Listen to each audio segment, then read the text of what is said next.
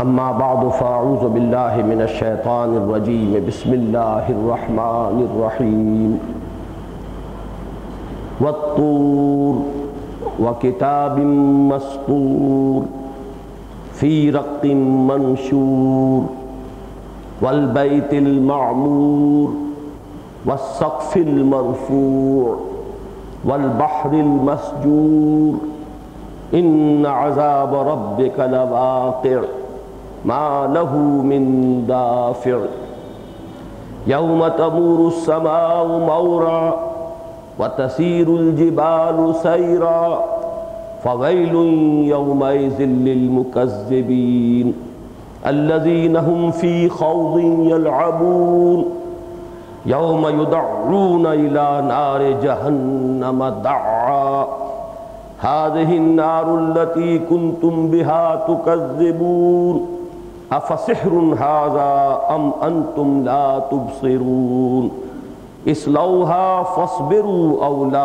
تصبروا سواء عليكم انما تجزون ما كنتم تعملون ان المتقين في جنات ونعيم فاکہین بما آتاہم ربہم ووقاہم ربہم عذاب الجحیم کلوا واشربوا ہنیئا بما کنتم تعملون متکئین علی سرر مصفوفہ وزوجناہم بحور عین والذین آمنوا واتبعتهم ذریتهم بإیمان الحقنا بهم ذریتهم وما ألتناهم من عملهم من شيء كل امرئ بما كسب رهين وأمددناهم بفاكهة ولحم مما يشتهون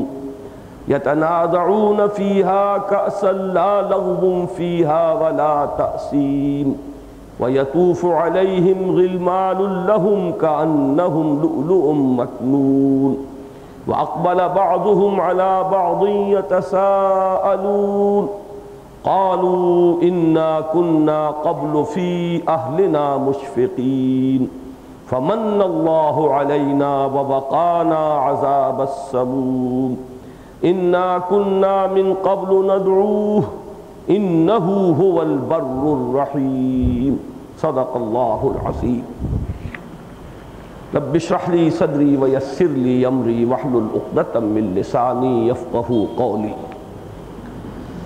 اللہم ربنا الہمنا رشدنا واعذنا من شرور انفسنا اللہم ارنا الحق حقا وارزقنا اتباعہ وارنا الباطل باطلا وارزقنا اجتنابہ اللہم ربنا زدنا علما اللہم اجعل القرآن لنا اماما ونورا وہدا ورحمہ آمین یا رب العالمین۔ آخری منزل بھی شروع ہوئی اور مدنی اور مکی صورتوں کا چھٹا گروپ شروع ہوا۔ وہاں سے جو مکیات کا سلسلہ شروع ہوا ہے تو اس سلسلے کی یہ تیسری صورت ہے سورہ طور، جس کا پہلا رکوع ابھی میں نے تلاوت کیا اور آپ نے سماعت فرمایا۔ سورہ قاف کے بارے میں عرض کر چکا ہوں کہ یہ بالکل منفرد مزاج کی صورت ہے، نہایت جامع صورت ہے، اور یہ جو 7 مکیات ہیں ان میں ایک بہت امتیازی حیثیت کی مالک ہے۔ اس کے بعد جو 6 صورتیں ہیں وہ 3 جوڑوں کی شکل میں ہیں۔ سورہ ذاریات اور سورہ طور یہ ایک جوڑا ہے، سورۃ النجم اور سورۃ القمر یہ دوسرا جوڑا ہے، سورۃ الرحمن اور سورۃ الواقعہ یہ تیسرا جوڑا ہے۔ سورہ ذاریات اور سورہ طور کے مضامین کے مابین یہ جو جوڑے ہونے کی نسبت ہے یہ بہت نمایاں ہے۔ چنانچہ ایک اصطلاح جو پچھلی مرتبہ رہ گئی تھی میں نے مکی صورتوں کے بارے میں، جو بعض بنیادی اور تمہیدی باتیں جو اس سے قبل بھی بارہا میں نے بیان کی ہیں پھر دہرائی تھیں، ان میں ایک اہم اصطلاح جو مکیات کے ضمن میں یاد رکھنے کے قابل ہے وہ ہے التذکیر بآلاء اللہ اور التذکیر بایام اللہ۔ اصل میں یہ قرآن مجید ہی سے ماخوذ ہیں یہ الفاظ، لیکن ان کو اصطلاح کی صورت میں باضابطہ امام الہند حضرت شاہ ولی اللہ دہلوی رحمۃ اللہ علیہ نے بیان کیا ہے۔ قرآن مجید کے مضامین کو انہوں نے اپنے ذوق اور مزاج کے اعتبار سے 5 حصوں میں منقسم کیا ہے، جن میں سے پہلے 2 یہ ہیں: التذکیر بآلاء اللہ، التذکیر بایام اللہ۔ آلاء اللہ سے مراد اللہ کی نعمتیں، وہ نعمتیں جو ہم ہر جگہ دیکھ رہے ہیں، زمین میں بھی ہیں، آسمانی بھی ہیں، انہی کو آیات اللہ بھی کہا جاتا ہے۔ یہ اللہ کے وجود کی بھی نشانیاں ہیں، اللہ کی توحید کی بھی نشانیاں ہیں، اللہ کی کمال قدرت کی نشانیاں ہیں، اللہ کے کمال حکمت کی نشانیاں ہیں۔ پھر انہی میں اللہ کی ربوبیت کے آثار حویدہ ہیں، زمین میں، آسمان سے بارش برستی ہے، زمین سے پھر فصلیں جو ہے لہلہاتی ہوئی وہ برآمد ہوتی ہیں، انہی سے یہ سارا نظام جو ہے خوراک کا اور تغذیے کا وہ چل رہا ہے۔ تو یہ ربوبیت کے اعتبار سے انہیں آلاء اللہ سے تعبیر کیا جائے گا، اور اللہ تعالیٰ کے وجود اور اس کی توحید اور اس کی صفات کمال پر دلالت کے اعتبار سے یہ آیات اللہ ہیں۔ تو ایک تو یہ ہے التذکیر بآلاء اللہ، ان نشانیوں کے حوالے سے یا اللہ تعالیٰ کی ربوبیت کی ان علامتوں کے ذریعے سے اللہ کی معرفت پیدا کرنا، اللہ کی پہچان دلوں کے اندر اجاگر کرنا۔ دوسرے ہے التذکیر بایام اللہ۔ ایام اللہ کا لفظ بھی قرآن مجید میں آیا ہے، اور مراد ہے وہ عظیم دن جن میں اللہ تعالیٰ کے بڑے بڑے فیصلے نافذ ہوئے، پوری قومیں ہلاک کی گئیں، قوم نوح، قوم ہود، قوم صالح، قوم شعیب، قوم لوط، پھر آل فرعون جن کی طرف حضرت موسیٰ اور حضرت ہارون بھیجے گئے۔ خاص طور پر ان 6 قوموں کا ذکر تو بار بار آتا ہے۔ اس کے علاوہ بھی یمن میں بھی اللہ کا عذاب آیا، اور مختلف بستیوں پہ اللہ کے عذاب آئے۔ ان کا تذکرہ جو ہے التذکیر بایام اللہ۔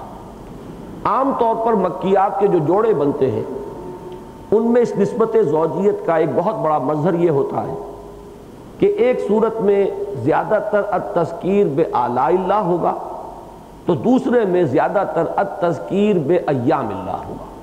مکیات کے جوڑوں کے اندر یہ ایک تقسیم آپ کو بالعموم نظر آئے گی۔ چنانچہ جو سب سے پہلا اور سب سے نمایاں جوڑا ہے سورہ انعام اور سورہ اعراف۔ سورہ اعراف کا ایک بڑا حصہ ہے درمیانی کہ جو التذکیر بایام اللہ پر مشتمل ہے۔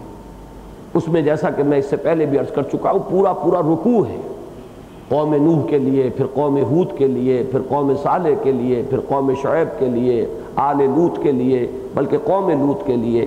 اسی طریقے سے پھر جہاں تک فرعون کا معاملہ ہے، حضرت موسیٰ کا، وہ بہت تفصیل سے آیا ہے۔ تو سورہ اعراف کا ایک بڑا حصہ جو ہے وہ التذکیر بایام اللہ پر مشتمل ہے، اگرچہ شروع آخر میں وہ التذکیر بآلاء اللہ کا بھی مضمون ہے، لیکن اس میں بھی ہم دیکھیں گے کہ اس میں بھی تاریخی جو حوالے ہیں وہ زیادہ ہیں۔ ابتدائے آفرینش میں جو کچھ ہوا حضرت آدم اور ابلیس کے مابین، اس کا حوالہ ہے۔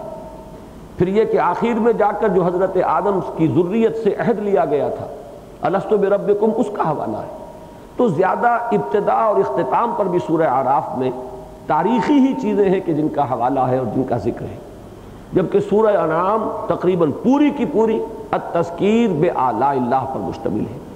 اس میں یہ کہ ذکر بھی آیا ہے تو صرف حضرت ابراہیم کا قدر تفصیل سے، جن کے بارے میں یہ عرض کر چکا ہوں کہ ان کی قوم پر عذاب کے آنے کی صراحت کے ساتھ کوئی اطلاع اور اس کا کوئی ذکر قرآن مجید میں کہیں موجود نہیں۔ اور ان کے بعد گلدستہ آ گیا انبیاء کے ناموں کا، وہ بھی اس اعتبار سے کہ بڑے برگزیدہ لوگ تھے، بہت نیک لوگ تھے، ان کی ذاتی عظمت جو ہے اس کو نمایاں کیا گیا۔ تو یہ تقسیم سورہ انعام اور سورہ اعراف میں بہت نمایاں ہے۔ سورہ ذاریات میں اور سورہ طور میں بھی آپ دیکھیں گے، وہاں یہ ہے کہ پہلی صورت وہ تھی کہ جس میں اصل مضمون ہے تذکیر بآلاء اللہ، جوڑے کا دوسرا فرد وہ تھا جس میں زیادہ مضمون ہے التذکیر بایام اللہ کا۔ یہاں ذرا ترتیب الٹ گئی ہے۔ آج جو ہم صورت شروع کر رہے ہیں اور اگلے ہفتے کو انشاءاللہ ختم کر لیں گے، ان میں کہیں بھی ان اقوام کا تذکرہ نہیں۔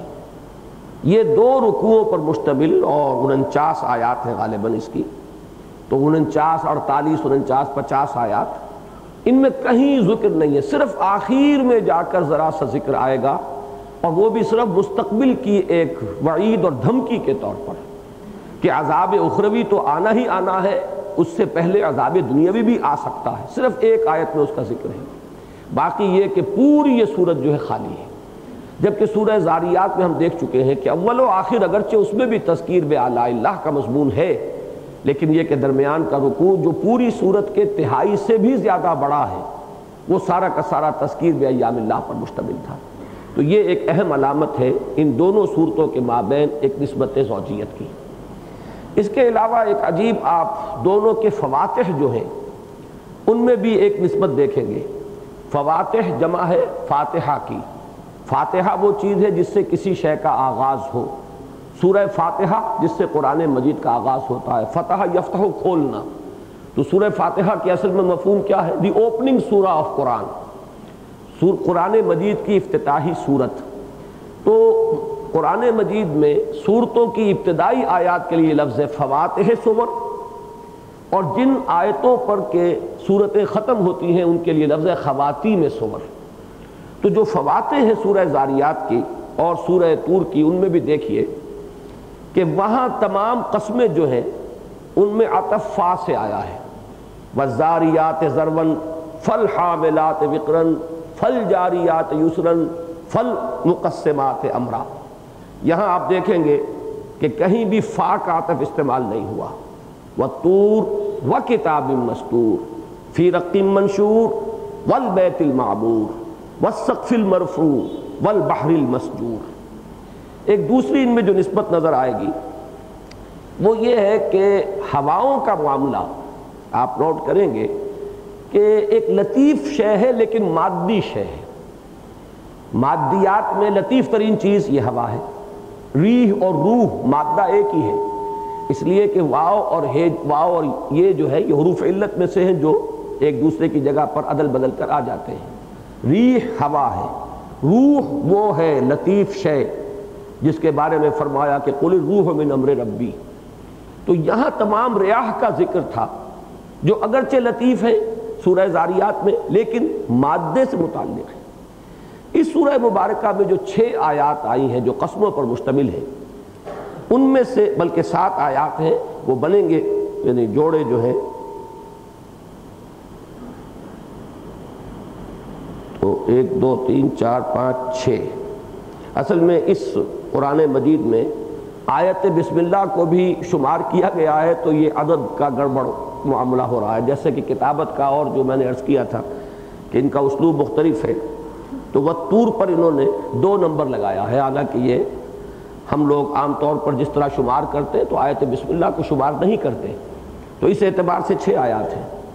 ان 6 آیات میں سے پہلی 3 آیات کا تعلق، جیسا میں ابھی تفصیل سے عرض کروں گا، یہ ہدایت آسمانی سے تعلق ہے۔ اگرچہ ذکر ہے طور کا اور کتاب مستور کا اور رق منشور کا، یہ چیزیں اگرچہ مادی ہیں لیکن در حقیقت یہ سلسلہ ہدایت آسمانی ہے، جبکہ جو بقیہ 3 چیزیں ہیں یہ عالم مادیات سے ان کا تعلق ہے، اور ان کا تعلق جو ہے جیسا کہ میں بعد میں تفصیل سے بھی عرض کروں گا اللہ تعالیٰ کے نظام ربوبیت سے ہے۔ پھر یہ کہ بحر المسجور سے تعلق جڑتا ہے والزاریات ذرون فالحاملات وقرا کا۔ یہی سمندر ہے کہ جس سے تند و تیز ہوائیں جو ہے بخارات اٹھاتی ہیں اور سقف المرفوع کی طرف لے جاتی ہیں، اور اسی کے ذریعے سے پھر یہ جو ہمارا یہ زمین کا معاملہ ہے اس میں آبادی کی صورت پیدا ہوتی ہے، جس میں اشارہ ہے والبیت المعمور کی طرف۔ تو ان قسموں میں بھی اور فواتح سور میں بھی بہت گہری مناسبت ہے۔ یہ میں نے صرف شواہد اس اعتبار سے عرض کیے ہیں کہ اس سے ان دونوں کے درمیان جو نسبت زوجیت ہے وہ بات واضح ہو کر سامنے آ جائے۔ اب آئیے ہم سلسلے وار مطالعہ کرتے ہیں۔ والطور، واو اس میں قسم کے لیے ہے۔ طور سریانی زبان میں جبل کو کہتے ہیں، پہاڑ کو کہتے ہیں، اور جب الف لام آ جائے گا تو یہ لام عہد ہے، ایک خاص پہاڑ، قسم ہے اس خاص پہاڑ کی، اور اس سے مراد وہ طور سینین ہے جس پر کہ حضرت موسیٰ علیہ السلام ہم کلام ہوئے اللہ تعالیٰ سے، اسی پر مشرف ہوئے نبوت و رسالت سے، اسی پر حکم ملا اذهب الى فرعون انه طغى، پھر واپس اسی پر بلائے گئے جبکہ انہیں تورات عطا ہوئی۔ یہی طور ہے کہ جس کو پھر اللہ تعالیٰ نے جب اس قوم نے اجتماعی طور پر گمراہی کی روش اختیار کی اور بچھڑے کی پرستش کی، اس کے بعد جب توبہ کی ہے اور اثر نو انہوں نے اللہ تعالیٰ سے قول و قرار کیا ہے اور عہد و میثاق کیا ہے، تو اسی طور کو ان کے اوپر معلق کر دیا گیا تھا۔ وَرَفَعْنَا فَوْقَكُمُ الطُّورَ خُذُوا مَا آتَيْنَاكُمْ بِقُوَّةٍ، ہم نے تمہارے اوپر کوہ طور کو معلق کر دیا تھا، اٹھا لیا تھا تمہارے سروں پر، اور اس وقت ہم نے فرمایا تھا کہ پکڑو اس کو جو تمہیں دیا جا رہا ہے قوت کے ساتھ، اب اس سے تم بال برابر بھی ادھر ادھر مت ہونا۔ اس وقت کے قول و قرار کے وقت اللہ تعالیٰ نے یہ خاص ایک معجزے کی کیفیت پیدا کی تھی، وہ ہے طور جس کی قسم سے سورہ مبارکہ کا آغاز ہو رہا ہے۔ اس میں تو کسی اختلاف کا کوئی معاملہ نہیں ہے کہ وہ طور سے مراد قسم ہے اس جبل طور کی۔ البتہ باقی جتنی بھی یہاں پر قسمیں ہیں یا شواہد ہیں، ان میں تعبیر اور تعویل کا بہت کافی فرق موجود ہے، کیونکہ الفاظ میں گنجائش ہے۔ مرفوع کوئی شے حضور سے منقول نہیں، جب کوئی چیز حضور سے منقول نہ ہو کسی حدیث صحیح کے ذریعے سے، تو پھر گنجائش ہے ہر ایک کے لیے کہ وہ اپنے ذوق سے، اپنے افتاد طبع سے جو بات سمجھے وہ بیان کرے۔ تو وہ کتاب مستور، اور قسم ہے اس کتاب کی جو لکھی ہوئی ہے۔ کتاب مستور، اب اس میں ایک مفہوم لیا گیا، اس سے مراد ہے لوح محفوظ جس میں اللہ کی تمام کتابیں درج ہیں۔ ایک مفہوم لیا گیا، اس سے مراد ہے قرآن مجید۔ ایک مراد لی گئی ہے کہ اس سے مراد ہے تورات، اور میرے نزدیک یہی قوی ہے، اس لیے کہ طور کے ساتھ اس کا تعلق جو ہے وہ جڑتا ہے۔ اسی طور پر وہ کتاب حضرت موسیٰ علیہ السلام کو عطا ہوئی ہے۔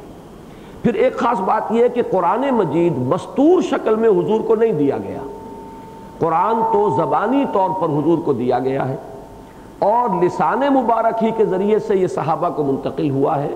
اور اصلاً جان لیجئے کہ قرآن جو آگے بھی منتقل ہوا نسلاً بعد نسل، یہ زبانی منتقل ہوا ہے۔ کتابت قرآن، حفاظت قرآن کا ایک ذریعہ تو ہے، لیکن در حقیقت قرآن مجید جو ہے وہ سینوں میں ہے، لوگوں کے سینوں میں۔ تو یہ در حقیقت قرآن مجید سے اتنا زیادہ مناسبت رکھنے والا لفظ نہیں ہے جتنا کہ تورات کے ساتھ۔ تورات کے بارے میں یہ جان لیجئے کہ تورات صرف وہ نہیں ہے کہ جو حضرت موسیٰ کو طور پر دی گئی تھی، بلکہ وہ تورات کا ایک جز ہے، وہ کمانڈمنٹس ہیں، دی 10 کمانڈمنٹس، احکام 10۔ پوری تورات اس وقت نہیں دی گئی ہے، بلکہ یوں سمجھیے کہ وہ تورات کی تمہید تھی۔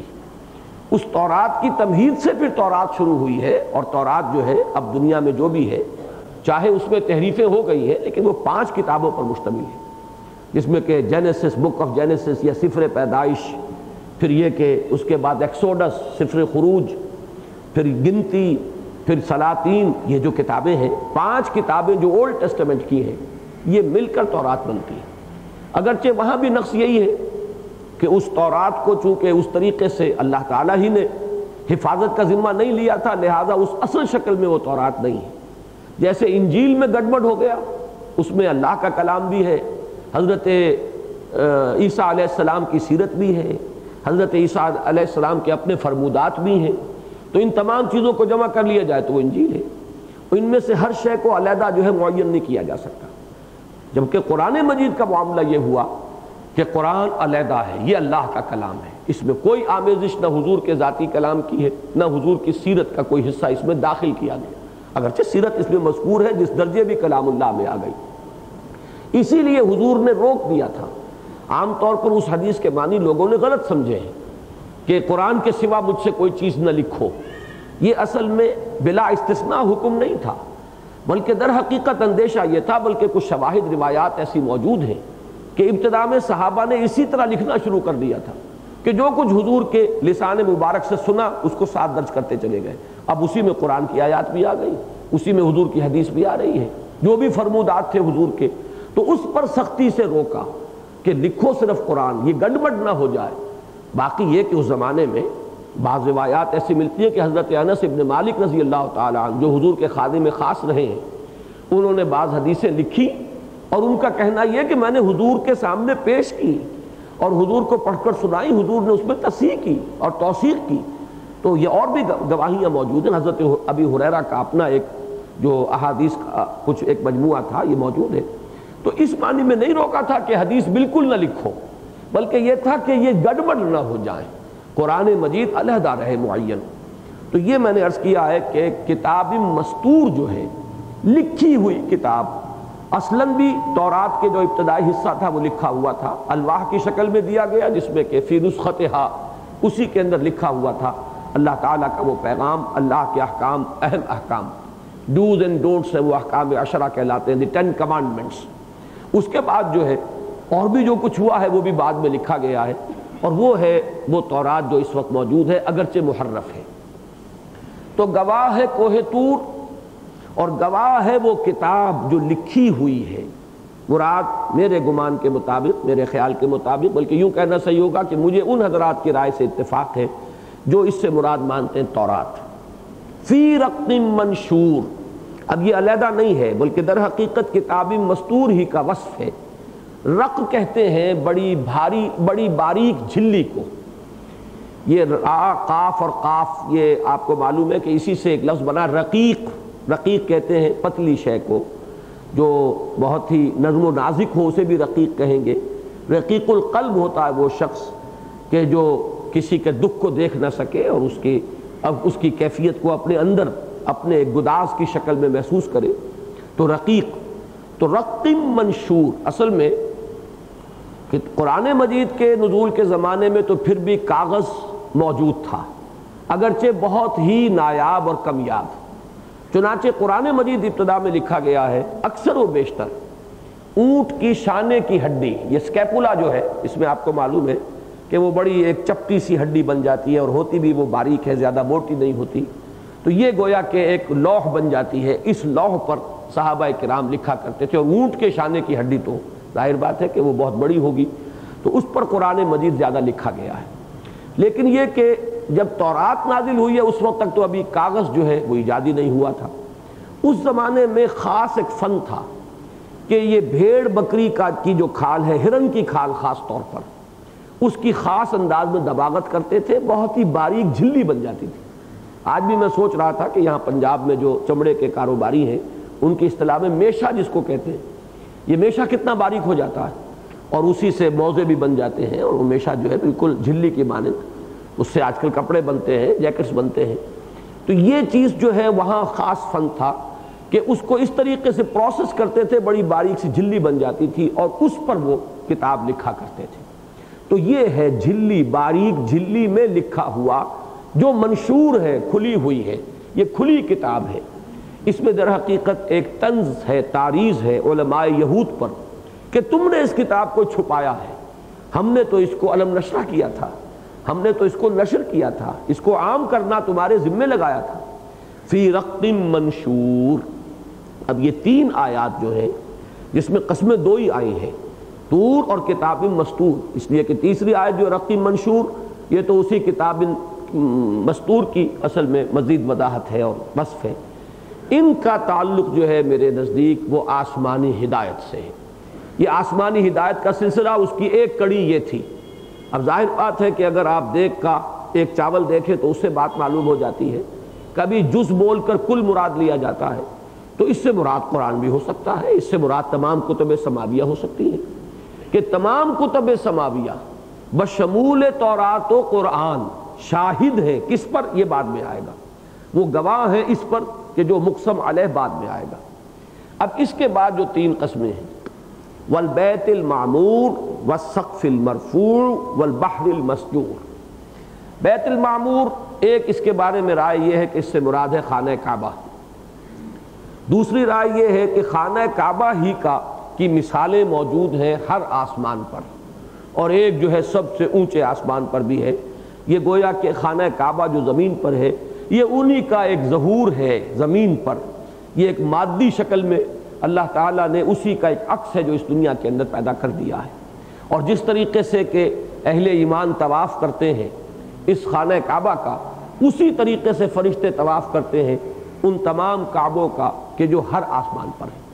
تو اس میں بیت المعمور اور اسی میں سے ایک بیت معمور کی دیوار سے پشت لگا کر بیٹھے ہوئے دیکھا تھا حضور نے شب معراج میں حضرت ابراہیم علیہ السلام کو کہ بیت معمور سے آپ ٹیک لگا کر تشریف فرما تھے۔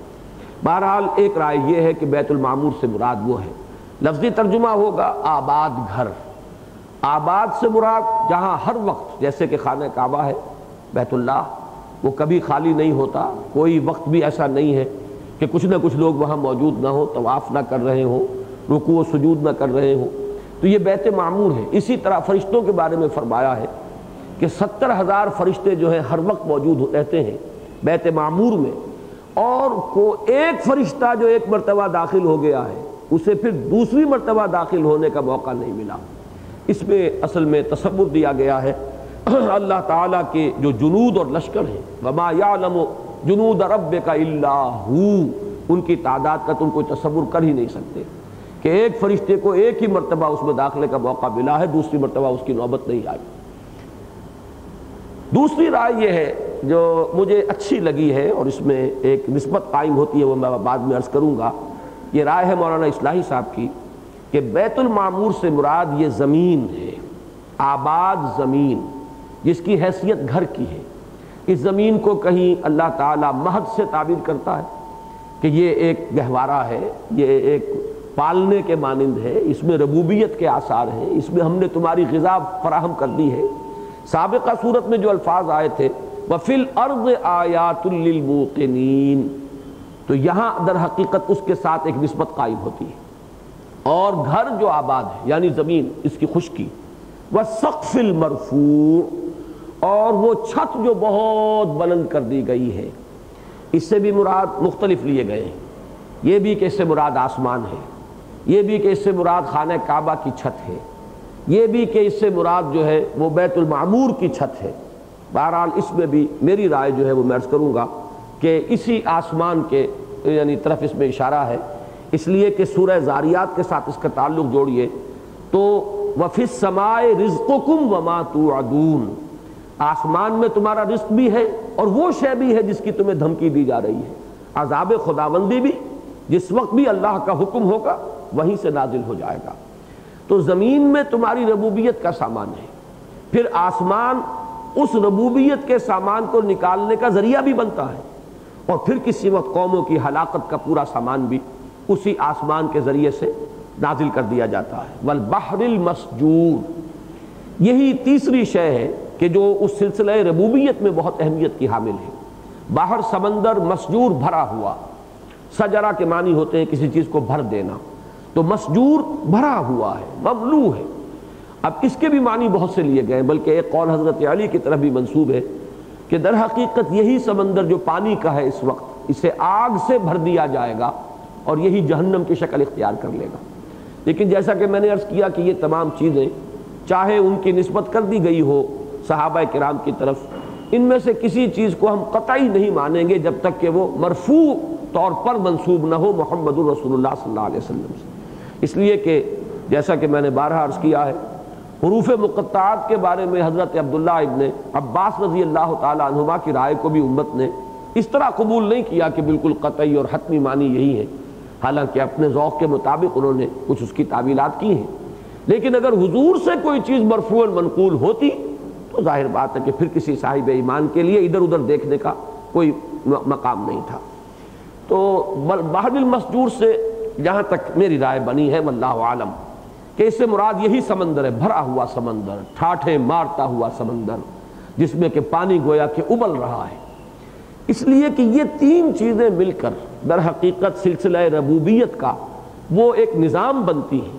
پانی جو ہے اس دنیا میں حیات کا مبدا ہے، حیات کا مادہ جو ہے، جتنی زندہ چیزیں ہیں، مادہ حیات زمین ہے، مٹی ہے، ہم بھی مٹی سے بنے ہیں، تمام یہاں کا نباتات اور حیوانات کا جو مادہ تخلیق ہے وہ مٹی ہے، لیکن مبدأ حیات پانی ہے۔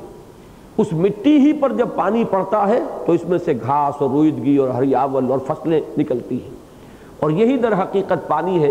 جدید فزیولوجی میں تو یہ مانا جاتا ہے کہ زندگی در حقیقت نام ہی اس کا ہے کہ ہمارے جسم میں یہ پانی کا جو ایک سرکولیشن کا نظام ہے یہ صحیح رہے تو زندگی ہے، اور جہاں اس کا بیلنس ختم ہوا اور موت واقع ہو جاتی ہے۔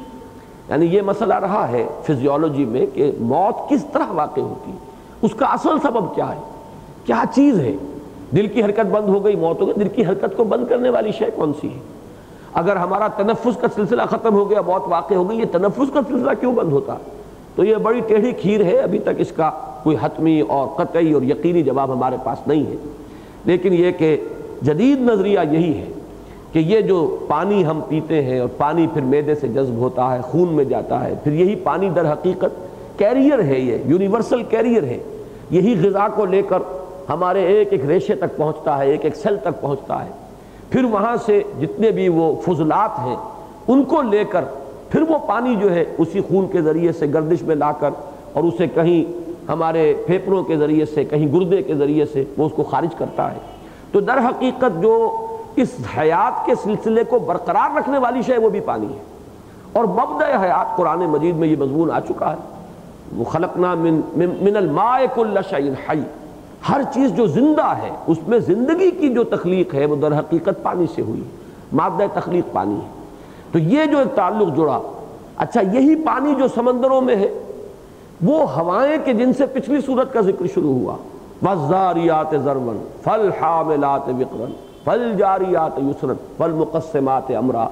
سمندر سے اب ذرا اس کو الٹ دیجئے ترتیب کو، کہ یہی بحر المسجور ہے جس سے وہ ہوائیں بخارات کو اٹھاتی ہیں، وہ بوجھل ہو کر اور پھر سقف المرفوع کی طرف، بلندی کی طرف اٹھتی ہیں، پھر وہ لے کر اس کو جاتی ہیں اور لمبے فاصلے طے کرتی ہیں، فالجاریات یسرا، اور پھر جب ذرا نرم روی کے ساتھ چلتی ہیں تو پھر وہی پانی جو ہے بارش برس کر، بارش کی شکل اختیار کر کے زمین پر برستا ہے، اور اس سے یہ زمین بیت المعمور بنتی ہے۔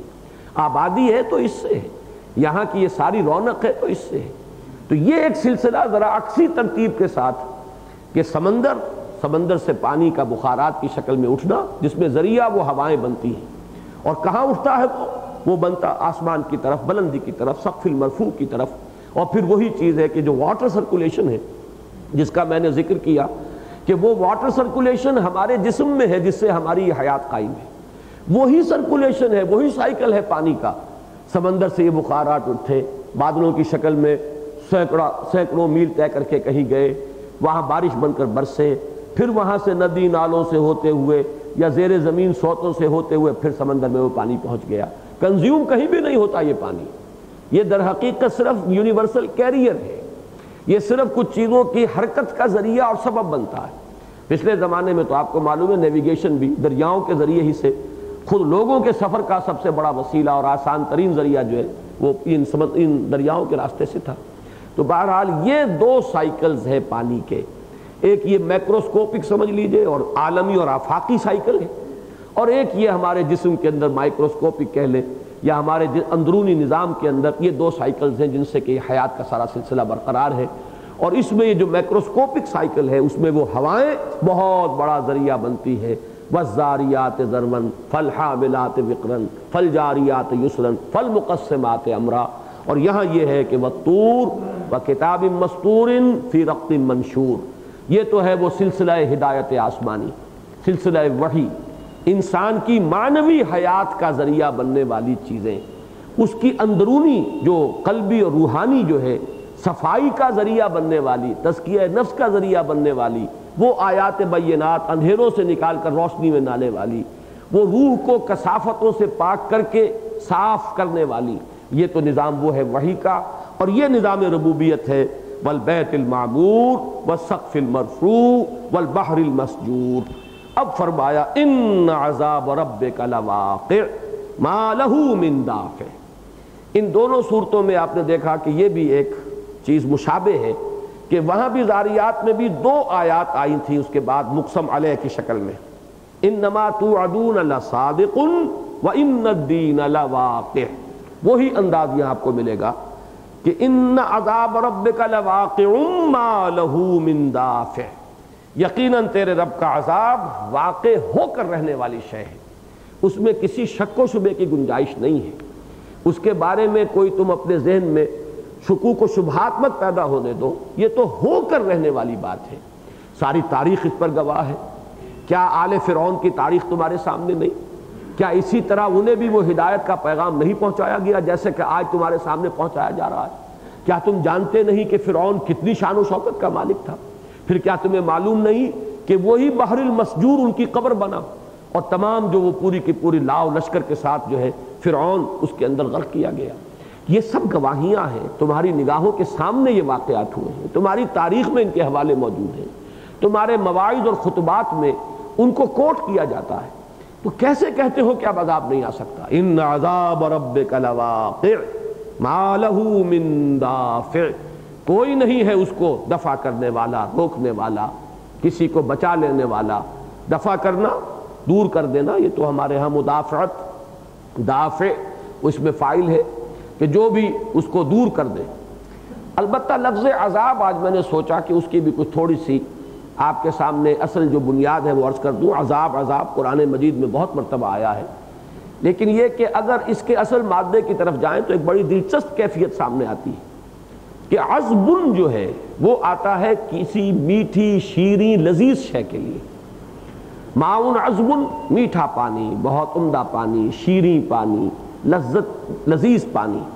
چنانچہ سورہ فرقان کی آیت نمبر 53 میں الفاظ ہیں، اکثر حضرات کو ذہن میں بھی مستحضر ہوں گے کہ اللہ تعالیٰ نے یہ دو سمندر چلا دیے، دو دریا چل رہے ہیں، ایک کھاری پانی کی رو چل رہی ہے اور ایک میٹھے پانی کی رو چل رہی ہے، اور دونوں اس میں ان کے مابین حجرم محجورہ، ایک ایسی آڑ ہے کہ ایک دوسرے میں گڑبڑ نہیں ہوتے۔ تو فرمایا ھذا عذب فرات وھذا ملح اجاج، یہ ہے پانی میٹھا اور بہت شیریں، بہت لذیذ، پیاس کو بجھانے والا، اور یہ پانی جو ہے بڑا کڑوا اور کسیلا، اور انسان کو ابکائی اس سے آئے بجائے اس کے کہ اس سے اسے کوئی فرحت اور تسکین حاصل ہو۔ تو یہ لفظ عذب جو ہے وہ تو ہے کسی اچھی چیز کے لیے، میٹھی چیز کے لیے، شیریں چیز کے لیے۔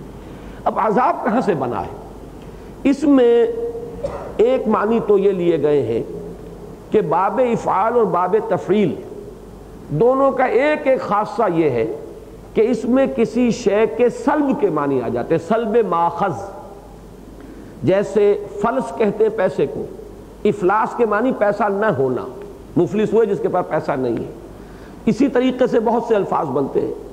تو عذاب در حقیقت تعذیب باب تفعیل سے پھر ماخوذ ہے۔ تعذیب کے معنی ہے کسی سے ساری فرحت سلب کر لینا، ساری خوشی ختم کر لینا، کسی کی زندگی میں شیرینی کو باقی نہ رہنے دینا، بلکہ کڑواہٹ ہی کڑواہٹ اور ہر طرح کی شیرینی اور لذت سے محرومی، یہ ہے تعذیب۔ اور تعذیب کے معنی پھر ازالہ عذاب ہو گیا، اسی کی ازالہ عذب یعنی شیرینی کا ازالہ۔ اس کی ایک مثال اور بھی نوٹ کر لیجئے، تمریض باب تفعیل سے آتا ہے، مرض یمرض تمریضاً کے معنی کسی کو مریض کرنا نہیں ہے بلکہ مرض کا ازالہ کرنے کی کوشش کرنا۔ یہ معالجے کے لیے، ازالہ مرض کے لیے تمریض کا لفظ ہے۔ اسی طرح ازالہ عذب، مٹھاس اور شیرینی کو ختم کر دینا، یہ ہے تعذیب۔ یہاں سے پھر لفظ عذاب بنا ہے، اور قرآن مجید میں یہ لفظ مختلف معنوں میں آیا ہے۔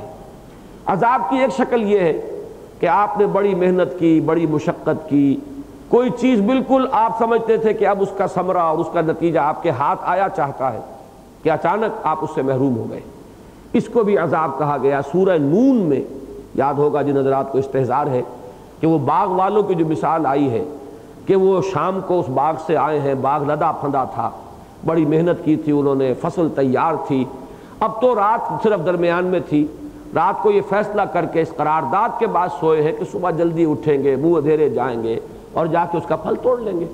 پھل اتارنا تھا، بس محنت جو ہے وہ سفل ہو چکی ہے، اب اس سفل محنت کا پھل صرف ہمیں صبح لے لینا ہے۔ لیکن جب وہاں پہنچے اسی راتوں رات اللہ تعالیٰ نے اس باغ کو اجاڑ دیا، اور اللہ تعالیٰ کے حکم سے کوئی چیز اس کے اوپر، کوئی بگولا باد سرسر کا ایسا آیا کہ جھلس کر رہ گیا باغ۔ اب جب وہ گئے ہیں اور صبح انہوں نے دیکھا، اور پھر جو انہوں نے ہاتھ ملے اور انہیں یہ خیال ہوا کہ یہ سب ہماری سرکشی کا نتیجہ ہے، وہاں الفاظ آتے ہیں کذالک العذاب ولعذاب الآخرۃ اکبر لو کانوا یعلمون، ایسے ہوتا ہے عذاب، اور آخرت کا عذاب تو بہت بڑا ہوگا۔ یہ تو پھر بھی ایک فصل اگر ختم ہو گئی تو دوسری فصل کی امید ہے، چنانچہ اسی میں آتا ہے عسیٰ ربنا یبدلنا خیرا منہا انا الی ربنا راغبون، ہم توبہ کرتے ہیں اللہ کی جناب میں، اب دوبارہ محنت کریں گے، کوشش کریں گے، ہو سکتا ہے کہ اللہ تعالی ہمیں اس سے بہتر جو ہے فصل عطا فرما دے۔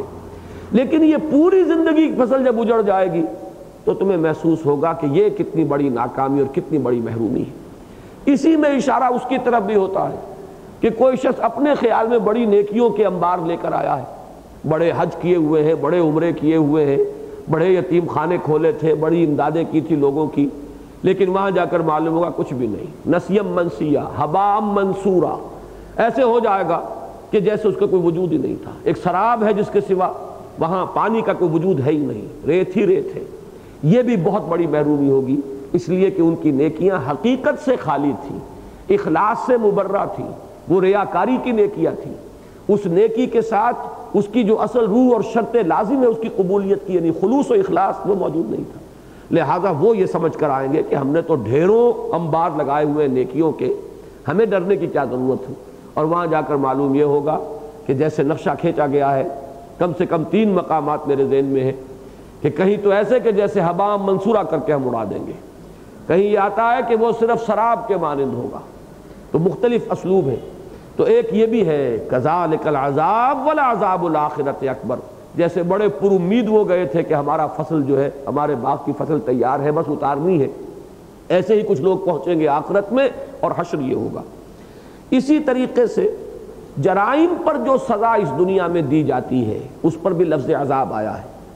سورہ نور کو اپنے ذہن میں لائیے کہ وَلْيَشْهَدْ عَذَابَهُمَا طَائِفَةٌ مِّنَ الْمُؤْمِنِينَ، کہ زانیہ مرد ہو یا عورت ہو، اگر وہ غیر شادی شدہ ہے تو 100 کوڑے کی جو سزا آئی ہے اس کے ساتھ اضافی یہ ہدایت ہے کہ جب انہیں کوڑے مارے جائیں تو اہل ایمان کی ایک جماعت موجود ہونی چاہیے جو دیکھے۔ تو عذابہما، یہ سزا جو ہے جرائم کی، اس کے لیے بھی یہ لفظ آیا ہے۔ پھر عذاب اخروی اور عذاب دنیاوی، یہ خاص طور پر 2 عذاب ہیں، جیسا کہ میں بارہا عرض کر چکا ہوں کہ جن کا انذار، جن سے خبردار کرتے تھے اللہ کے رسول۔ ایک عذاب اخروی ہے، وہ تو بالکل یوں سمجھیے کہ اصل دائمی عذاب، اصل سزا وہ ہے، لیکن یہ کہ اس دنیا میں بھی عذاب ہلاکت، عذاب استیصال، قوم کا خاتمہ۔ اگر رسول بھیجا گیا کسی قوم کی طرف اور اس نے اتمام حجت کر دیا، آخری درجے میں حق کو مبرہن کر دیا، حق کا حق ادا کر دیا، پھر بھی قوم اگر نہیں مانتی تو وہ اس کے اوپر ہلاکت کا عذاب آتا رہا ہے۔ اس سورہ مبارکہ میں، ویسے پچھلی صورت میں سورہ زاریات میں دونوں کا ذکر تھا برابر برابر، عذاب اخروی کا بھی اور عذاب دنیاوی، عذاب ہلاکت، عذاب استیصال جو قوموں پر آیا۔ اس سورہ مبارکہ میں جیسا کہ میں عرض کر چکا ہوں کہ اس کا مزاج مختلف ہے، اس میں اب سارا ذکر جو آئے گا وہ عذاب اخروی کا آئے گا۔ اس عذاب دنیاوی کا چونکہ التذکیر بایام اللہ اس صورت کا مضمون نہیں ہے، لہذا اس کا صرف آخر میں ایک حوالہ آئے گا جیسا کہ میں نے عرض کیا ہے، باقی یہ کہ اس کے علاوہ جو ہے یہاں اس کا ذکر نہیں۔ تو ان عذاب ربک لواقع ما لہ من دافع، اب میں عرض کر چکا ہوں کہ پہلی 3 قسموں کا تو حوالہ یہ ہو گیا کہ ان آسمانی ہدایت کے سلسلے کے ساتھ منسلک رہا ہے عذاب خدابندی کا ایک معاملہ، پھر یہ کہ ان آسمانی کتابوں میں مستقل پیشین گوئیاں ہوئی ہیں اور وہ پیشین گوئیاں صحیح ہوتی چلی آ رہی ہیں تاکہ اب آخری پیشین گوئی جو ہے اس کا ظہور ہوا ہے محمد الرسول اللہ صلی اللہ علیہ وسلم کی رسالت کے ذریعے، اور اس میں بھی وہی بات کہی جا رہی ہے کہ ان عذاب ربک لواقع۔ دوسری 3 آیات جس کا تعلق ہے نظام ربوبیت کے ساتھ، اس سے اس عذاب کا تعلق کیا ہے یہ بارہا آ چکا ہے قرآن مجید میں، اس وقت صرف اس کا اشارہ کافی ہوگا کہ ربوبیت کو مستلزم ہے محاسبہ، جواب دہی۔ اگر کوئی آپ کو کچھ دیتا ہے تو وہ پھر اس کا کچھ حساب بھی چاہتا ہے۔ اگر کہیں کسی نے آپ کے لیے کوئی اہتمام کیا ہے اور آپ کی ضروریات فراہم کی ہیں تو اس کی پھر کوئی رسپانسبلٹی بھی آپ پر عائد ہو جائے گی، جیسے کہ آپ کہتے ہیں privileges and responsibilities they go hand in hand. اگر مراعات ہیں، آپ کو اختیارات دیے گئے ہیں، آپ کو بہت سا ساز و سامان دیا گیا ہے، تو اتنی ہی پھر ذمہ داری کا معاملہ اور جواب دہی، رسپانسبلٹی کہتے کسے؟ رسپانسبلٹی جواب دہی ہے کہ وہ جواب دہی ہو کر رہے گی۔ جتنا کسی پر انعام و اکرام ہوگا اتنا ہی وہ زیادہ جواب دہ ہوگا، جتنا اللہ تعالیٰ کسی کو دے گا اتنا ہی پھر اس سے حساب بھی لے گا۔ ان دونوں چیزوں کا بھی بڑا گہرا ربط اور تعلق ہے۔ اللہ تعالیٰ نے یہ اگر زمین کو فرش بنا دیا ہے، آسمان کو چھت بنا دیا ہے، پھر پانی برستا ہے آسمان سے زمین پر، اس سے تمہارے لیے یہ خوراک جو ہے وہ نکل رہی ہے، تو آخر پھر اس کی کوئی جواب دہی بھی تو ہوگی نا، کوئی نعمتوں کا حساب بھی تو ہوگا۔ وہ جو ثم لَيُسْأَلُنَّ يَوْمَئِذٍ عَنِ النَّعِيمِ، ثم تم سے پوچھا جائے گا، لَتُسْأَلُنَّ يَوْمَئِذٍ عَنِ النَّعِيمِ، ان نعمتوں کے بارے میں پھر حساب دیا جائے گا، جواب دہی ہوگی۔ تم نے کیا کیا، تم نے کیا بنایا، اس غذا سے جو قوت حاصل کی اس قوت کو کہاں صرف کیا۔ مجھے وہ واقعہ یاد آ گیا ہے، بہت ہی ہمارے لیے موعظت لیے ہوئے ہے وہ واقعہ سیرت النبی کا علیہ صاحب الصلاۃ والسلام، کہ ایک زمانہ کچھ ایسا تھا کہ شدید فاقے کا عالم تھا حضور پر اور آپ کے قریبی ساتھیوں پر۔ حضور کو کئی وقت کا فاقہ تھا۔ حضرت ابو بکر حاضر ہوئے، حضور نے دیکھ لیا کہ وہ چہرہ اترا ہوا ہے اور وہ جو بھی کیفیت ہوتی ہے فاقہ زدگی کی وہ موجود ہے، خاموشی سے وہ بھی آئے، بیٹھ گئے۔ حضرت عمر آئے، ان کا بھی حال یہی تھا۔ تو شاید، یہ میں اضافہ کر رہا ہوں، اس روایت میں یہ الفاظ نہیں ہے، شاید کہ حضور اپنے لیے یہ اقدام نہ فرماتے، لیکن اپنے ان دو ساتھیوں کو اس حال میں دیکھ کر آپ ان دونوں کو لے کر اٹھے اور ایک انصاری صحابی کے گھر پر جا کر دستک دی۔ باغ تھا ان کا، اس باغ ہی میں ان کے ہاں وہ جو حائط ہوتی تھی اسی باغ کا، وہ اسی میں باغ ہے، اسی میں ان کی رہائش۔ وہاں جو پہنچے تو ان کے لیے تو عید آ گئی، عید ہو گئی۔ انہوں نے فوراً کچھ پھل وغیرہ تیار کیے، وہ تو فوراً پیش کیے، کچھ انگور کچھ کھجوریں، اور اس کے بعد چھری لے کر وہ لب کے کسی جانور کو ذبح کرنے کے لیے کہ ضیافت کا اہتمام کرے۔ نزول تو ہو گیا ان پھلوں کی شکل میں، اور ضیافت کے اہتمام کے لیے تو حضور نے فرمایا کہ دیکھنا کوئی دودھ دینے والا جانور نہ ہو۔ بہرحال تھوڑی دیر آپ نے قیام فرمایا ہوگا، اور وہاں گوشت کا معاملہ ایسا نہیں تھا جو ہمارے ہاں گھنٹوں میں تیار ہو، وہ تو جھٹ پٹ کیا اور انگاروں میں سینکا اور گوشت حاضر ہے۔ تو وہ جب لے کر آئے ہیں تو حضور نے کھایا، تناول فرمایا، حضرت ابو بکر نے، حضرت عمر نے۔ اس کے بعد یہ بھی الفاظ آتے ہیں کہ حضور نے ایک روٹی پر، تو میں یہ عرض کر رہا تھا کہ حضور نے اور حضرت ابو بکر، حضرت عمر رضی اللہ تعالی عنہما وصلی اللہ علیہ وسلم، انہوں نے جب کھانا تناول فرما لیا تو پھر ایک روٹی پر چند بوٹیاں رکھ کر حضور نے ارشاد فرمایا کہ یہ عائشہ کو بھی پہنچا دو، اس لیے کہ ان کا بھی کئی وقت سے فاقہ ہے رضی اللہ تعالی عنہ۔ اصل میں جس بات کے لیے میں نے آپ کو یہ پورا واقعہ سنایا کہ جب یہ کئی وقت کے فاقے کے بعد یہ کھانا کچھ ملا ہے تو اس کے بعد حضور نے حضرت عمر سے خطاب کر کے فرمایا، اے عمر، یہ ہیں وہ نعمتیں جن کا اللہ کے ہاں حساب ہوگا۔ ثم لتسألن یومئذ عن النعیم۔ تو یہ ہے در حقیقت کہ اللہ تعالیٰ جو بھی کچھ انسان کو دیتا ہے اب اس کا حساب کتاب تو ہوگا۔ یہی حساب کتاب ہے کہ جس کے لیے وہ یوم القیامہ ہے، جس کی خبر دی جا رہی ہے، اور جو اس میں ناکام ہوں گے وہی ہے کہ جن کے لیے وہ عذاب دائمی جو ہے وہ پھر ان کے اوپر مسلط ہونے والا ہے۔ تو اس طریقے سے یہ سلسلہ ربوبیت والبیت المعمور والسقف المرفوع والبحر المسجور، اس کا بھی ایک گہرا معنوی تعلق ہے۔ ان عذاب ربک لواقع ما لہ من دافع۔ اب اس کے بعد اس قیامت کا نقشہ کھینچا جا رہا ہے۔ یوم تمور السماء مورا، جس دن کے آسمان ایسے لرزے گا جیسے کہ کوئی چیز کانپتی ہے۔ مور کا لفظ آتا ہے عربی زبان میں اضطراب، ایک تو یہ کہ سکون کی کیفیت ہو اور ایک اضطراب ہو۔ کوئی شخص اگر مضطرب ہوتا ہے تو کبھی ادھر جاتا ہے، کبھی ادھر جاتا ہے، آگے جاتا ہے، پیچھے جاتا ہے، ایک ہلچل کسی کیفیت، بے چینی کسی کیفیت۔ اور آپ کے علم میں ہے کہ یہ زمین، اگرچہ وہ ہمیں سائنس والے تو بتاتے ہیں کہ اس کی حرکتیں ہیں، دوری حرکت بھی ہے اور اس کی ایک محوری حرکت بھی ہے، لیکن ہمارا احساس یہ کہ یہ ٹھہری ہوئی ہے، اور اسی سے ہمارا اطمینان قلب ہے۔ آپ کو معلوم ہے کہ ذرا سے زلزلے کا جھٹکا آتا ہے اور معلوم ہوتا ہے کہ ہم کہیں معلق ہیں، ہمارے نیچے زمین نہیں، اوپر آسمان نہیں، کہاں ہیں ہم۔ یہ چند سیکنڈ کے جھٹکے جو ہیں ان سے وہ حال ہو جاتا ہے۔ تو وہ وقت جب آئے گا جسے کہ زلزلے سے بھی تعبیر کیا گیا، سورہ حج کی ابتدائی آیات یہی ہے، یا ایھا الناس اتقوا ربکم ان زلزلۃ الساعۃ شیء عظیم یوم ترونها تذهل كل مرضعة عما ارضعت وتضع كل ذات حمل حملها وترى الناس سكارى وما هم بسكارى ولكن عذاب الله شدید۔ اس کا ہی حوالہ یہاں دیا جا رہا ہے، یوم تمور السماء مورا، جس دن کہ یہ زمین، یہ آسمان لڑکھڑائے گا، معلوم ہوگا کہ یہ پوری فضا جو ہے اس پر زلزلے کی کیفیت طاری ہے۔ وَتَسِيرُ الْجِبَالُ سَيْرًا، اور یہ پہاڑ چلیں گے جیسے کہ چلا جاتا ہے۔ یہ قاعدہ ہے عربی زبان کا، فعل کے بعد جب مصدر کو لے آتے ہیں نسبی حالت میں تو اس میں گویا کہ اس کو مفعول مطلق کہتے ہیں کہ اس فعل کی حقیقت کی طرف اشارہ ہوتا ہے۔ ضربتہ ضرباً، میں نے اسے مارا جیسے مارتے ہیں. یہ نہیں کہ میں استعارے کے طور پر کہہ رہا ہوں کہ میں نے مارا. ایک مار زبانی مار بھی تو ہوتی ہے, لیکن یہ کہ میں نے مارا جیسے مارا جاتا ہے, یہ نہ سمجھنا کہ کوئی استعارہ بول رہا ہوں. اسی طریقے سے یوم تمور السماء مورا, جس دن کے آسمان لرزے گا اور کانپے گا اور لڑکھڑائے گا, جیسے کہ لرزہ ہوتا ہے اور کھڑکھڑاہٹ ہوتی ہے اور لڑکھڑاہٹ ہوتی ہے. وتسیر الجبال سیرا, اور پہاڑ چلیں گے جیسے کہ چلا جاتا ہے, یہ کوئی استعارہ نہیں ہے. فویل یومئذ للمکذبین, ویل کے لفظی معنی بربادی, ہلاکت, تباہی. ویسے یہ کہ بعض روایات میں یہ بھی آتا ہے کہ جہنم کا ایک ایسا طبقہ ہے, ایک ایسی وادی ہے جس سے خود جہنم پناہ مانگتی ہے, وہ اس کا نام ویل ہے.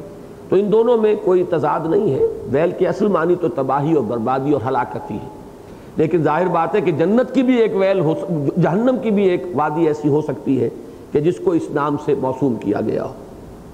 فویل یومئذ للمکذبین, تو بربادی اور ہلاکت اور تباہی ہے اس دن مکذبین کے لیے, جھٹلانے والوں کے لیے, جو اس عذاب کی تکذیب کر رہے ہیں, جو کہہ رہے ہیں کہ یہ کچھ ہونا نہیں ہے, یہ صرف دھونس ہے, لفاظی ہے.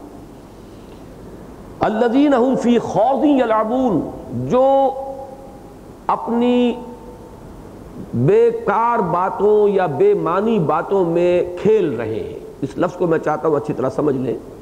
خاضا یخوض و خوضن اور غارا یغور و غورن, یہ دو الفاظ ہیں جو ایک دوسرے سے مشابہ بھی ہیں. اس کو بھی جوڑا سمجھیے. زمین کی خشکی میں اندر داخل ہو جائے کوئی شے تو یہ غار ہے, غور, اور پانی میں کوئی ڈبکی لگا جائے اور گہرائی میں اتر جائے تو یہ خوض ہے. پانی میں گہرائی میں اتر جانا خوض, خشکی میں گہرائی میں اتر جانا غور. جیسے کہ آیا ہے کہ پانی, اگر تم یہ محسوس کرو, سورہ ملک کی آخری آیت کیا ہے, ان ماکم غورن فمن یاتیکم بماء معین, اگر تمہارا یہ پانی زمین کا جو ہے گہرائی میں اتر جائے خشکی کے اندر, کہاں سے لاؤ گے, کون لا کر دے گا تمہیں پانی؟ تو یہی جو واٹر سائیکل ہے, اگر اس میں ذرا سا کہیں کسی جگہ پر اللہ تعالیٰ اس کو روک دے تو ہلاکت اور بربادی. کہیں سے پھر پانی نہیں آ سکتا. ہمیں ذرا سا جھٹکا لگا, ایک سال بارشیں نہیں ہوئی تھی تو کیا پوری معیشت کے اوپر تباہی آئی ہے. وہی پانی ہے جس سے کہ فصلیں جو ہیں ان کے لیے آپ کو درکار ہے, سیراب ہو زمین تو اس سے فصل پیدا ہو, اسی پانی سے آپ بجلی پیدا کر رہے ہیں. ورنہ یہ سارا جو یہ لوڈ شیڈنگ ہے, اگر مسلسل 4-5 برس تک وہ کیفیت ہو جائے تو آپ قیاس کیجئے کہ یہ زمین اجڑ کر رہ جائے گی. یہاں پر وہ قحط کا عالم ہو جائے گا کہ جس کی کہ یادگار شاید تاریخ میں رہے. اور کیا اس میں اللہ کو کرنا ہے, صرف یہ کہ سائیکل کو کسی جگہ روک دینا ہے. تو یہ ہے غار اور یہ ہے خوض. غور و خوض اسی لیے ہمارے ہاں مستعمل ہے غور و خوض, یعنی کسی معاملے کی خشکی تری دونوں کو کھنگال لینا. خشکی تری جو ہے اس کی, ان دونوں کے اعتبار سے غور کر لینا, جسے ہم کہتے ہیں ما لہو و ما علیہ, کیا چیز اس کے حق میں ہے, کیا چیز اس کے خلاف ہے, پروز اینڈ کونز, ان سب کو اچھی طریقے سے کھنگال کر فیصلہ کرنا, یہ غور و خوض ہے. البتہ غور اور خوض میں ایک بڑا بنیادی فرق ہے. زمین چونکہ ایک سالڈ شے ہے, لہذا اس میں کوئی چیز نیچے اترتی ہے تو وہ سیدھی نیچے جائے گی, ادھر ادھر نہیں ہو سکے گی. پانی جو ہے ایک تو رقیق ہے اور خود متحرک ہوتا ہے, لہذا پانی میں جس جگہ آپ نے ڈبکی لگائی آپ اسی جگہ نہیں رہیں گے, پھر کہیں اور نکل جائیں گے, دائیں نکل جائیں گے, بائیں نکل جائیں گے.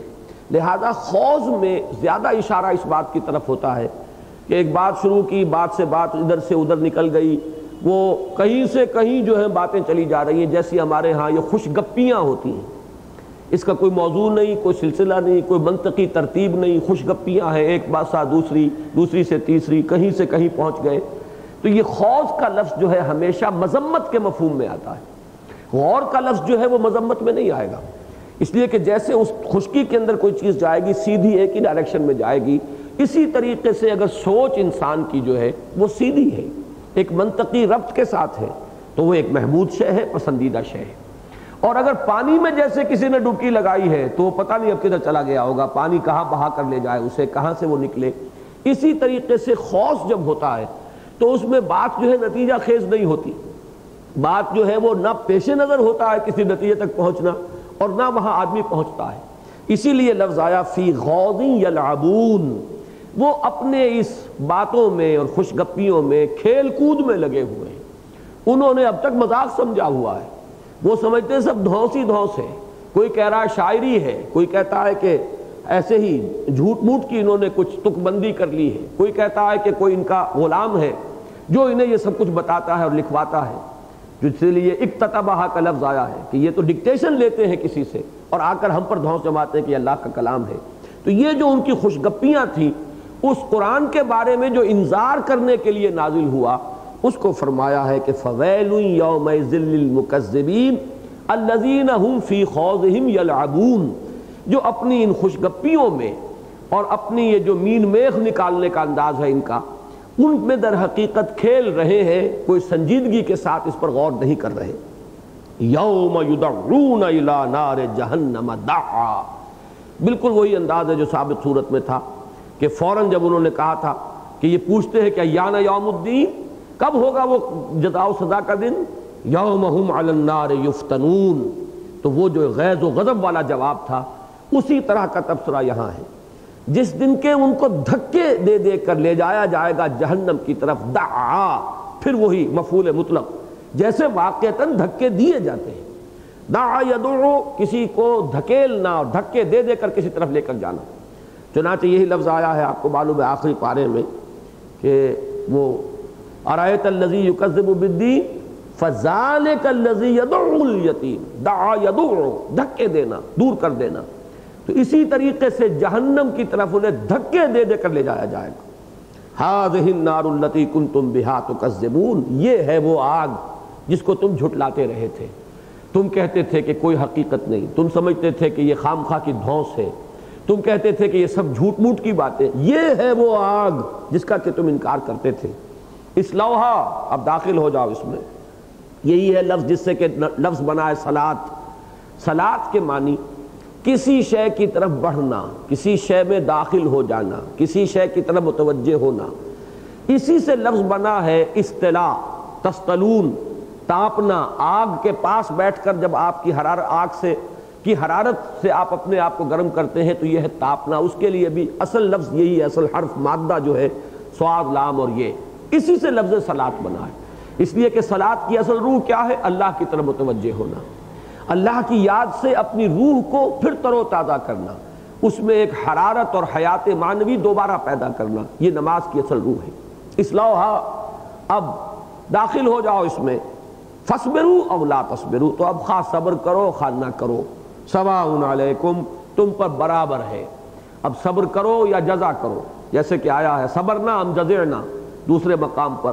اب ہمارے لیے برابر ہے, ایک دوسرے سے کہیں گے کہ بھائی اب نالا و شیون کا کوئی فائدہ نہیں, برابر ہے, چاہے ہم صبر کریں چاہے جزا فضا کریں, نالا و فریاد و شیون بلند کریں, کچھ حاصل نہیں ہے. سواء علیکم انما تجزون ما کنتم تعملون, تمہیں وہی کچھ چیز بدلے میں دی جا رہی ہے جو تم کرتے رہے ہو. یعنی یہاں میں نے کئی مرتبہ عرض کیا ہے کہ کہیں تو با کا اضافہ ہو جاتا ہے, یعنی یہاں یہ بھی ہو سکتا تھا انما تجزون بما کنتم تعملون. اس با کے اضافے سے مفہوم تھوڑا سا مختلف ہوگا کہ کسی چیز کے نتیجے میں کوئی چیز سزا کے طور پر دی جا رہی ہو. جہاں با بھی نہیں ہوتا وہاں در حقیقت یہ براہ راست ایک تعلق ہو جاتا ہے کہ در حقیقت یہ وہی چیز ہے جو تمہیں دنیا میں لذیذ محسوس ہوئی تھی, وہ در حقیقت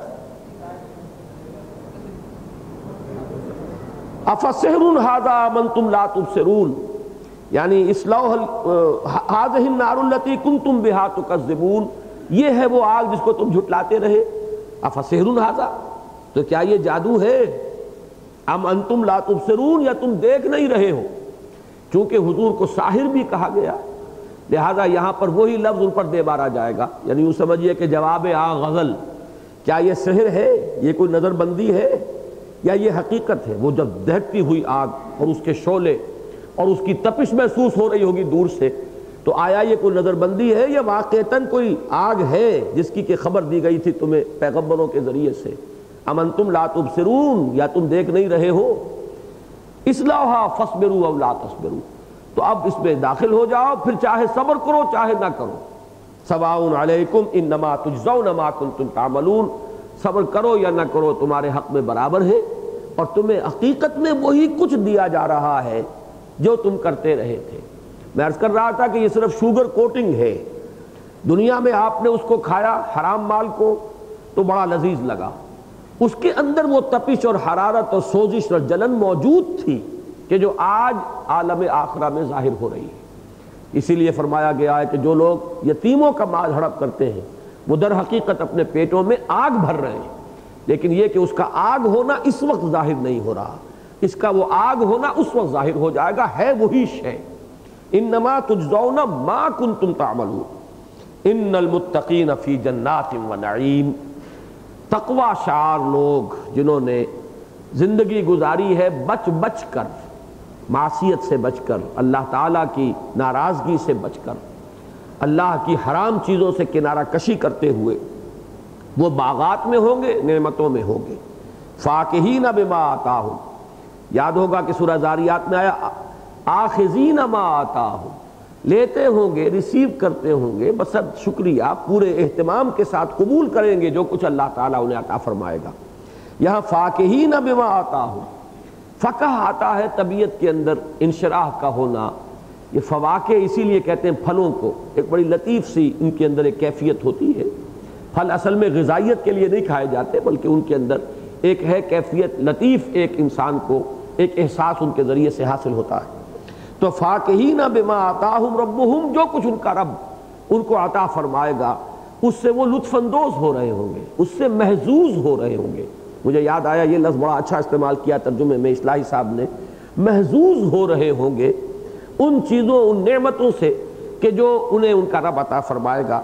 وَوَقَاهُمْ رَبُّهُمْ عَذَابَ الْجَحِيمِ، اور سب سے بڑا احسان تو پروردگار کا ان پر جو ہوگا وہ یہ کہ بچا لے گا انہیں ان کا رب اس جہنم کے عذاب سے، اس جھلس دینے والے اور جلا کر راکھ کر دینے والی شے سے۔ اصل تو یہ ہے جو اس سے بچا لیا گیا، من زحزح عن النار وادخل الجنہ، تو کہیں تو پہلے اس کا ذکر ہو جاتا ہے جو بچا لیا گیا آگ سے اور جنت میں داخل کر دیا گیا، کہیں جنت کا ذکر کرنے کے بعد جو نعمتیں وہاں ملی وہ تو فضل ہے، اصل احسان تو اللہ کا یہ ہو گیا کہ اس عذاب جہنم سے بچا لیے گئے۔ وقنا عذاب النار، جیسے کہ ہماری وہ مشہور دعا ہے ربنا آتنا فی الدنیا حسنۃ وفی الآخرۃ حسنۃ وقنا عذاب النار، تو ووقاہم ربہم عذاب الجحیم۔ کلوا واشربوا ہنیئا بما کنتم تعملون، کھاؤ اور پیو بڑی خوش دلی کے ساتھ، رچتا پچتا، بڑے اطمینان کے ساتھ، جو چیز کہ تمہیں بما کنتم تعملون، بسبب اس کے یا ایک بدلے کے طور پر اس کے کہ جو عمل تم کرتے رہے ہو، انہیں بھی جو کچھ ملا ان کے اعمال تھے جو لوٹا دیے گئے، اور تمہیں بھی جو کچھ مل رہا ہے یہ اللہ تعالیٰ کی طرف سے قدر افزائی ہے۔ اللہ تعالیٰ اپنے بندوں کی قدر افزائی کے لیے فرما رہا ہے تمہارے عمل کے طفیل ہم نے یہ دیا ہے۔ اگرچہ یہ بات ذہن میں رکھیے کہ اس حدیث صحیح کی روح سے بھی ایک بندہ مومن کا انداز یہ ہونا چاہیے کہ ہمارے عمل تو کچھ بھی نہیں ہے، اگر کسی عمل کی توفیق بھی ہوئی تو وہ بھی اللہ تعالیٰ کی توفیق سے، اور اللہ تعالیٰ ہی نے اس کے لیے بھی ہمت عطا فرمائی۔ اور پھر یہ کہ جو کچھ یہاں ملا ہے وہ ہمارے سارے اعمال بھی جو ہے اللہ تعالیٰ کی نعمتوں کے اگر ترازو میں ان کو تولا جائے تو ان کی کوئی حیثیت ہی نہیں ہے، لہذا یہاں جو کچھ ہمیں مل رہا ہے یہ کل کا کل فضل ہے۔ تو بندہ مومن کا انداز یہ ہوگا، لیکن اللہ تعالیٰ کی طرف سے ان کی حوصلہ افزائی کے لیے، ان کے اعمال کی قدر افزائی کے لیے فرمایا جائے گا کہ یہ تمہارے اعمال کا نتیجہ ہے، تم نے جو محنتیں کی، مشقتیں کی، تم نے دنیا کی زندگی میں ہمارے لیے جو کوفت برداشت کی، ہمارے دین کے لیے جو قربانیاں دی، یہ اصل میں ان کا صلہ ہے جو آج تمہیں عطا فرمایا جا رہا ہے۔ متکئین علی سرر مصفوفہ، یہ تکیہ جو بنا ہے، ہمارے ہاں تکیہ کے لفظ بولتے ہیں، اصل میں کسی چیز پر ٹیک لگانا، اتکا، متکئین اسی سے جمع ہے اور منصوب ہے، یہ حال کی کیفیت ہے، وہ اس حال میں ہوں گے، لگائے ہوئے ہوں گے ٹیک، علی سرر، سرر جمع ہے سریر کی، سریر چارپائی کو، چھپر کھٹ کو کہتے ہیں، ان چھپر کھٹوں پر جو مصفوفہ ہوں گے، صفوں میں لگے ہوئے ہوں گے، برابر برابر بچھے ہوئے ہوں گے، اس پر وہ تکیہ لگائے ہوئے، ٹیک لگائے ہوئے، یہ ایک بڑا شاہانہ اور امیرانہ انداز ہے نشست کا کہ اس پر وہ بیٹھے ہوئے ہوں گے ٹیک لگائے ہوئے اپنے ان چھپر کھٹوں پر، اپنے ان تختوں پر کہ جو ساتھ ساتھ بچھے ہوئے ہوں گے، متکئین علی سرر مصفوفہ، وَزَوَّجْنَاهُمْ بِحُورٍ عِین، اور ہم ان کو بیاہ دیں گے، ان کی شادی کر دیں گے ان حوروں سے کہ جو بہت گورے رنگ کی ہوں گی اور بڑی بڑی آنکھوں والی ہوں گی۔ یہ لفظ جو ہے ذرا اس کو سمجھ لیجئے، حورا عربی زبان میں کہتے ہیں گوری عورت کو، اور حورا کی جمع ہے حور، اور عینا کہتے ہیں بڑی بڑی آنکھوں والی عورت کو، اس کی جمع ہے عین۔ تو حور بھی عین ہے، یہ جمع ہے، اور عین بھی جمع ہے۔ حور جمع ہے حورا کی اور عین جمع ہے عینا کی۔ تو ایک ایسی عورت جس کی رنگت گوری ہے اور جس کی آنکھیں بڑی بڑی ہیں، وہ ہے گویا کہ حور عین کا مفہوم۔ البتہ یہ ایک سوال ہوتا ہے کہ یہ کون ہوں گی، اس لیے کہ اہل ایمان کی ازواج، جیسا کہ آگے آ جائے گا، اور ان کی اولاد، وہ تو اگر صاحب ایمان ہے تو اہل ایمان کے ساتھ ہی جنت میں وہ بھی داخل ہوں گے، اور ان کا وہ جو دنیا کا رشتہ ہے وہ جو کہ تم وہاں برقرار رہے گا۔ اب یہ اور کون ہوں گی، اس پہ مختلف اقوال ہیں لوگوں کے۔ ایک قول یہ بھی ہے کہ وہ بچیاں چاہے وہ غیر مسلموں کی ہوں جو بالغ ہونے سے پہلے فوت ہو گئی، یا مسلمان جو اولاد ہے اہل ایمان کی، وہ بھی اگر نابالغی کے دور میں، لیکن یہ کہ فرض کیجئے کہ وہ مسلمان خواتین جن کے شوہر یا جن کے والدین سیدھے راستے پر نہیں تھے، اب ان کو بھی یہ شکل جو ہے دی جا سکتی ہے کہ وہ اہل ایمان کے لیے ان کے رشتہ ازدواج میں وہاں ان کو دیا جائے۔ واللہ عالم، اب اس میں کسی قطعی اور یقینی بات کا کہنا ممکن نہیں۔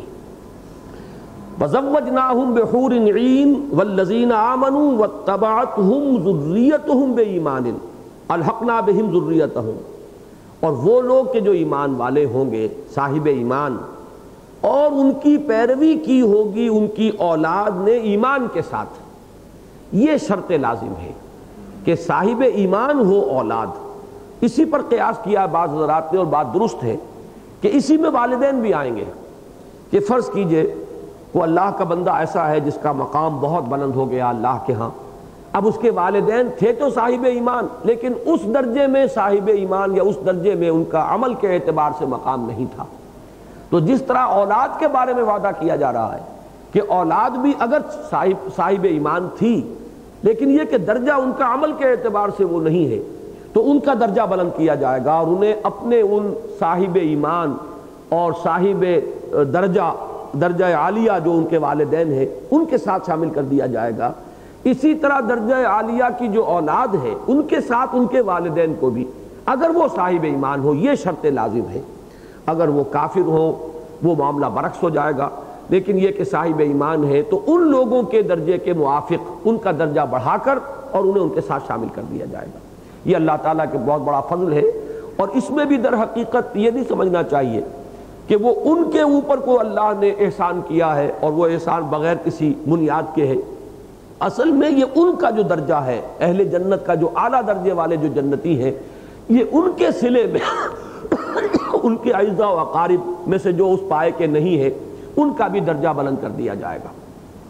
تو فرمایا وَمَا أَلَتْنَاهُمْ مِنْ عَمَلِهِمْ مِنْ شَيْءٍ أَلْحَقْنَا بِهِمْ ذُرِّيَّتَهُمْ، ہم ملا دیں گے ان کے ساتھ ان کی اولاد کو، وَمَا أَلَتْنَاهُمْ مِنْ عَمَلِهِمْ مِنْ شَيْءٍ، اور ہم ان کے عمل میں سے کوئی چیز بھی کم نہیں کریں گے۔ یہ نہیں ہوگا کہ چونکہ ادھر آپ نے کریڈٹ کروایا تو ادھر ڈیبٹ ہوگا۔ اب فرض کیجئے کہ آپ بہت اعلیٰ درجے کے جنتی ہیں اور آپ کی اولاد جو ہے بہت نیچے کی جنتی ہے، تو کچھ ان کو اٹھائیں اور کچھ آپ کو گرائیں تاکہ درمیان میں کہیں آپ کو جمع کر دیا جائے، یہ نہیں ہوگا۔ یعنی اس کی وضاحت فرما دی گئی وَمَا أَلَتْنَاهُمْ مِنْ عَمَلِهِمْ مِنْ شَيْءٍ، ان کے عمل میں سے، اگرچہ اس کا طفیل ہے جو انہیں پہنچ رہا ہے، ان کے عمل کا فیض ہے جو اولاد کو پہنچ رہا ہے کہ ان کا درجہ بھی بلند کر دیا گیا، لیکن اس کا لازم یہ نہیں ہے کہ اس کریڈٹ کے ساتھ کوئی ڈیبٹ بھی ہو۔ یہ آپ کا دنیا کا حساب کتاب نہیں ہے کہ ہر ایک ڈیبٹ کے ساتھ کوئی کورسپونڈنگ کریڈٹ انٹری یا ہر کریڈٹ کے ساتھ ایک کورسپونڈنگ جو ہے ڈیبٹ انٹری ہونی لازمی ہے، بلکہ ان کے عمل میں سے قطعاً کوئی کمی نہیں کی جائے گی، بلکہ یہ اللہ کا اضافی فضل ہوگا جو ان کی اولاد پر، وہ تو صراحتاً مذکور ہے، اور جیسا کہ میں نے عرض کیا اسی میں گویا کہ اشارہ موجود ہے کہ اور والدین بھی، ان کو بھی ان کے ساتھ شامل کر دیا جائے گا۔ کل امرئ بما کسب رہین، البتہ یہ جان لو کہ ہر ذی نفس، ہر انسان جو کچھ اس نے کیا ہوگا، کمایا ہوگا، اس کے عوض رہن ہوگا۔ اصل معاملہ وہاں جو طے ہوگا وہ انسانوں کے اعمال کی بنیاد پر ہوگا۔ در حقیقت یہ جو ان کو بغیر عمل کے اونچا درجہ ملا ہے، یہ بھی در حقیقت انعام ہے ان لوگوں پر کہ جن کا عمل اتنا بلند تھا، یہ اس کے طفیل ان کو بدلہ مل رہا ہے۔ لیکن یہ نہیں ہے کہ بغیر عمل کے کوئی بات جو ہے وہاں پر ہو گئی ہو، صرف یہ ہے کہ ان کے اعمال اللہ کو اتنے پسند آئے، وہ اتنے محبوب بنے کہ ان کے عمل کی جو بلندی ہے اس کا ایک عکس جو ہے ان کے کم تر درجے کی اولاد یا والدین کو بھی وہ متعدی ہو گیا ہے۔ باقی یہ ہے کہ اصل فیصلہ کن شے جو ہے اللہ کے ہاں وہ عمل ہی ہے۔ یہی جو آگے چل کر آئے گا سورۃ النجم میں کہ لیس للانسان الا ما سعى وان السعي سوف يرى، انسان کے لیے نہیں ہے مگر وہی چیز جس کے لیے اس نے محنت کی، بھاگ دوڑ کی، کوشش کی، اور یہ ہمارا پختہ وعدہ ہے کہ جو سعی ہے، جو محنت ہے، جو کوشش ہے، جو جد و جہد ہے، وہ اس کے سامنے آ کر رہے گی، اس میں سے کوئی چیز کم نہیں ہوگی۔ تو یہ بنیادی بات جو ہے، ویسے قرآن مجید اس سے آگے فضل کا تصور بھی پیش کرتا ہے، لیکن فضل بلندتر ایک شے ہے عمل سے۔ بغیر اس عمل کے نرے فضل کا جو لوگ بھروسہ کر کے بیٹھ جائیں گے وہی در حقیقت غلط راستے پر ہیں۔ اپنی سی محنت، اپنی سی کوشش، امکان بھر سعی، اپنی امکانی حد تک نیکیوں کے لیے جتنے بھی بھاگ دوڑ ہو سکے وہ انسان کر لے تو پھر یہ ہے کہ اللہ تعالیٰ اپنے فضل سے اضافہ فرما دے گا۔ لیکن یہ ہے کہ محض فضل پر تکیہ کر کے بیٹھ رہنے والوں کے لیے کہ حصے میں کوئی شے آنے والی نہیں۔ کل امرئ بما کسب رہین وامددناہم بفاکہۃ ولحم مما یشتہون۔ یہ امددناہم، اس میں ایک نقشہ کھینچ دیا گیا جیسے تسلسل کے ساتھ پے بہ پے ہم دیتے رہیں گے، وہ سپلائی لائن جو ہے ٹوٹے گی نہیں۔ وامددناہم بفاکہۃ ولحم مما یشتہون، فاکہۃ ہر نوع کے فرحت بخش میوے ان کے لیے آتے رہیں گے، اور وہ گوشت کہ جو انہیں پسند ہوگا۔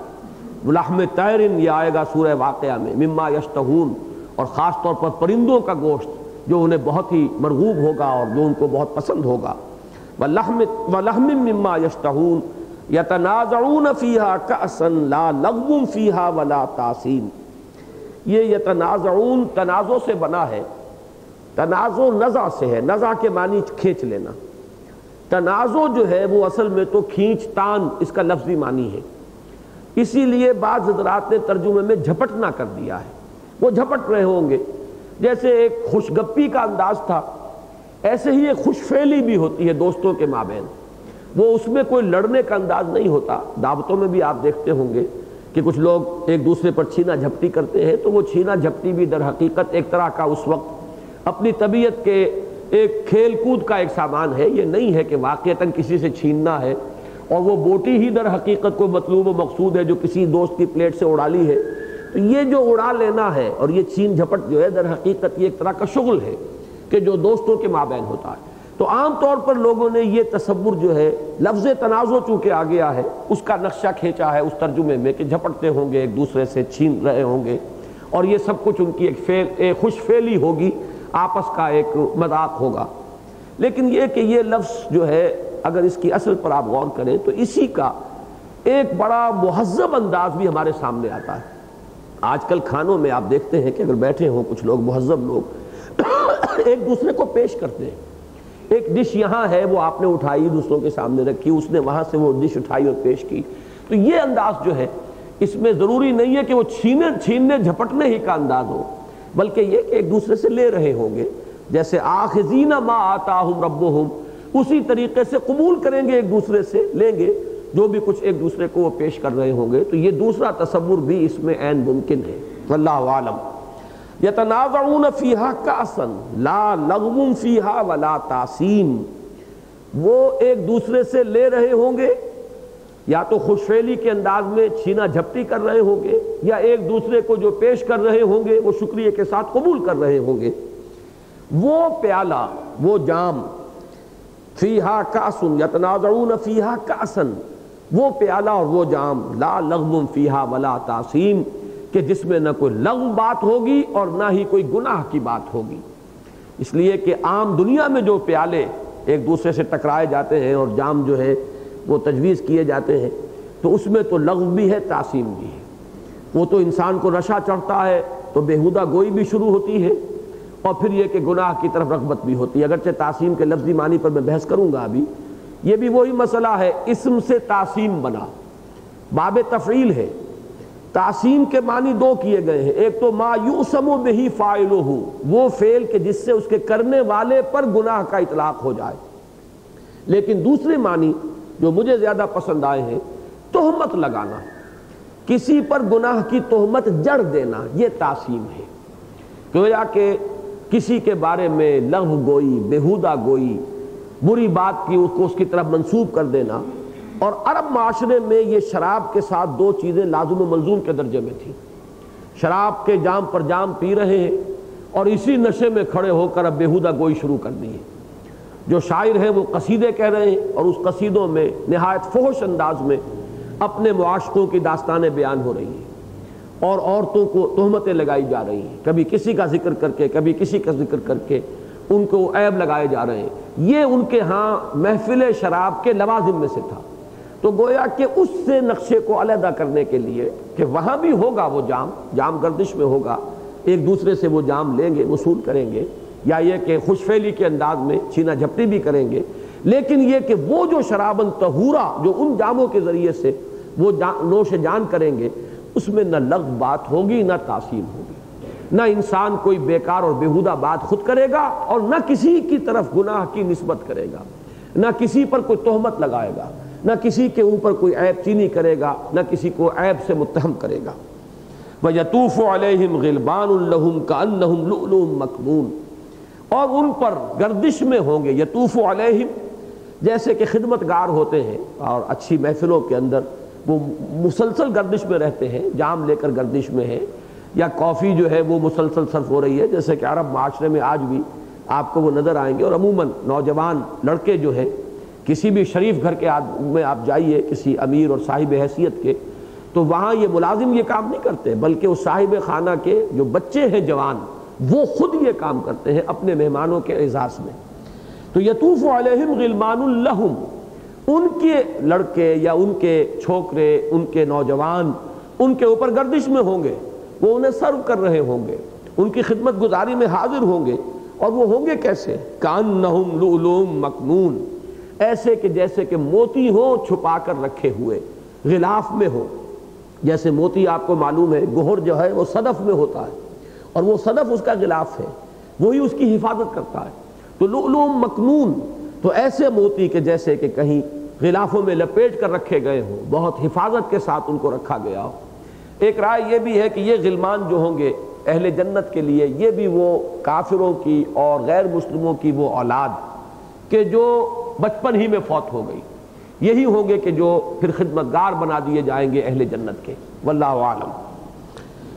وَيَطُوفُ عَلَيْهِمْ غِلْمَانٌ لَهُمْ كَأَنَّهُمْ لُؤْلُؤٌ مَكْنُونٌ وَأَقْبَلَ بَعْضُهُمْ عَلَى بَعْضٍ يَتَسَاءَلُونَ، وہ وہاں ایک دوسرے کی طرف متوجہ ہوں گے، اقبال، اقبل یقبل اقبالاً، سامنا کرنا، رخ کرنا کسی کی طرف، تو وہ ایک دوسرے کی طرف بعضهم علی بعض متوجہ ہوں گے، یتساءلون، لفظی ترجمہ ہوگا باہم ایک دوسرے سے پوچھتے ہوئے۔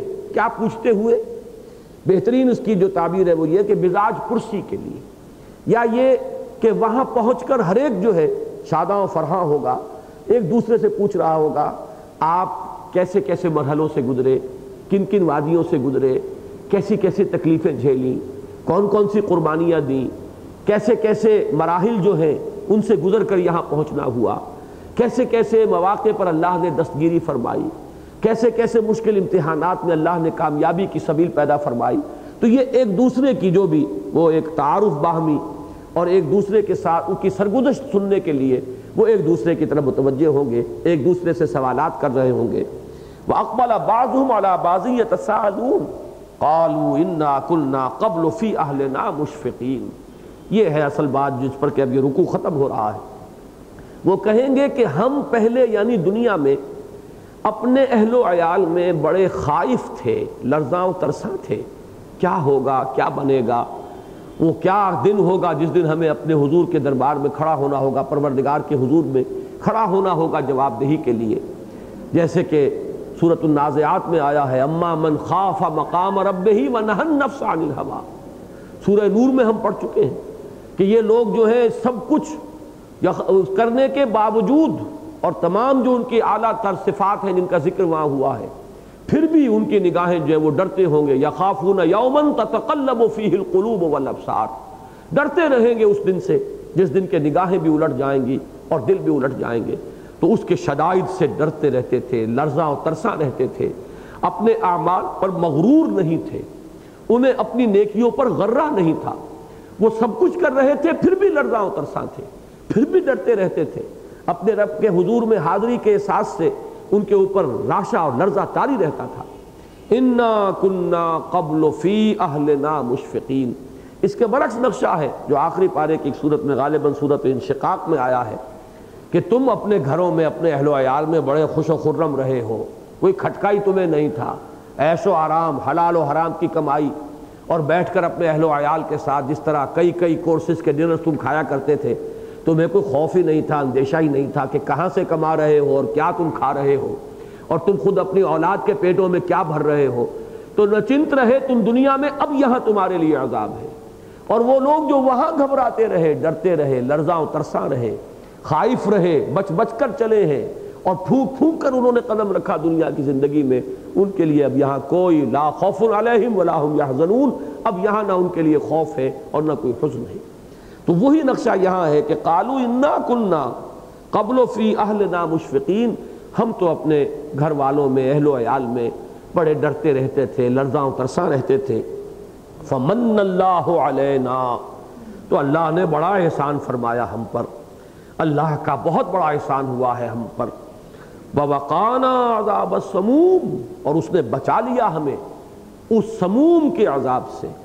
یعنی سموم اصل میں وہ جو آگ کا، شعلے کا جو اوپر کا حصہ ہوتا ہے جو نظر نہیں آتا.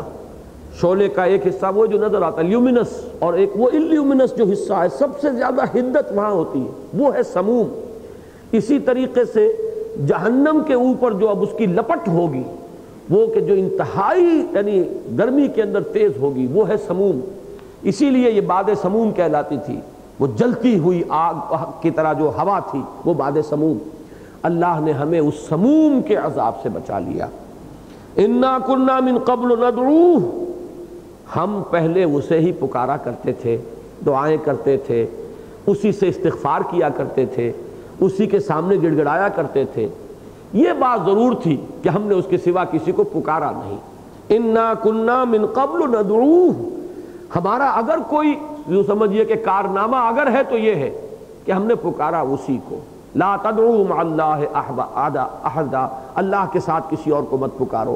اپنی خطاؤں کی مغفرت کے لیے پکارا تو اسی کو پکارا، اپنے مشکلات کی کشود کے لیے پکارا تو اسی کو پکارا، اپنی تکلیفوں کو رفع کرنے کے لیے پکارا تو اسی کو پکارا، اپنے لیے صبر و ثبات کے لیے سوال کیا تو اسی کے سامنے کیا، اپنے لیے استقامت طلب کی تو اسی سے کی، ہدایت کے لیے ہمیشہ اگر دست بدعا رہے تو اسی کے سامنے رہے. انا کنا من قبل ندعوہ، ہم پہلے اس کو پکارتے رہے ہیں، اس سے دعائیں کرتے رہے، اس سے استغفار کرتے رہے، اس سے استدعا کرتے رہے. وہی ہے اصل میں سورہ فاتحہ کی جو مرکزی آیت ہے، ایاک نعبد و ایاک نستعین. پروردگار ہم تیری ہی بندگی کرتے ہیں اور کریں گے، اور تجھ ہی سے مدد مانگتے ہیں اور مانگتے رہیں گے. ہم تیری بندگی کے لیے بھی صرف اپنی قوت کار پر یا اپنے دست و بازو پر ہمارا اعتماد نہیں ہے، بلکہ ہمیں سہارا مطلوب ہے، اور وہ سہارا بھی ہم تیرے سوائے کسی اور کا نہیں سمجھتے کہ وہ ہمیں کوئی مدد دے سکتا ہے. تو ایاک نعبد و ایاک نستعین، انا کنا من قبل ندعوہ انہ هو البر الرحیم. یقیناً وہی ہے، اور ہوا یہاں پر لا کر حصر، اسی لیے میں نے وہی ہستی ہے سب سے بڑھ کر وفادار، سب سے بڑھ کر اپنی بات کا پورا کرنے والا، سب سے بڑھ کر اپنے وعدے کا وفا کرنے والا. یہ بر اور بر، یہ ہمارے منتخب نصاب کا جو درس نمبر 2 ہے، آیا بر، لیس البر ان تولوا وجوہکم قبل المشرق والمغرب. یہ لفظ آتا ہے اطمینان اور سکون کے لیے. بحر کے مقابلے میں بر ہے، اس لیے کہ سمندر میں جب تک انسان رہتا ہے تو وہ کوئی موج ادھر آئی کوئی ادھر آئی، کبھی کشتی نے ادھر کو کروٹ لی کبھی ادھر کو لی، تو تو انسان کا دل بھی وہ ڈولتا رہتا ہے. جیسے کہ میں نے عرض کیا تھا زمین پر ایک جھٹکا اگر زلزلے کا آئے تو جو کیفیت ہوتی ہے تو سمندر میں تقریباً وہ مستقل طور پر رہتی ہے. جیسے ہی کوئی شخص خشکی پر آ کر پاؤں رکھتا ہے ایک اطمینان اور سکون کہ پاؤں تلے زمین ہے. یہ کیفیت ہے اصل میں جس کو انگریزی کی ایک نظم کے حوالے سے میں بیان کرتا رہا ہوں جو ہم نے میٹرک کے کورس میں پڑھی تھی. Charities that soothe and heal and bless. یہ نیکیاں جو ہیں یہ انسان کو اندرونی طور پر ایک تسکین بخش ہے. یہ چیزیں اس سے خوشی ہوتی ہے, مسرت ہوتی ہے. ایسے ہوتا ہے کہ جیسے کسی زخم پر مرہم رکھ دیا گیا. آپ کے اندر اگر کوئی بے چینی تھی ذرا کوئی نیک کام کر کے دیکھیے, کسی مریض کی عیادت کر کے دیکھیے, کسی غریب کو کھانا کھلا کر دیکھیے, ایسے محسوس ہوگا کہ اندر ایک ٹھنڈک پڑ گئی ہے. خود آپ کے اپنے اندر اس کو جو ٹھنڈک محسوس ہوئی ہے وہ ہوئی ہے. اس نیک کام کے طفیل آپ کے اندر ایک اطمینان اور سکون کی کیفیت پیدا ہو جائے گی. تو یہ ہے لفظ بر اور اسی سے لفظ بر بنا ہے. اسی میں یہ چیز موجود ہے کہ جس شخص سے آپ کو توقع ہے کہ وہ جھوٹ نہیں بولتا, جس شخص سے جس پر آپ کو اعتماد ہے کہ جو وعدہ کر رہا ہے پورا کرے گا, اس کے بارے میں بھی آپ کے اندر وہ کیفیت اطمینان اور سکون کی برقرار رہتی ہے. آپ اس کی جانب سے نچنت رہتے ہیں, بے کھٹکے آپ اس کے ساتھ معاملہ کرتے ہیں. یہاں سے وہ بات جو ہے وفاداری اور وفا شعاری, ایفاء عہد, یہ اس کے ساتھ آیا ہے. تو یہاں بر کا لفظ جب اللہ کے لیے آئے گا تو اگرچہ اس کے معنی یہ بھی ہو سکتے ہیں کہ انتہائی نیکی والا تو اللہ ہے, تمام نیکیوں کا منبع اور سرچشمہ تو اللہ تعالیٰ کی ذات ہی ہے, لیکن اس کے اندر دوسرا مفہوم زیادہ غالب ہوتا ہے کہ وہ وعدہ کرنے پر لا یخلف المیعاد, اللہ تعالیٰ اپنے وعدے کے خلاف نہیں کرتا. لا تخلف المیعاد سورہ آل عمران کے آخری رکوع میں آیا ہے, پروردگار ہمیں اس کا اندیشہ نہیں ہے, انک لا تخلف المیعاد, تو وعدہ خلافی کرنے والا نہیں ہے. کھٹکا ہمیں ہوتا ہے تو اس بات کا ہوتا ہے کہ کہیں ہم ان وعدوں کے حقیقتاً مصداق بن سکیں گے کہ نہیں, اس لیے استغفار کی دعا کر رہے ہیں. تو یہ ہے وہ بر کا لفظ کہ اللہ تعالیٰ وعدہ پورا کرنے والا ہے. اس نے جو وعدہ کیا تھا رسولوں کی معرفت وہ اس نے پورا کر دیا, اور صرف وعدہ پورا کرنے والا نہیں ہے, رحیم بھی ہے. اس نے ہمارے گناہوں کو بخشا, ہماری کوتاہیوں کی تلافی اپنے فضل سے کی, اور ہمارے اس تمام اعمال نامے میں جو داغ اور دھبے تھے ان کو دھو دیا. اپنی ستاری اور غفاری کے طفیل ہماری ان تمام تقصیرات کو معاف فرما کر, اور پھر جو وعدے تھے ہم سے, ہماری جو بھی کچھ نیک خدمات تھیں ان کا بھرپور صلہ ہمیں عطا فرما دیا.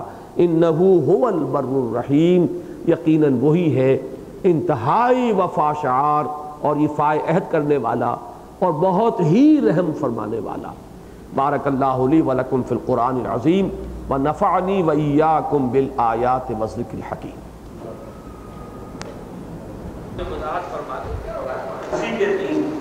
سورۃ الطور کا دوسرا رکوع ہمیں پڑھنا ہے. نحمدہ ونصلی علی رسولہ الکریم. اما بعد فاعوذ باللہ من الشیطان الرجیم. بسم اللہ الرحمن الرحیم. فذکر فما انت بنعمت ربک بکاہن ولا مجنون. ام یقولون شاعر نتربص به ریب المنون. قل تربصوا فإنی معکم من المتربصین. ام تأمرهم احلامهم بهذا ام هم قوم طاغون. ام یقولون تقولہ بل لا یؤمنون. فلیأتوا بحدیث مثلہ ان کانوا صادقین. ام خلقوا من غیر شیء ام هم الخالقون. ام خلقوا السماوات والارض بل لا یوقنون. ام عندهم خزائن ربک ام هم المسیطرون. ام لهم سلم یستمعون فیہ فلیأت مستمعهم بسلطان مبین. ام له البنات ولکم البنون. ام تسألهم اجرا فهم من مغرم مثقلون. ام عندهم الغیب فهم یکتبون ام یریدون کیدا فالذین کفروا هم المکیدون ام لهم الہ غیر اللہ سبحان اللہ عما یشرکون وَإِن يَرَوْا كِسْفًا مِّنَ السَّمَاءِ سَاقِطًا يَقُولُوا سَحَابٌ مَّرْكُومٌ فَذَرْهُمْ حَتَّى يُلَاقُوا يَوْمَهُمُ الَّذِي فِيهِ يُصْعَقُونَ يَوْمَ لَا يُغْنِي عَنْهُمْ كَيْدُهُمْ شَيْئًا وَلَا هُمْ يُنصَرُونَ وَإِنَّ لِلَّذِينَ ظَلَمُوا عَذَابًا دُونَ ذَلِكَ وَلَكِنَّ أَكْثَرَهُمْ لَا يَعْلَمُونَ وَاصْبِرْ لِحُكْمِ رَبِّكَ فَإِنَّكَ بِأَعْيُنِنَا وَسَبِّحْ بِحَمْدِ رَبِّكَ حِينَ تَقُومُ وَمِنَ اللَّيْلِ فَسَبِّحْهُ وَإِدْبَارَ النُّجُومِ صدق اللہ العظیم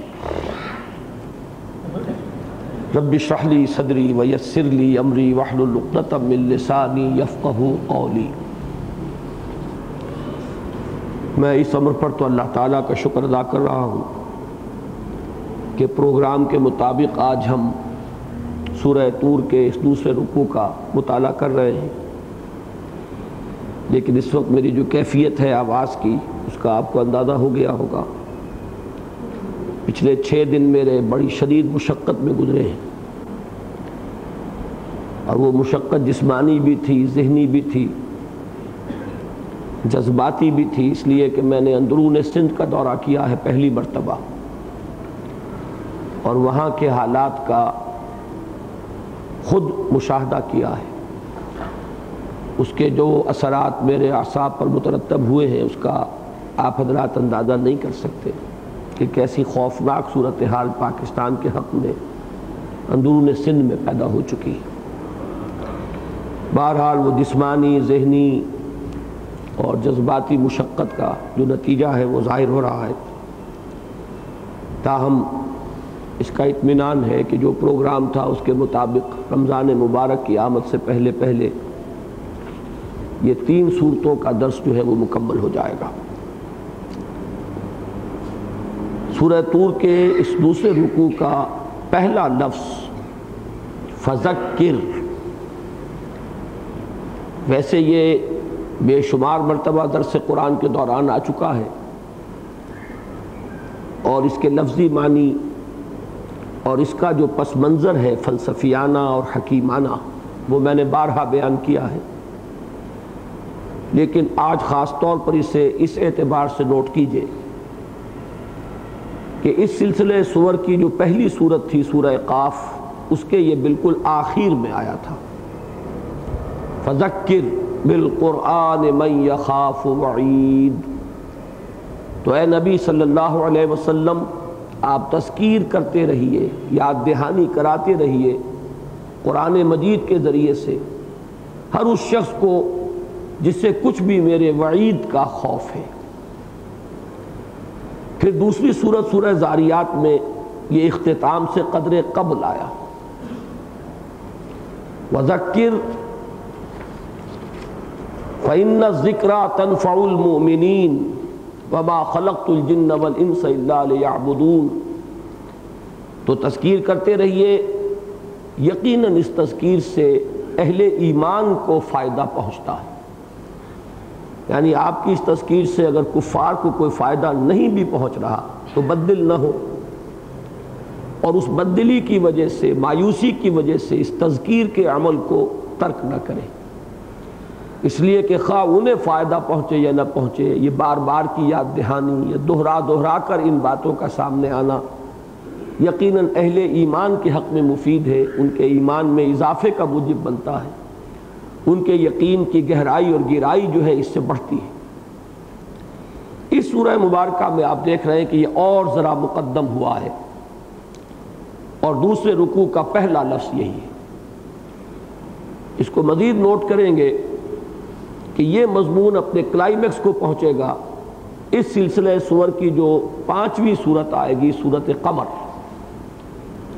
اس میں 4 مرتبہ یہ آیت آئی ہے وَلَقَدْ يَسَّرْنَا الْقُرْآنَ لِلذِّكْرِ فَهَلْ مِن مُدَّكِرٍ، ہم نے تو یاد دہانی کے لیے اس قرآن کو آسان بنا دیا ہے، رواں کر دیا ہے، سہل بنا دیا ہے، تو ہے کوئی جو نصیحت اخذ کرنا چاہے؟ ایک بڑا چیلنجنگ انداز ہے، اور 4 مرتبہ دہرا کر یہ الفاظ آئے۔ تو میں چاہتا ہوں کہ اس موقع پر اس لفظ کی حقیقت کو پھر ایک بار سمجھ لیجئے۔ عام طور پر ہمارے ہاں اس کا ترجمہ کر دیا جاتا ہے نصیحت کیجئے، صحیح تر ترجمہ ہوگا یاد دہانی کرائیے۔ اس میں در حقیقت حکمت قرآنی اور فلسفہ اسلامی کا یہ اہم اصول جو ہے مد نظر ہے کہ ایمان جس کی دعوت قرآن دیتا ہے، ایمان جس کی دعوت تمام انبیاء دیتے چلے آئے، یہ فطرت انسانی میں مضمر ہے، یہ کوئی نئی چیز نہیں ہے۔ کسی کو کوئی نئی بات بتانی ہو تو اس کے لیے اعلام کا لفظ آئے گا یا تعلیم کا لفظ آئے گا۔ کسی کو کچھ بتانا، باخبر کرنا، کوئی نیا علم دینا، وہ ہوگا اعلام یا تعلیم۔ لیکن یاد دہانی اس چیز کی کرائی جاتی ہے جو پہلے سے معلوم ہو، صرف یہ کہ اس پر کچھ نسیان کے پردے پڑ گئے ہوں، ذہول کے پردے پڑ گئے ہوں، عدم توجہ کی وجہ سے ذہن اس کی طرف سے منعطف ہو چکا ہو اور ادھر توجہ کا ارتکاز نہ ہو رہا ہو، آنکھ اوجل پہاڑ اوجل، کوئی چیز جو آپ کے علم میں تھی طویل عرصے سے اس کی طرف دھیان نہیں گیا، تو اب وہ آپ کی یادداشت کی کہ ذخیرے کے اندر کہیں گہری نیچے چلی گئی ہے۔ میں اس کے لیے ایک لفظ استعمال کیا کرتا ہوں کہ ہر ضلعی دفتر جو ضلع کچہری ہے اس میں ایک محافظ خانہ ہوتا ہے، اس میں انبار لگے ہوتے ہیں فائلوں کے، تو ہمارا ذہن جو ہے اس میں جو یادداشت ہے وہ ایک محافظ خانہ ہے۔ اس محافظ خانے میں فائلوں کے نہ معلوم کتنے انبار ہیں، اس کمپیوٹر کا کوئی تصور ہمارے لیے ممکن نہیں۔ اب ظاہر بات ہے کہ کوئی چیز، کوئی فائل جو ہے وہ بہت نیچے دب گئی ہے، اسے تلاش کرنا پڑتا ہے، ہوتی ہے موجود۔ اسی طریقے سے ایمان کے جو حقائق ہیں، اس لیے کہ ایمان اصلاً تو نام ہے ایمان باللہ، معرفت خداوندی۔ ایمان باللہ کو بھی بلکہ میں نے ابھی جو ایک لفظ استعمال کیا اس کے ساتھ ایک دوسرا لفظ استعمال کریں گے تو پھر صحیح اس کی تعبیر ہوگی۔ معرفت خداوندی اور محبت خداوندی، یہ دونوں چیزیں فطرت انسانی میں مضمر ہیں، اور انہی دونوں کے مجموعے کا نام ایمان ہے۔ مجملاً ایمان نام ہے ایمان باللہ کا، آمنت باللہ کما ہوا باسمائہ و صفاتہ وقبلت جمیع احکامہ اقرار باللسان و تصدیق بالقلب۔ ایمان بالآخرہ بھی اللہ تعالیٰ پر ایمان ہی کی ایک فرع ہے، اسی کی ایک شاخ ہے، اسی کی ایک کرولری ہے۔ ایمان بالرسالت بھی ایمان باللہ ہی کی ایک شاخ ہے، اللہ تعالیٰ کی صفت ہدایت کا ایک ظہور ہے بشکل وحی، اور اسی کا نام ہے نبوت و رسالت۔ اللہ تعالیٰ کی صفت عدل کا ایک ظہور ہے آخرت، جس میں وہ بدلہ دے گا، مالک یوم الدین ہے، نیکوکاروں کو جزا دے گا، بدکاروں کو سزا دے گا۔ تو اصل ایمان ہے ایمان باللہ۔ ایمان باللہ کا تجزیہ کریں گے تو وہ مشتمل ہے 2 اجزاء پر، معرفت خداوندی اور محبت خداوندی، اور یہ دونوں چیزیں فطرت انسانی میں مضمر ہیں۔ وہ فطرت اصل میں ہے کیا؟ یہ الفاظ جب ہم بولتے ہیں تو چونکہ اس میں ایک عموم ہے، اس کی اصل حقیقت تک انسان نہیں پہنچ پاتا۔ رمضان مبارک کی اب آمد ہے، عظمت صوم والا میرا کتابچہ مطالعہ کیجئے، جس شے کو ہم عام طور پر فطرت سے تعبیر کرتے ہیں، اصل میں وہ روح ہے، ہمارا روحانی وجود، اس روح کے جو متعلقات ہیں وہ فطرت ہے۔ اسی لیے ایک جگہ ایک لفظ ہمارے ہاں اکثر غلط مستعمل ہو جاتا ہے، کبھی ہم جبلت کی جگہ فطرت کا لفظ بول بیٹھتے ہیں، کبھی فطرت کی جگہ جبلت کا لفظ بول بیٹھتے ہیں۔ جبلت بالکل مختلف شے ہے، جبلت ہے اینیمل انسٹنکٹس کا نام۔ اینیمل انسٹنکٹس کیا ہے؟ Preservation of the self, preservation of the species, انسان اپنی ذات کا بقا چاہتا ہے، اسی کے لیے کھاتا ہے، پیتا ہے، آرام کرتا ہے، نسل کا بقا چاہتا ہے، اسی کے لیے شادی بیاہ ہے، یہ سیکس ہے، سارا معاملہ اسی کے لیے ہے۔ تو یہ چیزیں جو ہیں یہ بنیادی جبلتیں ہیں انسان کی۔ تو جبلت اور ہے، اس کا تعلق ہے انسان کے حیوانی وجود کے ساتھ، یہ اینیمل انسٹنکٹس ہے، اور فطرت بالکل مختلف شے ہے، اس کا تعلق ہے انسان کے روحانی وجود کے ساتھ۔ یہ روح وہ شے ہے جس کا بڑا گہرا تعلق ہے ذات باری تعالیٰ کے ساتھ، لہذا اس روح میں محبت خداوندی اور معرفت خداوندی مثمر ہے۔ اب صرف یہ ہوتا ہے وحی کے ذریعے، نبی کے ذریعے، انبیاء کے ذریعے، رسولوں کے ذریعے، کتابوں کے ذریعے، صرف یہ کہ اس پر جو ظہور کا پردہ پڑ گیا ہے وہ پردے اٹھائے جاتے ہیں، تاکہ وہ اندر فطرت کے اندر جو مثمر ہے معرفت خداوندی اور محبت خداوندی، وہ ابھر کر اجاگر ہو کر شعور کی سطح پر آ جائے۔ یہ ہے تذکیر، یاد دلانا، یاد دہانی کرانا۔ اسی سے باب تفاعل ہوگا تذکر، یاد کرنا، یاد دہانی اخذ کرنا۔ اسی لیے قرآن مجید بارہا اپنے آپ کو تعبیر کرتا ہے کلا انہا تذکرہ فمن شاء ذکرہ۔ یہ تو یاد دہانی ہے، اب جو چاہے اس سے وہ یاد دہانی اخذ کر لے۔ کیوں اخذ نہیں کرتے یاد دہانی؟ اس کے دو اسباب ہیں، یہ بھی سمجھ لیجئے۔ اگر یہ فطرت میں مضمر ہے تو ہر ایک کو یاد آ جانا چاہیے۔ ایک ذہن کے اندر اشکال پیدا ہوتا، اس کے دو اسباب ہیں کہ جو موانع بن جاتے ہیں۔ یا تو وہ پردے اتنے دبیز پڑ چکے ہیں، اتنے گہرے پڑ چکے ہیں کہ اب ان کے اندر سے وہ یاد دہانی جو ہے وہ مفید نہیں ہو رہی۔ اس کو یوں سمجھیے آپ کے فطرت مسخ ہو چکی ہے، پرورٹڈ۔ اسی کو تعبیر کریں گے ختم اللہ علی قلوبہم وعلی سمعہم وعلی ابصارہم۔ اب اللہ نے ان کے دلوں پر مہر کر دی ہے، ان کے آنکھوں پر پردے ڈال دیے ہیں، ان کے کانوں پر مہر کر دی ہے، اب یہ لوٹنے والے نہیں۔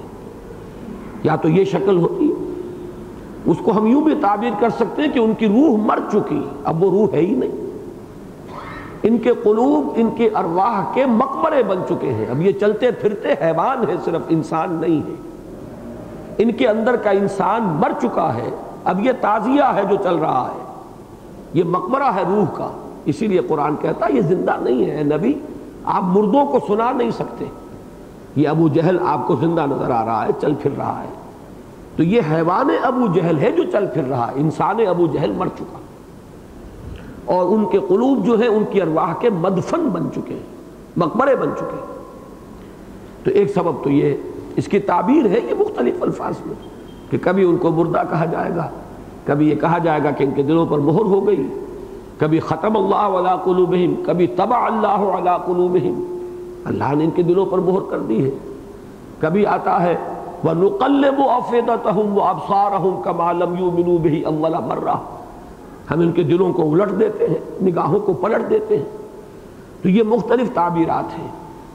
دوسرا سبب کیا ہے؟ یاد تو آ گیا لیکن کسی مصلحت کی وجہ سے ماننے کو تیار نہیں۔ یہ ضروری تو نہیں کہ جو بات بھی آپ کے دل میں آ جائے آپ اسے تسلیم بھی کر لیں۔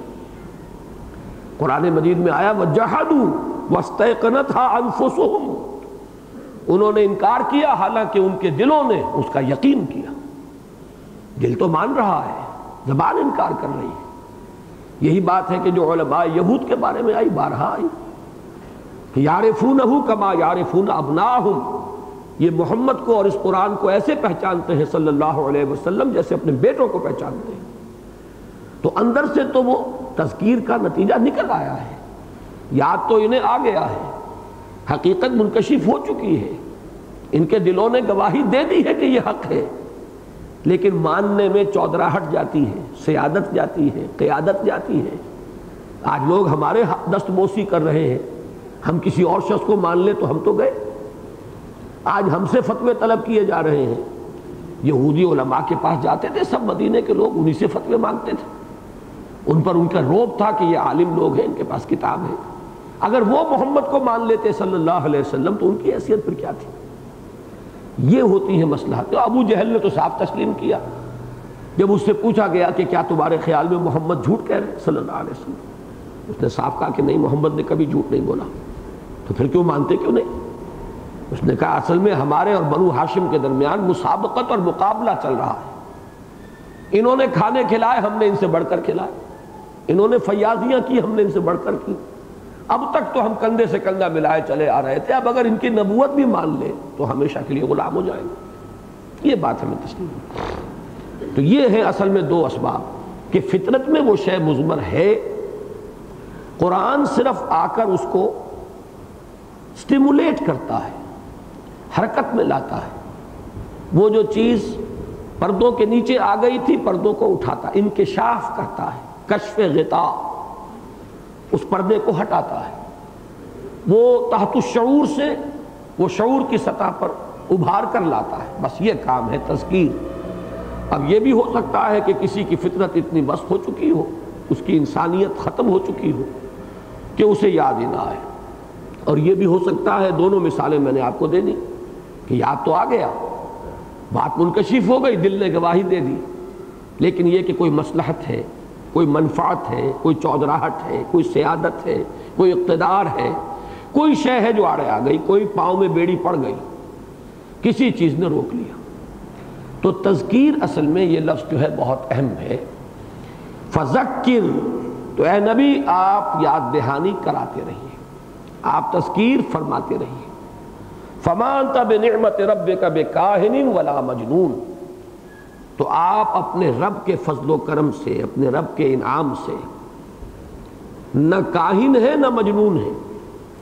ایک بات نوٹ کر لیجئے کہ یہ جو رکوع ہے سورہ طور کا دوسرا، اور جو 29ویں پارے کی دوسری سورت ہے سورہ نون یا سورہ قلم، ان کے مضامین میں بڑی گہری مناسبت ہے، وہی انداز ہے، وہی ردم ہے، وہی اسلوب ہے۔ بعض آیات تو آپ دیکھیں گے کہ بالکل وہی ہے کہ جو وہاں بھی آئی ہیں اور یہاں بھی آئی ہیں، اور یہ بالکل ابتدائی زمانے کی صورتیں ہیں، اس لیے کہ حضور صلی اللہ علیہ وسلم کے بارے میں جو کچھ کہ کفار نے کہا، اس میں بھی آپ ایک تاریخی تدریج دیکھیں گے۔ شروع میں جھوٹا کسی نے نہیں کہا، اس لیے کہ بڑا مشکل تھا کہ کل تک تو کہتے آئے نے الصادق، اب کیسے کہہ دیں کہ جھوٹے؟ ذرا وقت درکار تھا انہیں جھوٹ کی تہمت لگانے میں۔ لہذا پہلی بات جو انہوں نے کہی وہ یہ کہ مجنون، کوئی دماغی توازن ٹھیک نہیں رہا، کوئی چولے ڈھیلی ہو گئی۔ ہم کہتے نہیں تھے کہ خامخواہ یہ جا کر جو ہے جبل نور پر یہ بیٹھے رہتے ہیں، اکیلے بیٹھے رہتے ہیں، مراقبہ کرتے رہتے ہیں، تو کوئی یا تو جنون کا عارضہ ہو گیا یا کوئی جن ان کے اوپر مسلط ہو گیا۔ یہ مجنون کے دونوں معنی ہیں۔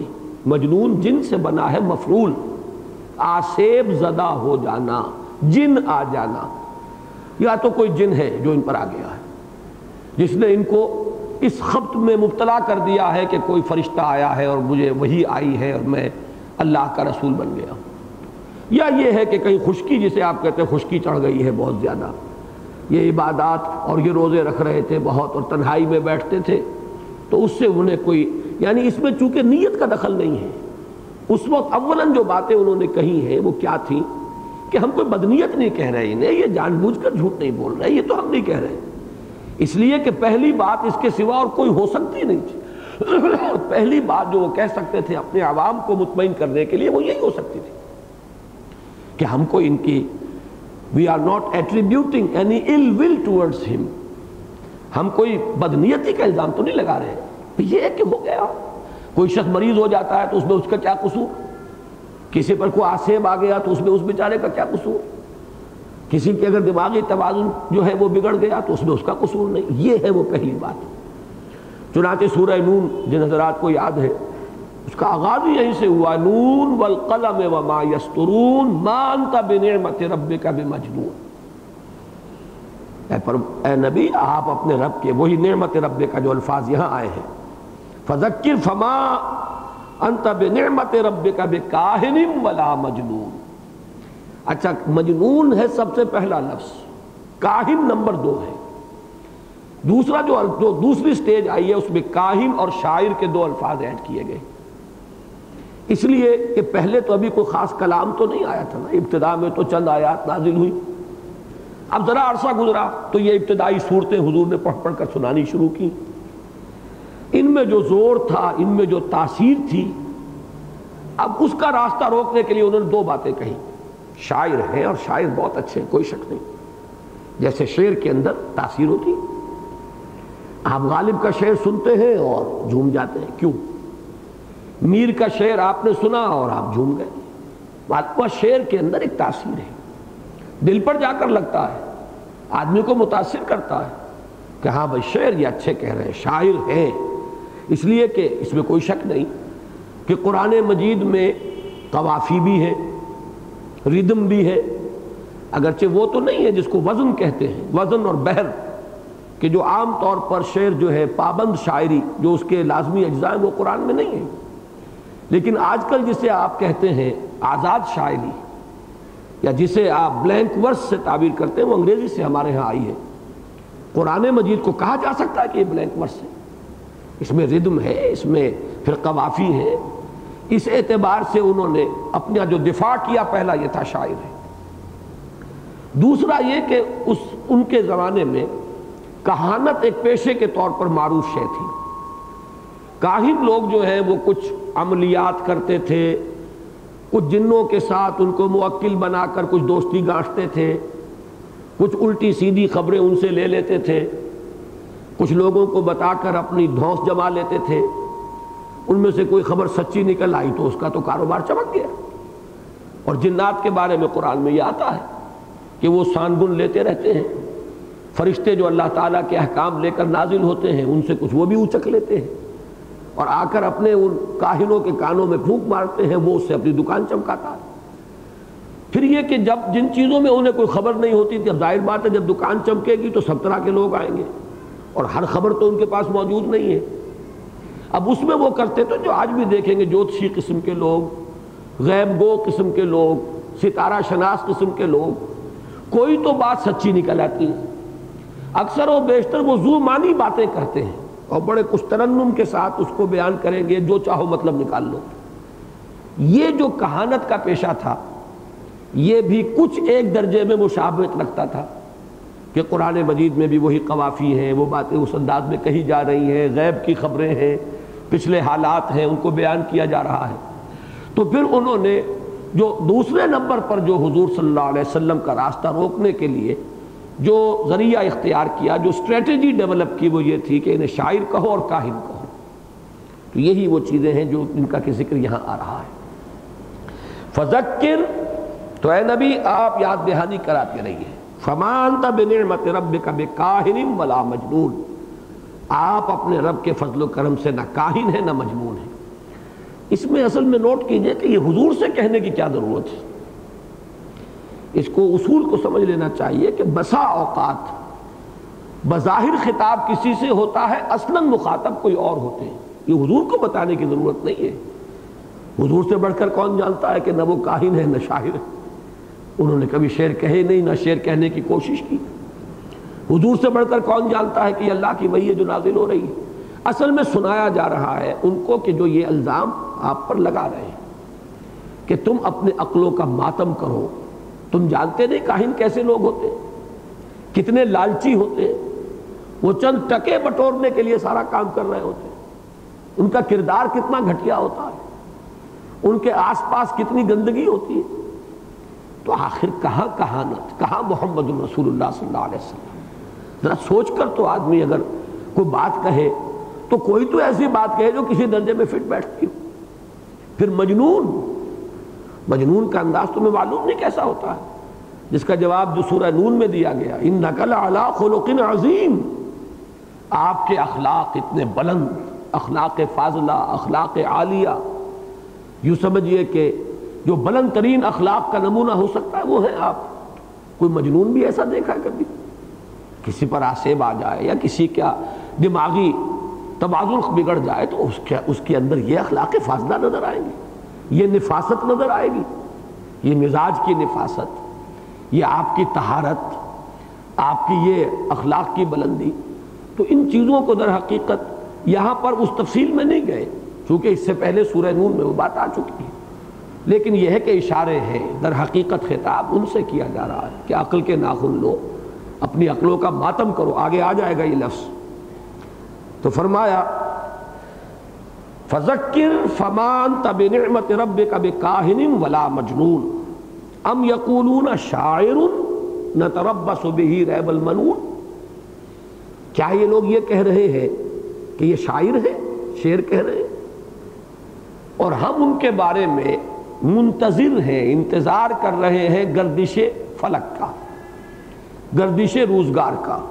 یہ ریب المنون کا ترجمہ جو ہے وہ دو طریقے سے کیا گیا ہے. ایک تو یہ کہ یہ ایک ضرب المثل کے طور پر، محاورے کے طور پر، جیسے ہم گردش فلک، گردش روزگار، تو اسی طریقے سے ریب المنون. ریب کہتے ہیں ایسی چیز کو جس میں کوئی یقین والی بات نہ ہو. تو زمانے کی گردشیں بھی ایسی ہیں، کیا پتہ سیدھی چلے کہ الٹی چلے، کل کیا ہونے والا کسی کو پتہ نہیں. اس لیے وہ ریب کا لفظ آتا ہے کہ گردش جو ہے زمانے کی یہ خود بتا دے کہ یہ کیا تھے. یہ بھی ہوتا ہے کسی وقت آپ جب زچ ہو جاتے ہیں، کچھ نہیں کہہ سکتے، اور کوئی آدمی آپ کو کوسچن کر کے اور کارنر کر دیتا ہے، اچھا بھائی دیکھیں گے، پتہ چل جائے گا، جو کچھ ہے سامنے آ جائے گا. گردش فلک خود بخود کھول دے گی، فوری طور پر فیصلہ کرنے کی کیا ضرورت ہے. تو ایک تو یہ انداز ہے ان کا. ایک یہ کہ مننا کا لفظ عربی زبان میں کاٹنے کے لیے بھی آتا ہے، توڑنا، کاٹنا، قطع کر دینا. تو فعول کے وزن پر اس سے منون، یہ گویا کہ مبالغے کا صیغہ ہے. اور اس سے مراد ہے موت. موت جو کاٹ دیتی ہے، منقطع کر دیتی ہے. سلسلہ حیات منقطع ہوا، لذتیں ختم ہوئی، جیسے کہ حضور نے فرمایا کہ اکثروا ذکر حادم اللذات موت. کثرت کے ساتھ یاد کیا کرو اس چیز کو کہ جو لذتوں کو ختم کر دینے والی ہے، یعنی موت. تو ریب المنون، گردش فلک، گردش روزگار یا موت، ہم موت کے منتظر ہیں کہ کب وہ آئے اور یہ قصہ چکا دے ان کا. انہوں نے ہمیں خلجان میں ڈال دیا ہے، اس میں تو کوئی شک نہیں. جیسا کہ آپ سورہ قاف میں بھی پڑھ چکے، فہم فی امر مریج، تو بڑے خلجان میں پڑ گئے. کیا کریں، کوئی بات فٹ نہیں بیٹھ رہی. جیسے کہ سورہ مدثر میں نقشہ کھینچا گیا ولید بن مغیرہ کا کہ وہ ایک عجیب خلجان میں مبتلا ہو گیا. کیا کہے؟ جب کہا گیا شاعر، کہہ رہے شاعر تو میں جانتا ہوں، شاعر جیسے لوگ ہوتے ہیں، محمد شاعر نہیں ہے. کسی نے کہا کاہن، کاہن میں جانتا ہوں، میں بہت سے کاہنوں سے میرے تعلقات ہیں، میری دوستیاں ہیں. کہاں کاہن، کہاں محمد صلی اللہ علیہ وسلم. ہوتے ہوتے یہاں تک جب پہنچا ہے تو اب لوگوں نے شور بچا دیا کہ گیا یہ تو، اس پر تو محمد کا جادو چل گیا. جب اس نے دیکھا کہ اب قبیلہ اور قوم میرے خلاف ہو جائے گی تو اب وہ پلٹا اور اس نے کہا ہاں سحر یوسر، جادو ہے یہ، بس شعر تو نہیں ہے، کہانت نہیں ہے، البتہ جادو ہے. اب اس طریقے سے وہ لوگ شریک خلجان میں پڑ چکے تھے. پچھلی صورت میں ہم نے پڑھا انہم لفی قول مختلف، ایک بڑے مختلف قولوں کے اندر پڑے ہوئے، کوئی کچھ کہہ رہا ہے، کوئی کچھ کہہ رہا ہے، سوجھ نہیں رہا کیا کہیں انہیں، کیا حکم ایسا لگائے کہ جو بالکل فٹ بیٹھ جائے. تو اس لیے ام یقولون شاعر نتربص بہ ریب المنون، ان کا کہنا ہے شاعر ہیں، بڑے بڑے شاعر آئے چلے گئے، اس کے بعد کون ان کا نام یاد رکھتا ہے. وقت پر بڑی داد مل جاتی ہے، واہ واہ ہو جاتی ہے، ان کے قصیدے جو ہے زبان زد ہو جاتے ہیں، لیکن یہ چیزیں ہمیشہ نہیں رہتی، آئے اور گئے. لہذا کوئی فکر کی بات نہیں ہے، گھبرانے کی بات نہیں ہے. بڑے بڑے قادر الکلام شاعر آئے، بڑے بڑے لوگ جن کے سامنے شاعروں نے سجدے کیے. ایسے ہی ایک یہ بھی ان کی شاعری کی صنف بھی کہہ لیجئے کہ جدا ہے ذرا. انہوں نے ایک نئی راہ ایجاد کر لی ہے شاعری میں. وہ جو حفیظ نے کہا تھا کہ کیا پابند نئے نالے کو میں نے، یہ طرز خاص ہے ایجاد میری. حفیظ جالندری نے اس میں کوئی شک نہیں کہ گیتوں کا ایک نیا اسلوب ایجاد کیا شاعری میں. تو چلیے ہم مان لیتے ہیں کہ بھائی یہ شاعر ہے، نہ صرف یہ کہ قادر الکلام شاعر ہے، بلکہ انہوں نے ایک صنف کی ایجاد کی ہے، نئی قسم کی شاعری کر رہے ہیں. لیکن بڑے بڑے شاعر آئے اور ختم ہوئے، اس کا یہ مطلب نہیں ہوتا کہ دین بدل جائے لوگوں کا. ہمارا دین نہیں بدلے گا، دین وہی رہے گا ہمارے آباء و اجداد سے جو چلا آ رہا ہے. تو ہم تو منتظر ہیں کہ کب موت ان کے اس سلسلے کو منقطع کر دے. ام یقولون شاعر نتربص بہ ریب المنون. قل تربصوا، جواب دلوایا گیا ہے نبی ان سے کہیے کرو انتظار، کرتے رہو انتظار، تربصوا فإنی معکم من المتربصین، اس میں بڑا جلال اور دھمکی کا انداز ہے، تو میں بھی تمہارے ساتھ انتظار کر رہا ہوں، مجھے بھی انتظار ہے کہ کب تمہاری رسی جو ہے اللہ تعالیٰ جس کو کہ ڈھیلا کرتا جا رہا ہے، کب وہ اس رسی کو کھینچتا ہے۔ مچھلی کو جب کانٹا لگ جاتا ہے تو شکاری پہلے رسی کو ڈھیل دیتا ہے، پھر وہ کھینچتا، تو یہ ڈھیل ہے جو تمہیں دی جا رہی ہے، میں بھی منتظر ہوں کہ کب تک تمہارے اس اعراض اور انکار اور استہزاء اور تمسخر، اس کے باوجود وہ عذاب جو ہے تم سے روکا رکھا جا رہا ہے، کب تک ایسا ہے؟ تم بھی انتظار کرو، فتربصوا فإنی معکم من المتربصین، تو میں بھی تمہارے ساتھ انتظار کر رہا ہوں۔ ام تأمرہم احلامہم بہذا، یہ بات آئی ہے وہ جس کا میں اشارہ کر رہا تھا، ایک عجیب سوال کیا گیا ہے، اور جس کو آپ کہتے ہیں نا سرچنگ کوسچن، پیئرسنگ آئیز کے ساتھ جب آپ آنکھوں میں آنکھیں ڈال کر کسی سوال کرتے ہیں، وہ جھنجھوڑنے والی بات ہوتی ہے کہ آدمی مجبور ہو جاتا ہے، دروں بینی پر اپنے اندر جھانکنے پر مجبور ہو جاتا ہے کہ یہ جو کچھ میں کر رہا ہوں کیا کر رہا ہوں۔ ام تامرہم احلامہم بہذا، کیا اس بات کا انہیں ان کی عقلیں حکم دے رہی ہیں؟ ام ہم قوم طاغون، یا یہ ہے سرکش لوگ، بڑھ جانے والے لوگ، حدود سے تجاوز کر جانے والے لوگ۔ وہی جو میں نے عرض کیا تھا کہ یا تو پرورٹڈ نیچر ہے، عقل جو ہے الٹی ہو گئی ہے، مت ماری جا چکی ہے۔ کیا واقعی ایسا ہے؟ یہ جو کہہ رہے ہیں کہ یہ کاہن ہے، یہ جو کہہ رہے ہیں کہ یہ شاعر ہے، یہ جو کہہ رہے ہیں کہ یہ مجنون ہے، کیا واقعی ان کی عقلیں یہ بتا رہی ہیں انہیں؟ اس میں در حقیقت استفہام انکاری ہے کہ ہرگز نہیں، جانتے ہیں یہ جانتے ہیں کہ بے بنیاد بات کر رہے ہیں، یہ اتنے پاگل نہیں ہیں، اتنے کودن نہیں ہیں، نہ ابو جہل اتنا احمق تھا، نہ ولید بن مغیرہ اتنا احمق تھا، وہ بڑے سمجھدار لوگ تھے، ہوشیار لوگ۔ تو کیا ان کی عقلیں ان سے یہ کہہ رہی ہیں؟ کیا ان کی عقلوں نے یہ حکم لگایا؟ ام تأمرہم احلامہم بہذا، یہ در حقیقت جسے کہتے ہیں استفہام انکاری، بظاہر سوال ہوتا ہے، حقیقت میں انکار اور تردید پیش نظر ہوتی ہے، ایسا نہیں ہے۔ تو اب ایسا نہیں ہے تو بات دوسری ہے، یعنی ام ہم قوم طاغون، یہ سب کچھ جاننے کے باوجود ماننے کو تیار نہیں۔ ماننے کا مطلب کیا ہے؟ نبی کی اطاعت کرنی پڑے گی، نبی کو مطاع ماننا پڑے گا، سر جھکانا پڑے گا، حکم ماننا پڑے گا، یہ ماننے کو تیار۔ انسان کے لیے یہ بات جان لیجئے، میں نے کئی مرتبہ یہ عرض کیا ہے، اس معاملے میں واقعہ یہ ہے، ہمارے لیے یہ مسئلہ اتنا ذاتی امتحان کا نہیں ہے جتنا کہ اس وقت کے لوگوں کا تھا جو حضور کے زمانے میں موجود تھے۔ ہم سے جب کہا جاتا ہے رسول کی اطاعت کرو، تو رسول اگرچہ ہم جانتے ہیں کہ وہ بشر تھے، جانتے ہیں کہ وہ بنی آدم میں سے تھے، لیکن وہ گوشت پوشت کا بنا ہوا انسان ہمارے سامنے نہیں ہے، بلکہ ہمارے لیے رسول بھی ایک انسٹیٹیوشن کا درجہ رکھتے ہیں۔ لہذا اطاعت اللہ کی، اطاعت رسول کی، وہ جو ذاتی ایک ہو جاتی ہے آزمائش جو ابو جہل کے لیے تھی، یہ محمد، یہ بنی ہاشم کا ایک فرد، عبداللہ کا بیٹا، عبد المطلب کا پوتا، یہ جو ہمارے ہاں رہا مفلس و قلاش، جو بھیڑیں بکریاں چراتا رہا لوگوں کی ٹکوں کے، بس حضور کے اپنے الفاظ ہیں، بے قراریت، میں تو چراتا رہا ہوں قریش کی بھیڑیں بکریاں۔ پھر یہ کہ آج اگر کچھ کھانے کو ملا ہے، اس کو سوکھا ہو گیا پنجابی کی زبان میں، تو بھی بیوی کے دھن سے ہم اس کے سامنے سر جھکائیں، اس کا کہنا مانے۔ یہ جو ذاتی ایک امتحان ہے انا کا، یہ انا کا امتحان آسان نہیں ہے، بڑا کٹھن امتحان ہے۔ اپنے جیسے ایک انسان کے سامنے، ہم جیسا انسان ہے، 2 ہاتھ ہیں، 2 پاؤں ہیں، 2 آنکھیں ہیں، بلکہ ہمارے پاس چودراہٹیں ہیں، ہمارے پاس منصب ہیں، ہمارے پاس جائیدادیں ہیں، لوگ ہمیں مانتے ہیں کہ ہم ہیں قائد اور ان کے سید، اور یہ آ جائیں، ان کو ہم کیسے مان لیں؟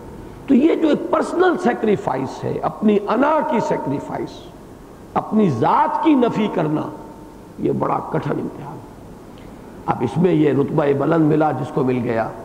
واقعہ یہ ہے کہ اس میں چوٹی پر نظر آتے ہیں ابو بکر صدیق، جس طرح انہوں نے اپنی شخصیت کی نفی کلی کی، جس کو ہمارے صوفیہ کہتے ہیں فنا فی الرسول، کہ وہ فنا فی الرسول کا لفظ بتمام و کمال اگر کسی شخص پر راست آتا ہے تو وہ ابو بکر صدیق ہے. حالانکہ ابو بکر بھی کسی اعتبار سے دنیاوی اعتبارات جو دو لوگوں کو جو نظر آتے ہیں اعتبارات، ان میں تو کم نہیں تھے حضور سے. بہت بڑے تاجر تھے، سرمایہ دار تھے، قریش کا منصب تھا ان کے پاس، قتل کے مقدمات میں دیت کا فیصلہ وہ کرتے تھے، خون بہا کتنا ہوگا، اور قبائلی زندگی میں اس سے زیادہ سینسٹیو ایشو اور کوئی نہیں. تو اس منصب کے باوجود جیسے انہوں نے اپنے آپ کو بچھا دیا قدموں میں محمد رسول اللہ کے، یہ ہے اصل میں ان کے رتبے کی بلندی کا اصل راز. تو یہ چیز جو ہے در حقیقت ام ہم قوم طاغون، سرکش لوگ، مغرور لوگ، متکبر لوگ، جو کسی کے سامنے جھکنے کو تیار نہیں، کسی کی بات کیوں مانے، کیوں کسی کے سامنے لچک اپنے اندر پیدا کرے. یہ ہے اصل سبب جس کی وجہ سے وہ مان نہیں رہے. ورنہ در حقیقت ان کی عقلیں ان سے یہ نہیں کہہ رہی، بلکہ ان کی عقل خود ماتم کر رہی ہے کہ کیا کہہ رہے ہو. ان کا ضمیر خود ملامت کر رہا ہے کہ کیا کہہ رہے ہو. تم محمد کو صلی اللہ علیہ وسلم مجنون کہہ رہے، تم نے انہیں شاعر قرار دے دیا، تم نے ان پر کہانت کی تہمت چست کی ہے. تو بات یہ نہیں ہے کہ یہ اس مغالطے میں ہے. ام تامرہم احلامہم بہذا، یہ تو استفہام انکاری ہوا، اور ام ہم قوم طاغون یہ استفہام تقریری ہوا. استفہام انکاری، استفہام تقریری، کسی شے کو مقرر کر دینا اس بات کے لیے، یہ استفہام تقریری ہے. تو ایک جملے میں ایک آیت میں دو استفہام ہے، لیکن دونوں کی نوعیت، دونوں کا جو ہے قسم مختلف ہے. ام یقولون تقولہ، کیا یہ لوگ کہتے ہیں کہ یہ انہوں نے خود گھڑ لیا ہے. تقول قول سے باب تفعل ہے، اور تفعل کا خاصہ ہے تکلف. تکلف خود بھی باب تفعل میں ہے. کوئی محنت کر کے، جیسے شاعری آپ کو معلوم ہے دو قسم کی ہے. ایک فطری شاعر ہوتے ہیں جنہیں کوئی محنت نہیں کرنی پڑتی، بلکہ یہ کہ ڈھلے ڈھلائے شعر جو ہے وہ جیسے کہ نازل ہو رہے ہوں. اور ایک وہ ہیں جو پہلے کاغذ لے جائیں گے، بیٹھیں گے، پھر اس میں قافیوں کو پہلے لکھ لیں گے کہ یہ قافیے آ سکتے ہیں اس میں غزل میں. اب ان قافلوں کو کس طریقے سے چست کریں، ایک ایک وہ ہو گیا ہے مصرع، اب دوسرا مصرعے کی کوشش کر رہے ہیں. یہ ہے وہ تکلف. ایک شاعر ہو جس کے اندر کے آمد ہوتی ہے، اور ایک شاعر وہ ہے کہ جس میں آورد ہوتی ہے. بڑی محنت کر کے جوڑ جاڑ کر ادھر ادھر سے کچھ، پھر اس کی وہ تصحیح کرتے پھریں گے، پھر ادھر سے چھیلیں گے، ادھر سے تراشیں گے، تب کہیں بمشکل کوئی شعر موضوع ہوگی. اقبال کا وہ واقعہ مجھے یاد آیا، میں آپ کو سنا دوں. ڈاکٹر یوئنگ جو تھے پرنسپل ایف سی کالج کے، جن کے نام پر یوئنگ ہال ہے نیلا گنبد پر، انہوں نے کسی دعوت میں جمع تھے تو علامہ سے یہ کہا کہ کیا آپ بھی، میں نے سنا ہے کہ وربل ریولیشن کے قائل ہیں. اس کا پس منظر یہ ہے کہ عیسائی جو ہے وہ وحی باللفظ کے قائل نہیں ہے، وحی بالمعنی کے قائل ہے. وحی بالمعنی کیا ہے کہ ایک مفہوم اترتا ہے، مفہوم کو الفاظ خود وہ شخص جس پر وحی ہوئی ہے ان الفاظ کا جامہ وہ پہناتا ہے. تو مفہوم خدا کی طرف سے ہوا، الفاظ خدا کے نہیں ہوتے بلکہ الفاظ نبی کے ہوتے ہیں. اس کی وجہ کیا ہے؟ ان کی مجبوری ہے بیچاروں کی. ان کے پاس 4 انجیلیں ہیں، بلکہ وہ تو 104 ہیں. ان میں سے جنہیں وہ کینونیکل مانتے ہیں وہ بھی 4 ہیں، اور چاروں میں الفاظ جدا ہیں، فقرے جدا ہیں، مفہوم جدا، وہ ترتیب جدا ہے. تو اب سوال پیدا ہو گیا نا کہ یہ کون سی ان میں سے وحی شمار ہو. تو انہوں نے کہا کہ اصل میں وحی تو ایک ہی تھی. اور یہ بھی نوٹ کیجئے معلومات کے درجے میں ہے، وہ تو چونکہ حضرت مسیح کو تو خود خدا مانتے ہیں، تو مسیح کو وہ ریسیپینٹ آف ریولیشن نہیں مانتے، بلکہ اپوسلز کا لفظ ان کے لیے ہے، حواریین کے لیے ان کے ہاں ہے. دیور دی اپوسلز. یعنی نبی کے درجے میں تو حواریین ہوئے، جبکہ حضرت مسیح علیہ السلام تو خود خدا ہے، خدائی کا ایک جز ہے، اقانیم ثلاثہ میں سے ایک قنوم وہ ہے۔ تو اب جو وحی کی حضرت مسیح نے اپنے حواریین کو، وہ وحی بالمعنی تھی، ہر حواری نے اپنے الفاظ میں اس کو ادا کیا، اس وجہ سے یہ مختلف اناجیل ہے، یہ ملٹیپلسٹی جو ہے اناجیل کی ہے اس وجہ سے۔ اس لیے وہ بیچارے مجبور ہیں کہ وہ وحی باللفظ کے کسی درجے میں اقرار نہیں کر سکتے، وہ کہتے ہیں وحی بالمعنی ہوتی ہے، جبکہ ہم کہتے ہیں کہ یہ الفاظ اللہ کے ہیں، یہ کلام اللہ کا ہے، وحی جو ہے صرف بالمعنی نہیں ہے بلکہ باللفظ۔ اس پر اس نے کہا کہ اقبال آپ اتنے پڑھے لکھے ہو کر میں نے سنا ہے کہ آپ بھی وحی باللفظ کے قائل ہیں، یہ تو بڑی ہی عامیانہ سی بات ہے اس کے خیال میں۔ علامہ نے جو اس کا جواب دیا تھا وہ بڑا پیارا تھا، اس لیے کہ خاموش کرنے والے جوابات میں سے الاجوبۃ المسکتہ ان میں سے اس کو شمار کیا جا سکتا ہے۔ علامہ نے یہ فرمایا کہ جی میں بالکل قائل ہوں وحی باللفظ کا، ٹھیک ہے، میرا تو تجربہ ہے کہ مجھ پر جو شعر اترتا ہے وہ بالکل ان الفاظ کے ساتھ اترتا ہے، میں لاکھ بعد میں الفاظ بدلنا چاہوں بدل نہیں سکتا، تو میرا تو اپنا تجربہ ہے یہ، تو کہاں میں اور کہاں محمد الرسول اللہ صلی اللہ علیہ وسلم۔ تو جب میرے اشعار کا معاملہ یہ ہے تو میں حضور صلی اللہ علیہ وسلم کے لیے تو اس کو لاکھ درجے زیادہ ماننے کے لیے تیار ہوں کہ یہ الفاظ نازل ہوئے ہیں، صرف مفہوم نازل نہیں ہوا۔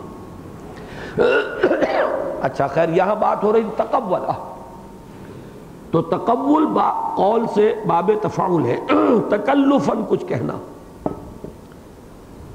ام یقولون تقولہ،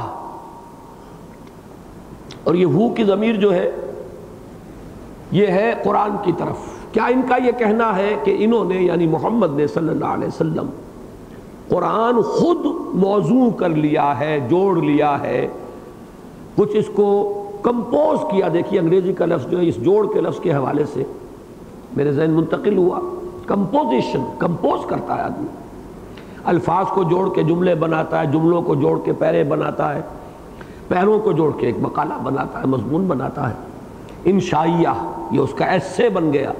تو کمپوزیشن کیا ہے؟ composing the sentences and words into sentences, sentences into paras۔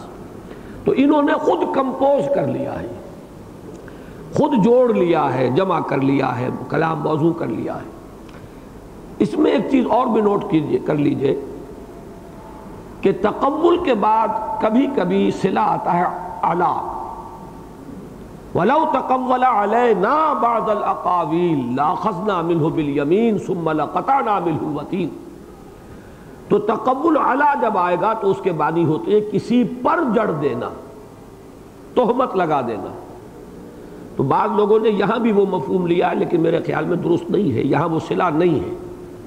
ویسے یہ بات ان کے قول میں شامل تھی کہ انہوں نے خود کہہ کر اللہ کی طرف منسوب کر دیا ہے، تو گویا کہ یہ ایک افتراء ہے کہ اپنا کلام منسوب کر رہے ہیں اللہ کی طرف۔ تو ایک بات تو یہ ہے کہ خود ان کا اپنا جوڑا ہوا کلام ہے، موضوع کیا ہوا کلام ہے، اور دوسرا یہ کہ اسے منسوب کر رہے ہیں اللہ کی طرف، وہ افتراء کا لفظ آتا ہے قرآن میں اس کے لیے۔ ام یقولون تقولہ، میں سمجھتا ہوں کہ یہاں وہ افتراء کا مفہوم نہیں ہے، واللہ اعلم۔ کیا یہ کہتے ہیں کہ یہ انہوں نے خود کمپوز کر لیا ہے، خود کہا ہے؟ بل لا یؤمنون، اب اس میں نفی جو ہے، بل جو ہے نفی کے لیے آتا، نہیں، بلکہ یہ ماننا چاہتے نہیں۔ بعض جگہ پر فعل ارادہ فعل کے معنی میں آتا ہے، یہ ایمان کا ارادہ نہیں کرتے، ماننے کو تیار نہیں۔ ایمان کے معنی تصدیق ہے، ایمان کیا ہے؟ تصدیق۔ یہ ماننے کو تیار نہیں ہے، ورنہ دل میں یہ بات ان کے نہیں ہے جو یہ کہہ رہے ہیں۔ یہ بل نے در حقیقت اس کی نفی کی۔ ام یقولون تقولہ بل لا یؤمنون، نہیں، حقیقت یہ نہیں ہے۔ بات اصل میں یہ کہ ماننا نہیں چاہتے۔ ماننے کا کیا مطلب ہے؟ اگر یہ مان لے کہ یہ اللہ کا کلام ہے تو یہ مان لیا کہ محمد اللہ کے رسول ہے، وہی مجتبی ہے، وہی مصطفیٰ ہے، وہی اللہ کے پسندیدہ ہے، برگزیدہ ہے، چنے ہوئے ہیں، لہذا ہمیں ان کو مان کر ان کی اطاعت کرنی پڑے گی۔ اصل جو ہے جو کٹھن مرحلہ وہ یہی ہے منزل یہی کٹھن ہے قوموں کی زندگی میں۔ فَلْيَأْتُوا بِحَدِيثٍ مِثْلِهِ إِن كَانُوا صَادِقِينَ، تو چاہیے انہیں کہ وہ لے آئیں اس جیسی کوئی بات۔ حدیث حادث سے بنا ہے، حدث کہتے نئی چیز، نیا واقعہ، حادثہ ہو گیا، ایک نئی بات ہو گئی، اچانک ہو گئی۔ اسی لیے ہم کہتے ہیں کہ یہ عالم جو ہے یہ حادث ہے، ذات باری تعالیٰ قدیم ہے، ہمیشہ سے ہے، جبکہ یہ کائنات حادث ہے۔ تو حدیث کسی بھی نئی چیز کو کہیں گے۔ اب انسان جب کوئی بات کہتا ہے تو وہ نئی بات ہوتی ہے، اس لیے یہ بات کے لیے، قول کے لیے، کلام کے لیے لفظ حدیث آ گیا۔ حدیث رسول کے لیے ہم عام طور پر یہ لفظ بولتے ہیں، لیکن قرآن مجید بھی تو یہ حدیث ہے، لیکن یہ حدیث اللہ کی ہے، اللہ تعالیٰ کی بات ہے، اللہ کا کلام ہے۔ فَبِأَيِّ حَدِيثٍ بَعْدَهُ يُؤْمِنُونَ، اب اس قرآن کے بعد اب یہ اور کس بات پر ایمان لائیں گے؟ فَلْيَأْتُوا بِحَدِيثٍ مِثْلِهِ إِن كَانُوا صَادِقِينَ، یہ وہ چیلنج ہے جو قرآن نے ہمیشہ دیا۔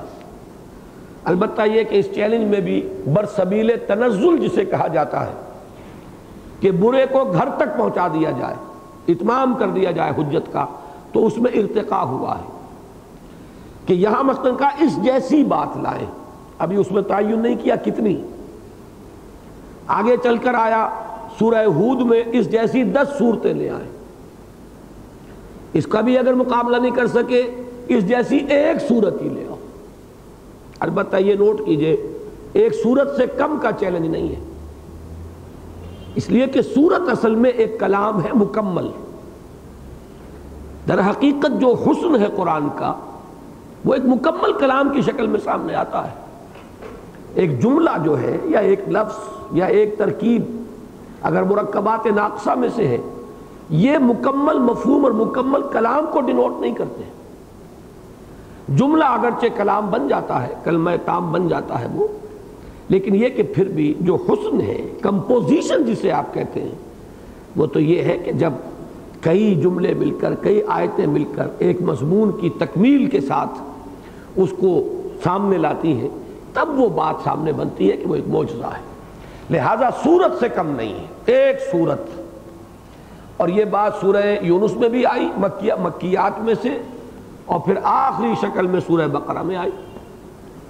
وَإِن كُنتُمْ فِي رَيْبٍ مِّمَّا نَزَّلْنَا عَلَىٰ عَبْدِنَا فَأْتُوا بِسُورَةٍ مِّن مِّثْلِهِ وَادْعُوا شُهَدَاءَكُم مِّن دُونِ اللَّهِ إِن كُنتُمْ صَادِقِينَ فَإِن لَّمْ تَفْعَلُوا وَلَن تَفْعَلُوا فَاتَّقُوا النَّارَ الَّتِي وَقُودُهَا النَّاسُ وَالْحِجَارَةُ أُعِدَّتْ لِلْكَافِرِينَ۔ تو یہ اس طریقے سے رفتہ رفتہ تدریجاً جو ہے اس تحدی میں، اس چیلنج میں ارتقاء ہوا، گویا کہ مخاطبین کو برسبیل تنزل کارنر کر لیا گیا۔ پہلے قرآن، اس کے بعد 10 صورتیں، پھر اس کے بعد ایک ہی صورت لے آؤ۔ ام خلقوا من غیر شیء ام هم الخالقون، یہ آیت جو ہے مشکلات القرآن میں سے ہے۔ ویسے میں نے دیکھا یہ ہے کہ اکثر و بیشتر مفسرین یہاں سے گزر گئے ہیں زیادہ توقف کیے بغیر، عافیت اسی میں ہے۔ ام خلقوا من غیر شیء، ترجمہ عام طور پر یہ کیا گیا ہے کیا یہ بغیر کسی کے بنائے بن گئے ہیں، ام هم الخالقون، یا یہ خود خالق ہیں۔ یعنی یہ کہ اگر کوئی شخص اللہ کا انکار کرے تو در حقیقت اس بات خالق کے لیے یہ مضمون لایا جا رہا ہے۔ اس لیے کہ آپ کو معلوم ہے کہ 3 چیزیں جن کو ماننے کی دعوت تھی، رسالت، یہ ساری بحث تو حضور کے بارے میں ہو رہی تھی ابھی تک، مجنون کہہ دیا، کاہن کہہ دیا، شاعر کہہ دیا، تقول کا الزام لگا دیا، یہ ساری رد و قضا اب تک ہو رہی تھی نبوت و رسالت کے بارے میں۔ اب یہ ذات باری تعالیٰ کا مسئلہ آیا ہے۔ اگر کوئی شخص انکار کرتا ہے اللہ کا، خالق کا، تو اب یا تو وہ یہ کہے کہ میں نے خود اپنے آپ کو پیدا کیا ہے، خود خالق ہوں، یا وہ اب کیا کہے گا اس کے سوا کہ کوئی نہ کوئی میرا پیدا کرنے والا ہے۔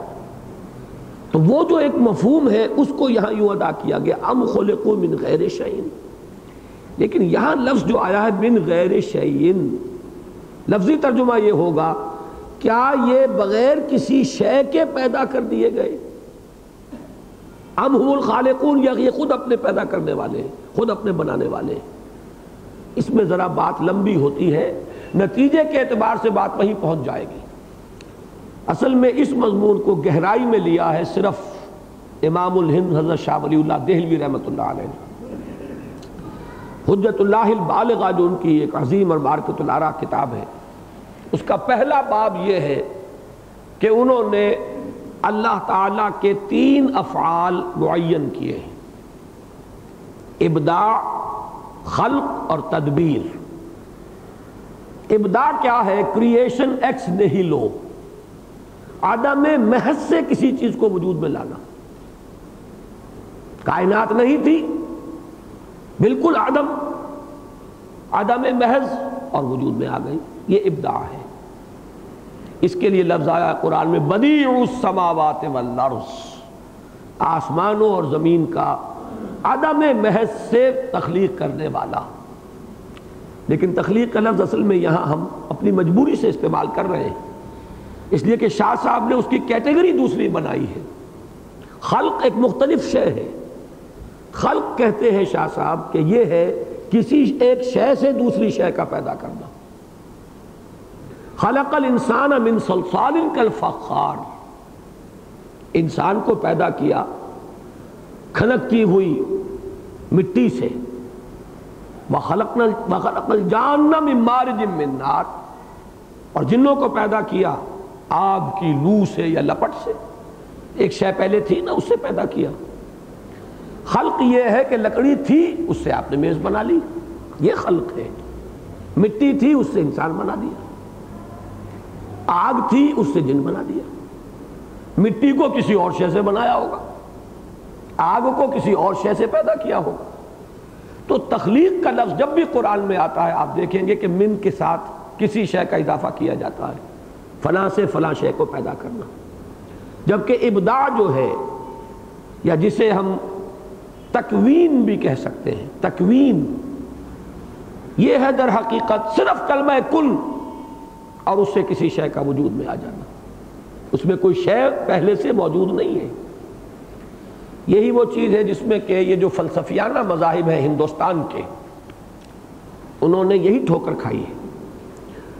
وہ جو خلق کا تصور تھا وہ تو ان کے سامنے تھا، ابداع کا تصور نہیں آ سکا، لہذا انہوں نے مادے کو بھی قدیم مانا ہے۔ خدا بھی قدیم، مادہ بھی قدیم، خدا نے مادے سے بنا دیا۔ یہ کیسے ہو سکتا ہے خدا بغیر کسی شے کے بنا دے؟ کوئی شے تو ہونی چاہیے نا۔ گارا ہوگا تو اس سے اینٹ بنے گی، گارا ہوگا اس سے آپ ہنڈیا بنا لیں، آپ اس سے گھڑا بنا لیں، جو کمہار بناتا ہے کچھ تو چاہیے نا آخر بنانے کے لیے۔ تو خدا نے یہ سب کچھ کیسے بنا دیا؟ یا تو یہ مانیے کہ خدا خود ڈھل گیا کائنات میں، یہ تو ہے ان کا ہماوست۔ برف پگھلی، پانی بن گیا، پانی آگ سے بھاپ بن گیا، اب وہ بھاپ ہی پانی ہے، وہ بھاپ ہی برف ہے۔ اسی طرح یہ کائنات ہی خدا ہے۔ ایک تصور تو ان کا یہ ہے پینتھیزم۔ ایک تصور یہ ہے کہ خدا نے بنایا ہے اس کو، تو مادہ تخلیق چاہیے، کوئی شے تو ہو جس سے کہ بنایا جائے، تو مادہ بھی قدیم ہے۔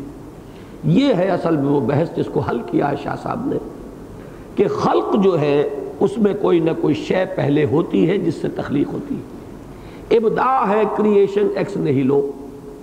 تیسرا عمل جو ہے اللہ کا یا فعل وہ ہے تدبیر۔ اب یہ اس کے اندر اللہ تعالیٰ الٹ پھیر کرتا ہے، آگے پیچھے کرتا ہے اور نتائج برآمد کرتا ہے۔ اسی کائنات کے سلسلہ تخلیق و اس ابداع کے اندر اللہ اپنا ارادہ پورا کر رہا ہے، یہ تدبیر خداوندی ہے۔ جیسے کہ کوئی شخص ہے شطرنج کی بساط بچھی ہوئی ہے، اس کو آگے کیا، اس کو پیچھے کیا، اب یہ اس کی تدبیر ہے، اس نے کوئی نئی شے کریٹ نہیں کی۔ اس میں تدبیر میں تو صرف یہی ہے تقدیم تاخیر دائیں بائیں کر کے اپنا کوئی مقصد، اپنا کوئی جو بھی مدعا ہے اس کو حاصل کر لینا، یہ تدبیر ہے۔ بہرحال یہاں اس آیت میں مجھے اشارہ یہ محسوس ہو رہا ہے، اکثر لوگوں نے تو یہی سمجھا ہے اور میں بھی اسے وہاں پہنچا سکتا ہوں، کہ اگر اللہ نے ایک شے کو دوسری شے سے پیدا کیا تو دوسری کو پھر کسی سے پیدا کیا، پھر اس کو کسی اور سے پیدا کیا، بالآخر تو کہیں بات پہنچے گی کہ جہاں اللہ تعالیٰ نے عدم محض سے کسی شے کو وجود بخشا ہو، ورنہ ہمیں ماننا پڑے گا کہ مادہ بھی قدیم ہے، پھر تو وہی معاملہ جو ہندوؤں کا ایک مکتب فکر ہے وہاں تک پہنچے بغیر ممکن نہیں ہے۔ لیکن جدید سائنس میں یہ جو فزکس میں جو بھی اب ریسرچز ہو رہی ہیں اس نے ہمارے لیے اس معاملے کو بہت قابل فہم بنا دیا۔ پہلی بات تو یہ کہ مادہ تو اب تحلیل ہی ہو چکا، بالکل اس کا تو وجود ہی نہیں، اس کی وفات واقع ہو چکی ہے، مادہ تو کچھ ہے ہی نہیں، انرجی ہی انرجی ہے۔ یعنی جو نیوٹونین فزکس تھی اس کی تو کیٹیگریز ہیں، میٹر اینڈ انرجی، میٹر علیحدہ شے ہے، انرجی علیحدہ شے ہے۔ آج جس دور میں ہم ہیں اور سائنس جہاں پہنچ چکی ہے میٹر کا وجود ہی نہیں، وہ تو تحلیل ہو گیا، اس کی وفات واقع ہو گئی، اب رہ گیا انرجی کا معاملہ۔ لیکن انرجی کی کئی قسمیں تھیں، یہ ایک انرجی جو ہے اس نوعیت کی ہے، کائنیٹک انرجی ہے، ایک انرجی جو ہے وہ یہ آپس کی جو کشش کا نظام ہے جو کروں کا وہ ہے، یہ گریوٹی کی فورس ہے، الیکٹرسٹی ہے، اسی طریقے سے میگنیٹزم ہے، اس کی اپنی ایک فورس ہے۔ لیکن اب ہوتے ہوتے یہ فورسز کم سے کم تر ہوتی چلی جا رہی ہیں، اور یہاں تک کہ غالباً اب 3 تک بات پہنچی ہے۔ اور کسی ایسے ہی معاملے میں یہ ڈاکٹر عبدالسلام کو بھی جو نوبل پرائز میں شیئر ملا تھا تو وہ یہی تھا کہ اب وہ تعداد کم ہوتی جا رہی ہے، یعنی کائنڈز آف انرجی ان کے اندر بھی تعداد اب کم ہوتی چلی جا رہی ہے، تاں آ کے یہ توحید اب مادی سطح پر وہاں پہنچے گی تھرو فزکس کہ معلوم ہوگا ایک ہی الٹیمیٹ سورس آف انرجی ہے، اسی الٹیمیٹ سورس آف انرجی سے یہ ساری مختلف قسم کی انرجیز جو ہے برآمد ہوئی ہیں۔ وہ جو سورس آف انرجی ہوگی، یہ میں اپنا خیال پیش کر رہا ہوں کہ اصل میں نے وہ مضمون بھی لکھنا شروع کیا تھا حقیقت انسان، اس میں یہ مضامین زیر بحث لا رہا تھا میں۔ اللہ تعالیٰ کے کلمہ کن نے، وہ جو پہلا کلمہ کن تھا جو صورت اختیار کی ہے، وہ انرجی ہے اب الٹیمیٹ سورس آف انرجی، جس سے کہ پھر اب یہ اس کے اندر تقسیم در تقسیم، اور صرف تقسیم نہیں، انٹریکشن۔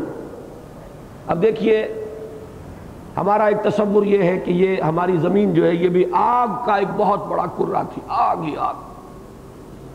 پھر کیا ہوا؟ اسی میں سے بخارات نکلے، اوپر گئے، ٹھنڈا ہو کر پانی بنا، ادھر یہ ٹھنڈا ہوا، کرسٹ آیا اس پر، کرسٹ آف دی ارتھ، جیسے انگارے کے اوپر راکھ آ جاتی ہے، وہی بارش اس کرسٹ آف دی ارتھ پر برسی، اسی کے انٹریکشن سے لائف کی مختلف شکلیں جو ہیں وجود میں آئیں، نباتات، حیوانات، ہوتے ہوتے انسان۔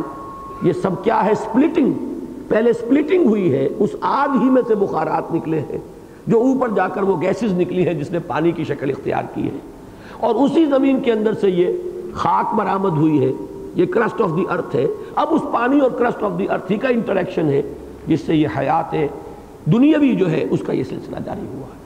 یہ سارا ہے عالم تخلیق اور عالم تدبیر، لیکن یہ کہ ابتدا میں وہ جو تکوین ہوئی تھی کلمہ کن سے، اس سے جو شے اول الوجود میں آئی وہ الٹیمیٹ انرجی ہے جس تک کہ انسان کا علم اب فزکس کے راستے سے ہو کر پہنچا چاہتا ہے۔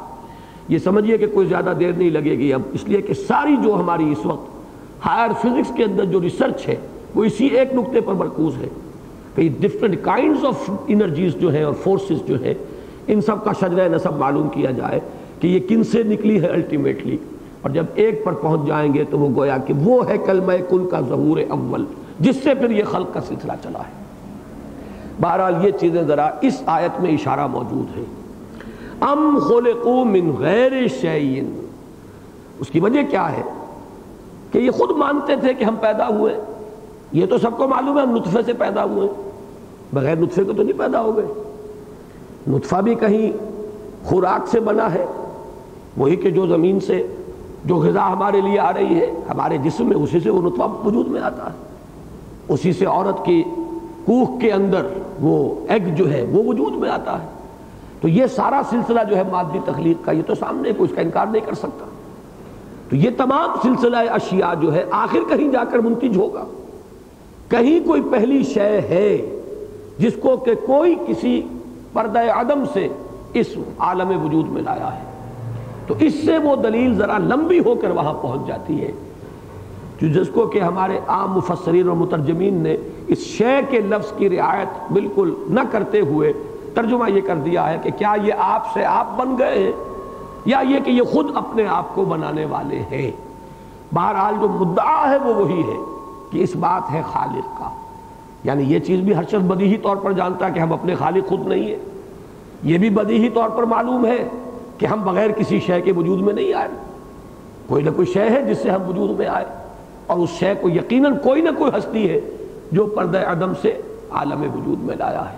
لہذا یہ ہے اس بات خالق کے لیے انداز، ام خلقوا من غیر شیء ام هم الخالقون ام خلقوا السماوات والارض بل لا یوقنون، کیا انہوں نے بنائے ہیں آسمان اور زمین؟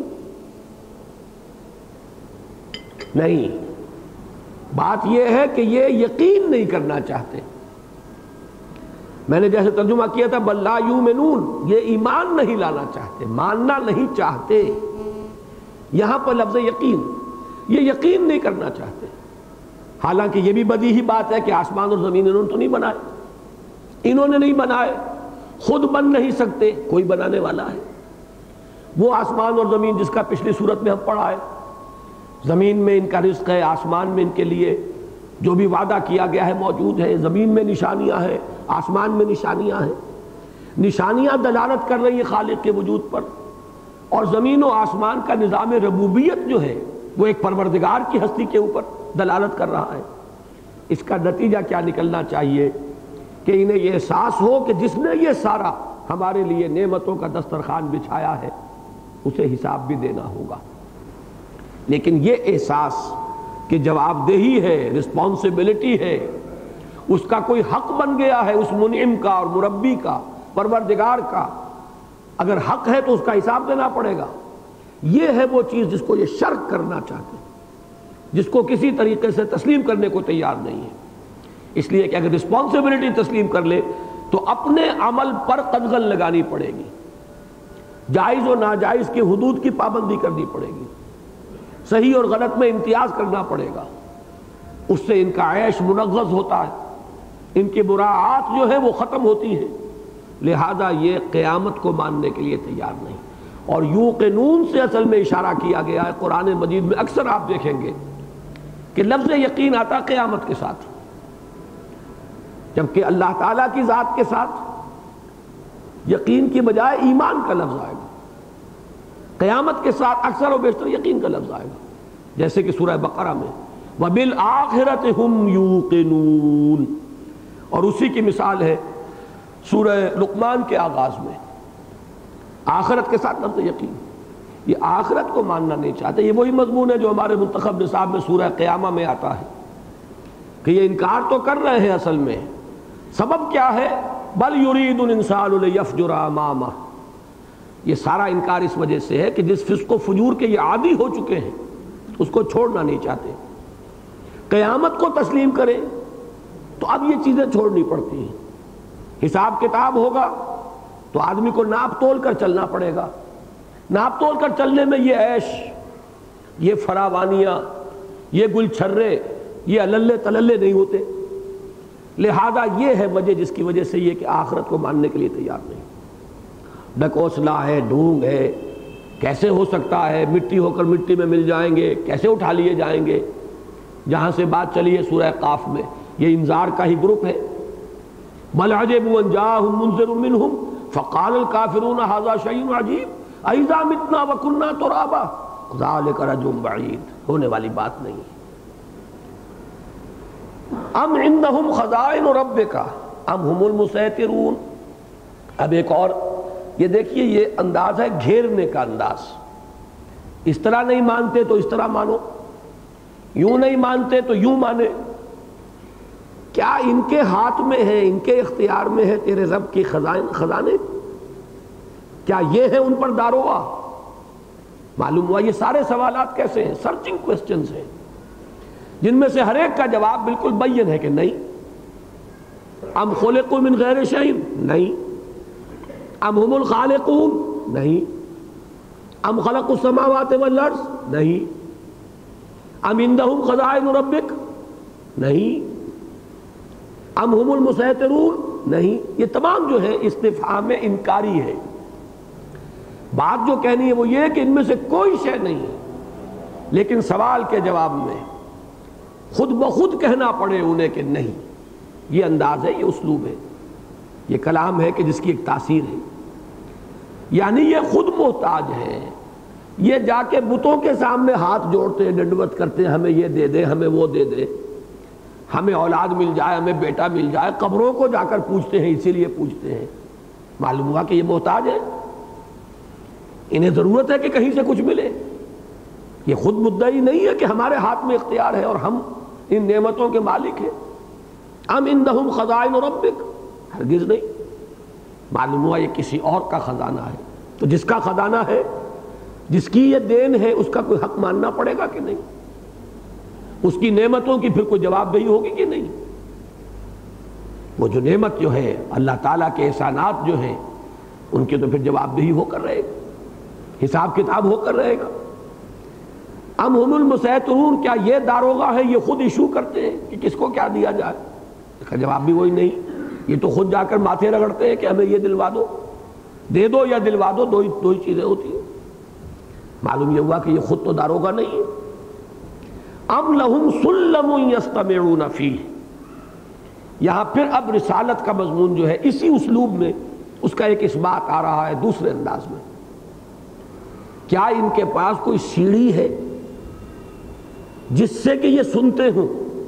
یعنی یہ عالم بالا سیڑھی لگا کر اور یہ خود وہاں سے اللہ تعالیٰ سے کوئی پیغام حاصل کرتے ہوں.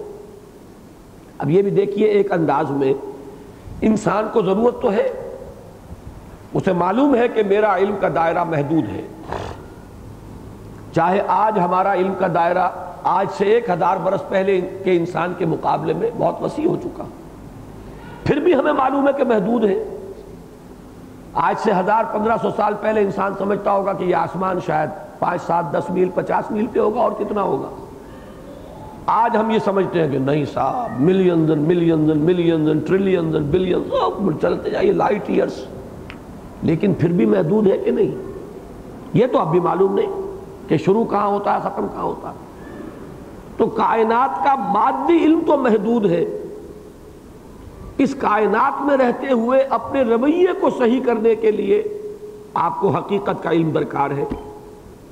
کہاں سے لائیں گے؟ یا تو ہر فرد کے پاس کوئی ذریعہ ہو کہ وہ غیب کے پردوں میں سے جھانکے اور پتہ کر لے کہ یہ کائنات کیا ہے، اس کی حقیقت کیا ہے، اس کا مبدا کیا ہے، معاد کیا ہے، ابتدا کیا ہے، انتہا کیا ہے، میں کہاں سے آیا ہوں، کہاں جاؤں گا، موت کی سرحد کے پار کچھ ہے کہ نہیں ہے، تو کیا ہے، اس دنیا میں آنے سے پہلے بھی میرا کوئی وجود تھا کہ نہیں تھا، تو کیا تھا. یا تو ہر ایک کے پاس ذریعہ موجود ہو، پھر کسی وحی کی ضرورت نہیں، کسی نبوت کی ضرورت نہیں، کسی رسالت کی ضرورت نہیں. جب یہ معلوم ہے کہ نہیں ہے، ام لہم سلم یستمعون فیہ، کیا ان کے پاس سیڑھیاں موجود ہیں کہ سیڑھیاں لگائیں اور عالم بالا سے، اس کائنات سے، جیسے کہ کسی غالباً گلیلیو نے کہا تھا یا کس نے کہا تھا کہ گیو می اے لیور، اور فلکرم کے لیے کوئی جگہ دو اور میں اس زمین کو ہلا دوں گا. صحیح ہے یہ بات؟ جی ارشمیدس نے کہا تھا. اسی طریقے سے کوئی ہمارے پاس ایسا ذریعہ ہو کہ ہم اس کائنات کی سرحدوں سے باہر نکل کر مشاہدہ کریں اس کائنات کا، تب تو معلوم ہوگا نا یہ کائنات کیا ہے. اس کی وسعتوں اور پہنائیوں کے اندر رہتے ہوئے تو ہم تصور نہیں کر سکتے. یہی مضمون ہے جو آگے چل کر آئے گا سورہ رحمان میں، من اقطار السماوات والارض فانفذوا لا تنفذون الا بسلطان. حقیقت کلی کا علم اس کائنات کے بارے میں حاصل کرنے کے لیے خود اس کائنات کی سرحدوں سے باہر جانا پڑے گا. باہر جا کر تو دیکھ سکتے ہیں آپ کہ کیا شے ہے یا کیا نہیں ہے، اندر رہتے ہوئے کیا دیکھیں گے؟ یہ ہے اصل میں وہ تصور کہ کوئی سیڑھی ہے جو تمہیں باہر پہنچا دے اور وہاں سے جا کر تم اس کائنات کے بارے میں کمپریہنسو لک لے سکو، ایک ایسا احاطہ کر سکو اس کا کہ جس سے اس کی کل حقیقت تمہارے سامنے آ جائے. معلوم نہیں ہے. ام لہم سلم یستمعون فیہ فلیأت مستمعہم بسلطان مبین. تو چاہیے کہ جو بھی ان میں سے کوئی سننے والا ہے وہ پھر سند کے ساتھ بات کرے، لائے کوئی سند. یہی سلطان کا لفظ آئے گا سورہ رحمان میں. سورہ رحمان زیادہ دور تو اب نہیں ہے نا، سورۃ النجم، سورۃ القمر، سورۃ احمد. لا تنفذون الا بسلطان، ایک سلطان، سند چاہیے. تو اب اگر کوئی شخص واقعی باہر جا کر اس کائنات سے اور کوئی حقائق لے کر آ گیا ہے، حقائق کلیہ، حقائق کونیہ، اس کا علم کلی، تو پھر سند لائے، سند لا کے بات کرے، کھلی سند، روشن سند. ام لہ البنات ولکم البنون. اب دیکھیے ان کا جو سلسلہ تھا ایمان باللہ سے ہٹ کر، انہوں نے ایمان باللہ نہیں چاہتے، ایمان بالآخرہ نہیں چاہتے. اب انہوں نے ان دونوں کا ایک ملغوبہ بنایا ہے. وہ ملغوبہ کیا ہے؟ یہ دیویاں ہیں، یہ اللہ کی بیٹیاں ہیں، یہ اللہ کی بڑی چہیتی ہیں، ان کو ڈنڈوت چڑھاؤ، ان کو چڑھاوے چڑھاؤ، بیڑا پار ہو جائے گا. آخر انسان کو کچھ نہ کچھ تو جینے کے لیے سہارا چاہیے نا. مجھے ایک شعر یاد آ رہا ہے کہ بقدر پیمانہ تخیل سرور ہر شے میں ہے خودی کا، اگر نہ ہو یہ فریب پہم تو دم نکل جائے آدمی کا. یہ انسان ان فریبوں کے سہارے پر جیتا ہے ورنہ مر جائے. انسان کو یہ بھی معلوم ہے کہ میں حرام خوری کر رہا ہوں، یہ بھی معلوم ہے کہ حرام خوری تو میں نے جاری رکھنی ہے. اب کیا کرے؟ کوئی نہ کوئی تو فریب پہم اسے تراشنا پڑے گا، کوئی نہ کوئی سفارشی، کوئی نہ کوئی بیچ بچولیے، کوئی چھڑانے والے، کوئی جن کے کچھ تھوڑی بہت کروڑوں کماؤ اور ہزاروں کے چڑھاوے چڑھا کے کروڑوں کو پاک کروا لو. یہ دندہ انسان کرتا کہ نہیں کرتا؟ حرام سے کماؤ، اس میں آٹے میں نمک جتنا کیا لگتا ہے چند دیگوں میں، داتا صاحب پر دیگیں چڑھاؤ، ساری تمہاری کمائی جو ہے حرام کی وہ حلال ہو جائے گی. یہ سارے کام انسان نے آخر کیوں کیے؟ یہ بہت ہوشیار ہے، دیوانہ بکار خیش ہوشیار، یہ بھی در حقیقت اس کی ہوشیاری ہے. یہ ہے وہ بات جس کو تعلق جوڑا ہے ام لہ البنات ولکم البنون. اب اس میں وہی ہے، بڑا طنزی انداز ہے، اگلی صورت میں آئے گا یہ کھل کر یہ مضمون. تلک اذن قسمۃ ضیزیٰ، تم نے عجیب تقسیم کی ہے. ہوش مندو، اللہ کو تم نے الاٹ بھی کی تو بیٹیاں جو خود اپنے لیے پسند نہیں کرتے. تمہیں خود جو ہے وہ بیٹے پسند ہیں اور تم نے اللہ کے لیے تراشی بھی تو بیٹیاں. وہ ان کا سارا تصور جو ہے ذہن میں رکھیے کہ جو مخاطب ہیں وہ جانتے ہیں کہ ان کے ذہن میں کیا ہے. یہ جو بات ہو رہی ہے، یہ جس فریکوینسی پر وہ کمیونیکیشن ہو رہی ہے وہ اسٹیبلش تھی وہاں. ان کا پورا فلسفہ لات، عزا، منات، یہ کیا تھی؟ دیویاں ان کی. ان کے بارے میں ان کا خیال کیا تھا؟ یہ فرشتے ہیں. اصل میں فرشتوں کو انہوں نے خدا کی بیٹیاں قرار دیا. بیٹیاں بڑی لاڈلی ہوتی ہیں، بڑی چہیتی ہوتی ہیں، بیٹیوں کی سفارش کوئی ٹال نہیں سکتا. لہذا ہم ان کو پوچھتے ہیں ہؤلاء شفعاؤنا عند اللہ، یہ اللہ کیا ہماری سفارش کریں گی؟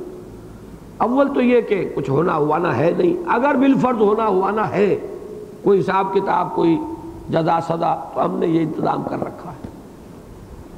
ام لہ البنات ولکم البنون ام تسألہم اجرا فہم من مغرم مثقلون. کیا اے نبی آپ ان سے کوئی اجرت طلب کر رہے ہیں کہ یہ اس تاوان کے بوجھ تلے دبے جا رہے ہیں؟ یعنی یہ اس میں اشارہ ہو رہا ہے بدبختو، پھر وہی عرض بظاہر خطاب حضور سے، اصل میں ان سے کیا جا رہا ہے کہ تم کاہنوں کو نہیں جانتے کہ چند ٹکوں کے لیے کرتے ہیں ساری ایکسرسائز. اگر تم وہ ٹکے ان کے سامنے نہ پھینکو تو وہ کوئی اپنا ذائچہ لے کر نہیں بیٹھیں گے، کوئی اپنا حساب کتاب نہیں جوڑیں گے. تم نے کبھی ہمارے اس نبی کو بھی دیکھا کہ اس نے تم سے کوئی ایک پائی طلب کی ہو؟ اصل میں کہنا یہ ہے، اسلوب یہ کیا کہ حضور سے خطاب کیا ام تسألہم اجرا، خطاب ان سے نہیں ہو رہا، روئے سخن ان کی طرف ہے کہ ذرا ہوش کے ناخن لو. یہ جو دن اور رات ایک کر دیے ہمارے اس بندے نے تمہارے لیے، اپنے آپ کو ہلکان کیے ہوئے تمہارے پیچھے، رات اور دن اسے دھن ہے تو ایک ہی بات کی ہے کہ تم کسی طرح ہدایت کی راہ پر آ جاؤ. اس نے اپنا آرام رات کا اور چین دن کا تمہارے لیے ختم کیا ہوا، اور آج تک تم سے کچھ طلب کیا؟ کوئی مزدوری مانگی، کوئی اجرت طلب کی، کوئی تم سے کوئی مفاد حاصل کرنے کی کوشش کی؟ ام تصلهم اجرا فهم من مغرم مثقلون۔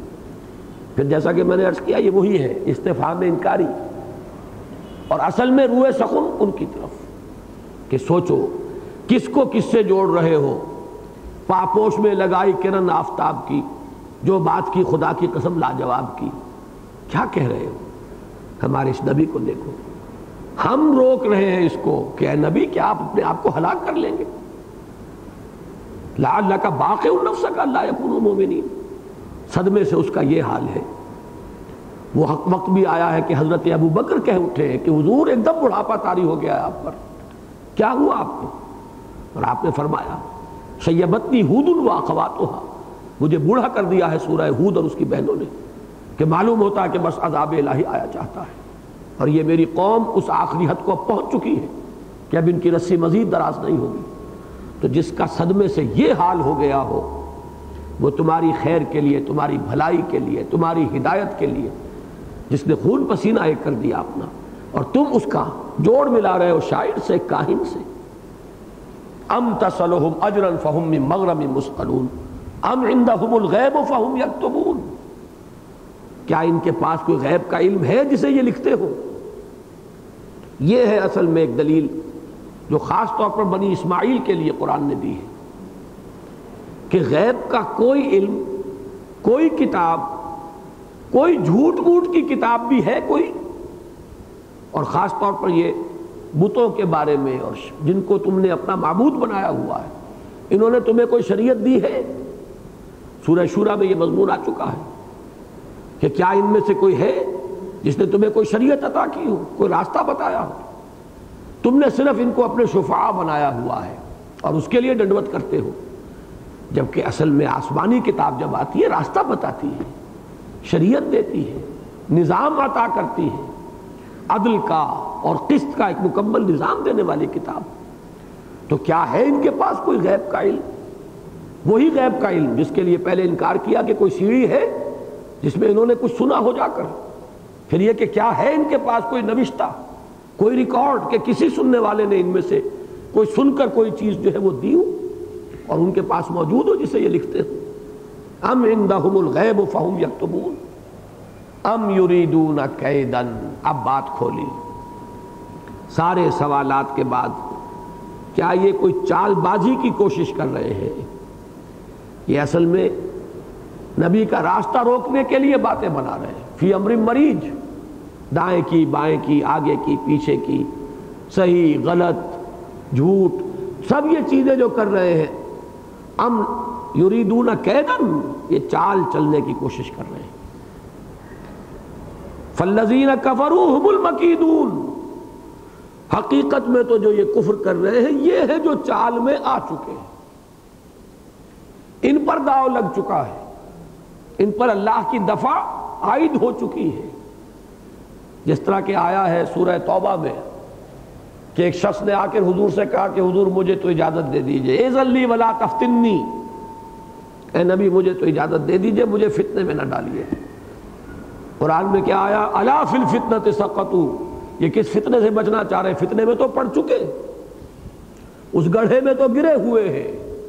جو اللہ تعالیٰ کی راہ میں نکلنے سے جان چرا رہا ہے وہ فتنے میں آ چکا، ناکام ہو چکا، فیل ہو چکا، اس کی فیلیور جو ہے طے ہو چکی، اب یہ کس فتنے سے بچنا چاہتے ہیں؟ اسی طرح یہ جیسے کہ دوسرے مقامات پہ آئے انہم یکیدون کیدن واکید کیدا، یہ لوگ چالیں چل رہے ہیں، طرح طرح سے کوشش کر رہے ہیں کہ یہ دعوت جو ہے یہ پنپنے نہ پائے، بڑھنے نہ پائے، یہ پودا اور فصل اپجنے نہ پائے، لیکن ہم بھی تو اپنی چال چل رہے ہیں، ہماری بھی تدبیریں ہیں۔ وہ تدبیر کا لفظ آ گیا، ابداع بھی ہے، خلق بھی ہے، تدبیر بھی ہے۔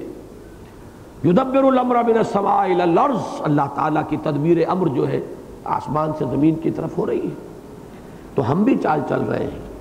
ام یریدون کیدن فالذین کفروا هم المکیدون ام لہم الہ غیر اللہ، کیا ان کا کوئی معبود ہے، کوئی الہ ہے اللہ کے سوا؟ سبحان اللہ عما یشرکون، پاک ہے اللہ بلند و بالا ان سے کہ جو شرک یہ کر رہے۔ وَإِن يَرَوْا كِسْفًا مِّنَ السَّمَاءِ سَاقِطًا يَقُولُوا سَحَابٌ مَّرْكُومٌ۔ یہاں اب خطاب ہے حضور سے صلی اللہ علیہ وسلم اور حضور کے ذریعے اہل ایمان سے۔ اکثر صورتوں میں آپ دیکھیں گے، یہ خاص طور پر یہ جو آخری ان دو گروپس کی مکی صورتیں ہیں، ان میں ایک مشترک اسلوب ہے کہ آخر میں براہ راست خطاب حضور سے ہوتا ہے وہ واحد کے صیغے میں، لیکن خطاب ہے مسلمانوں سے بھی حضور کے ذریعے بواسطہ محمد صلی اللہ علیہ وسلم۔ ان حالات میں ہدایات دی جاتی ہے کہ تمہیں کیا کرنا چاہیے، ان کی یہ چال بازیاں، ان کے یہ اعتراضات، ان کا یہ استہزاء، ان کی یہ مخالفتیں، ان کی طرف سے یہ پرسیکیوشن، ان کے یہ زبانی حملے، ان کی طرف سے جسمانی تشدد، ان سب میں تمہیں کیا کرنا چاہیے۔ اب اس میں پہلی بات کیا فرمائی؟ پہلی بات میں بظاہر خطاب نہیں ہے یعنی اس طریقے سے، لیکن بات حضور ہی سے کہی جا رہی ہے۔ ان یروا کسفا من السماء ساقطا، اگر یہ آسمان کا ٹکڑا بھی گرتے ہوئے دیکھ لیں گے، یقولوا سحاب مرکوم، تو یہ کہیں گے کہ یہ بادل ہے تہ بر تہ، یعنی ان کی طرف سے جو مسلسل مطالبہ ہوتا تھا کہ کوئی معجزہ دکھا دیجئے، کوئی کھلم کھلا معجزہ۔ اس میں آیا بھی ہے سورہ بنی اسرائیل میں کہ یا ہمارے اوپر آسمان کا ایک ٹکڑا گرا دیجئے، ہم مان لیں گے۔ کہیں کوئی باغ ایک دم مکے کی سنگلاخ زمین میں آپ کے لیے کھجوروں کا اور انگوروں کا ایک باغ پیدا ہو جائے، مان لیں گے کہ آپ اللہ کے رسول ہیں۔ کوئی پانی کا چشمہ فوراً آپ کے حکم سے پھوٹ بہے، مان لیں گے کہ آپ اللہ کے رسول ہیں۔ آپ کے لیے کوئی محل تیار ہو جائے سونے کا چاندی کا، مان لیں گے کہ آپ اللہ کے رسول ہیں۔ آسمان کا ٹکڑا ہمارے اوپر گرا دیجئے، مان لیں گے کہ آپ اللہ کے رسول ہیں۔ اب اس کا جواب یہاں دیا جا رہا ہے، حضور، یا اگر اہل ایمان کے دلوں میں یہ خیال آ جاتا تھا، بلکہ میں پہلی بات کو نکال ہی دوں تو بہتر ہے کہ بعض مسلمانوں کے دل میں یہ خیال آ سکتا تھا کہ ان کا مطالبہ پورا کیوں نہ کر دیا جائے، شاید کہ ایمان لے آئے، اور نہیں تو کم سے کم ان کی زبانیں تو بند ہوں گی۔ یہ اپنے عوام کے اوپر جو اثر انداز ہو جاتے ہیں کہ ٹھیک تو کہہ رہے ہیں یہ لوگ، عوام کے لیے یہ بات کتنی کنونسنگ تھی۔ آخر کوئی شخص نبی ہونے کا دعویٰ کر رہا ہے، کوئی معمولی دعویٰ تو نہیں ہے، تو کوئی ثبوت تو پیش کرنا چاہیے اسے۔ اب یہ لوگ دیکھیے کتنی سادگی سے کہہ رہے ہیں کہ یہ کر دو، یہ کر دو، یہ کر دو، یہ کر دو، یہ کر دو، کوئی بھی کرنے کو تیار نہیں۔ بلکہ ایک واقعہ مجھے یاد ہے، میں نے ایک مرتبہ سنایا بھی تھا جب ابھی مسجد خضرہ میں ہمارا درس ہو رہا تھا، کہ حضور کا ایک پھوپھی زاد بھائی تھا۔ ایک موقع پر جبکہ وہ سورہ بنی اسرائیل کی آیات کا اصل میں وہ شان نزول میں یہ واقعہ آیا ہے کہ باقاعدہ اجتماع ہوا قریش کا، حضور کو بلایا گیا اور اس میں وہ سارے مطالبات رکھے گئے۔ بھائی محمد تم کہتے ہو تم اللہ کے رسول ہو، تو یہ کر دو تو ہم مان لیں گے، اگر یہ کر دو یہ مان لیں گے، یہ بھی نہیں کر سکتے یوں کر دو مان لیں گے، یہ کر دو مان لیں گے۔ سب کا جواب کیا دیا گیا وہاں؟ قل سبحان ربی هل كنت الا بشرا رسولا، کہہ دو اے نبی پاک ہے میرا رب، میں نے تو کوئی دعویٰ نہیں کیا اس کے سوا کہ میں بشر ہوں اور رسول ہوں۔ میں نے خدائی کا دعویٰ کب کیا جبکہ تم مجھ سے یہ مطالبے کر رہے ہو۔ جب واپس جا رہے تھے تو وہ پھوپھی زاد بھائی حضور کا، اس نے یہ کہا اے محمد، اب تک تو میں تمہارے بارے میں کچھ سوچنے کو تیار تھا، آج تو تمہاری قوم نے تمہارے اوپر حجت آخری قائم کر دی ہے، اب میں تمہاری کوئی بات نہیں سنوں گا۔ یہ وہ اثرات تھے جو ان کے عوام کے اوپر پڑتے تھے۔ تو دل میں یہ خیال آ سکتا تھا کہ کیوں نہ ان کا منہ بند کرنے کے لیے کوئی ایسا معجزہ دکھا دیا جائے۔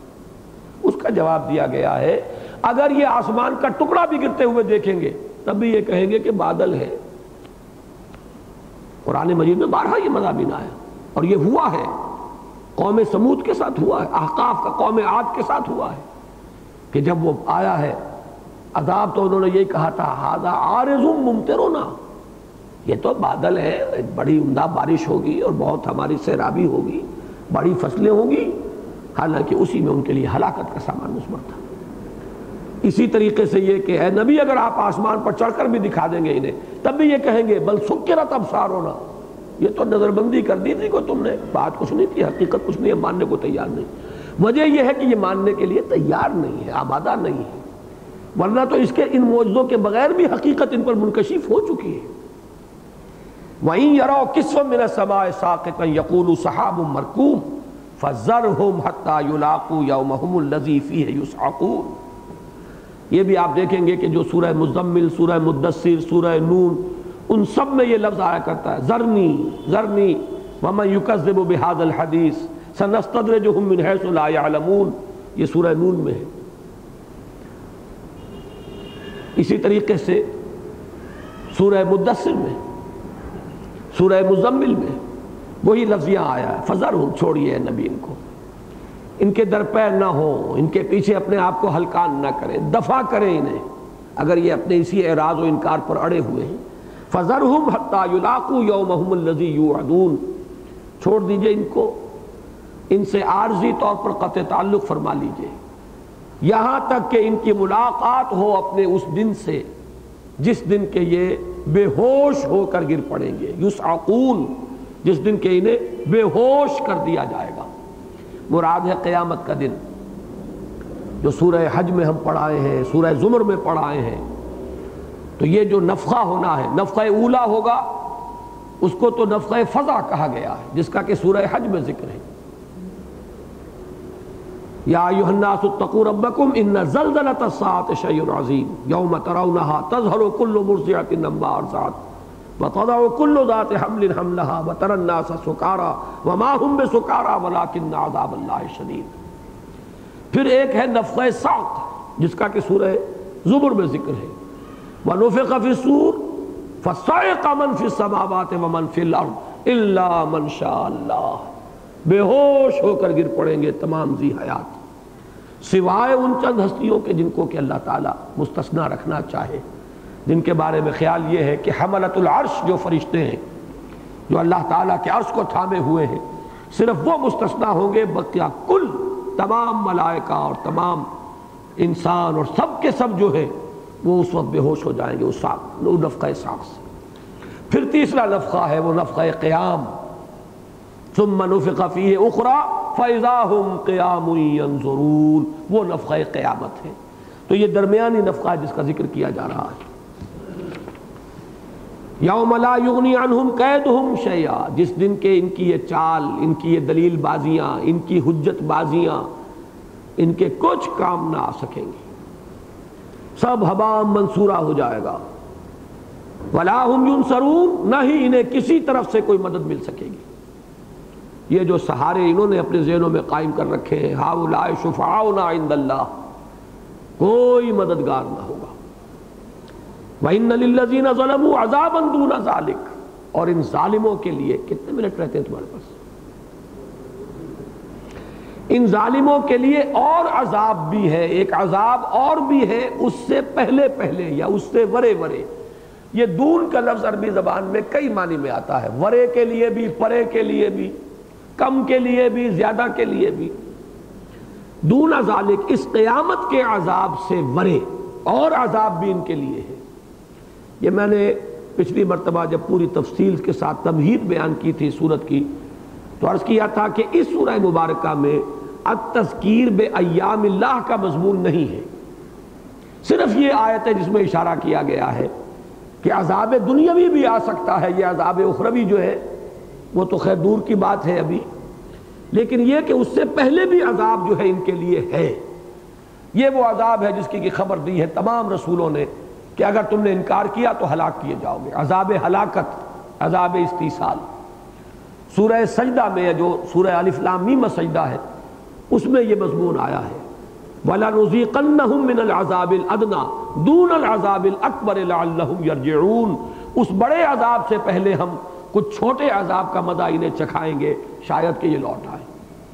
تو یہ عذاب جو ہے کئی ہے، جھنجھوڑنے والے عذاب، جگانے کے لیے اللہ تعالیٰ کی طرف سے تنبیہات، پھر عذاب ہلاکت، عذاب استیصال، پھر وہ عذاب اخروی۔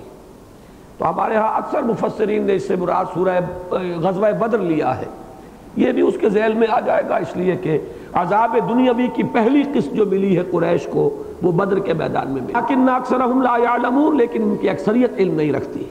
وَاصْبِرْ لِحُكْمِ رَبِّكَ، تو اے نبی اپنے رب کے حکم کا انتظار کیجئے، صبر کیجئے۔ صبر کے بعد جب حرف لام آ جاتا ہے تو اس میں انتظار کا مفہوم آ جاتا ہے۔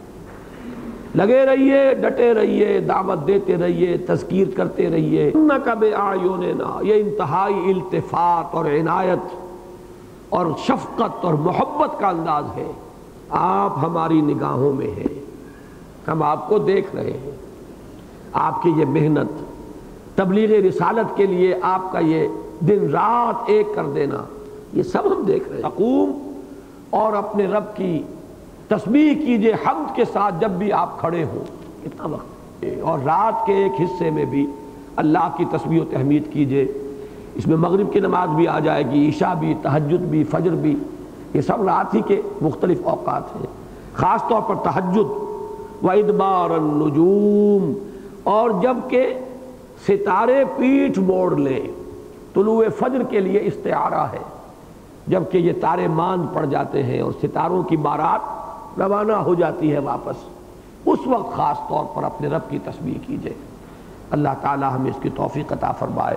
بارک اللہ لی ولکم فی القرآن العظیم ونفعنی وإیاکم بالآیات والذکر الحکیم۔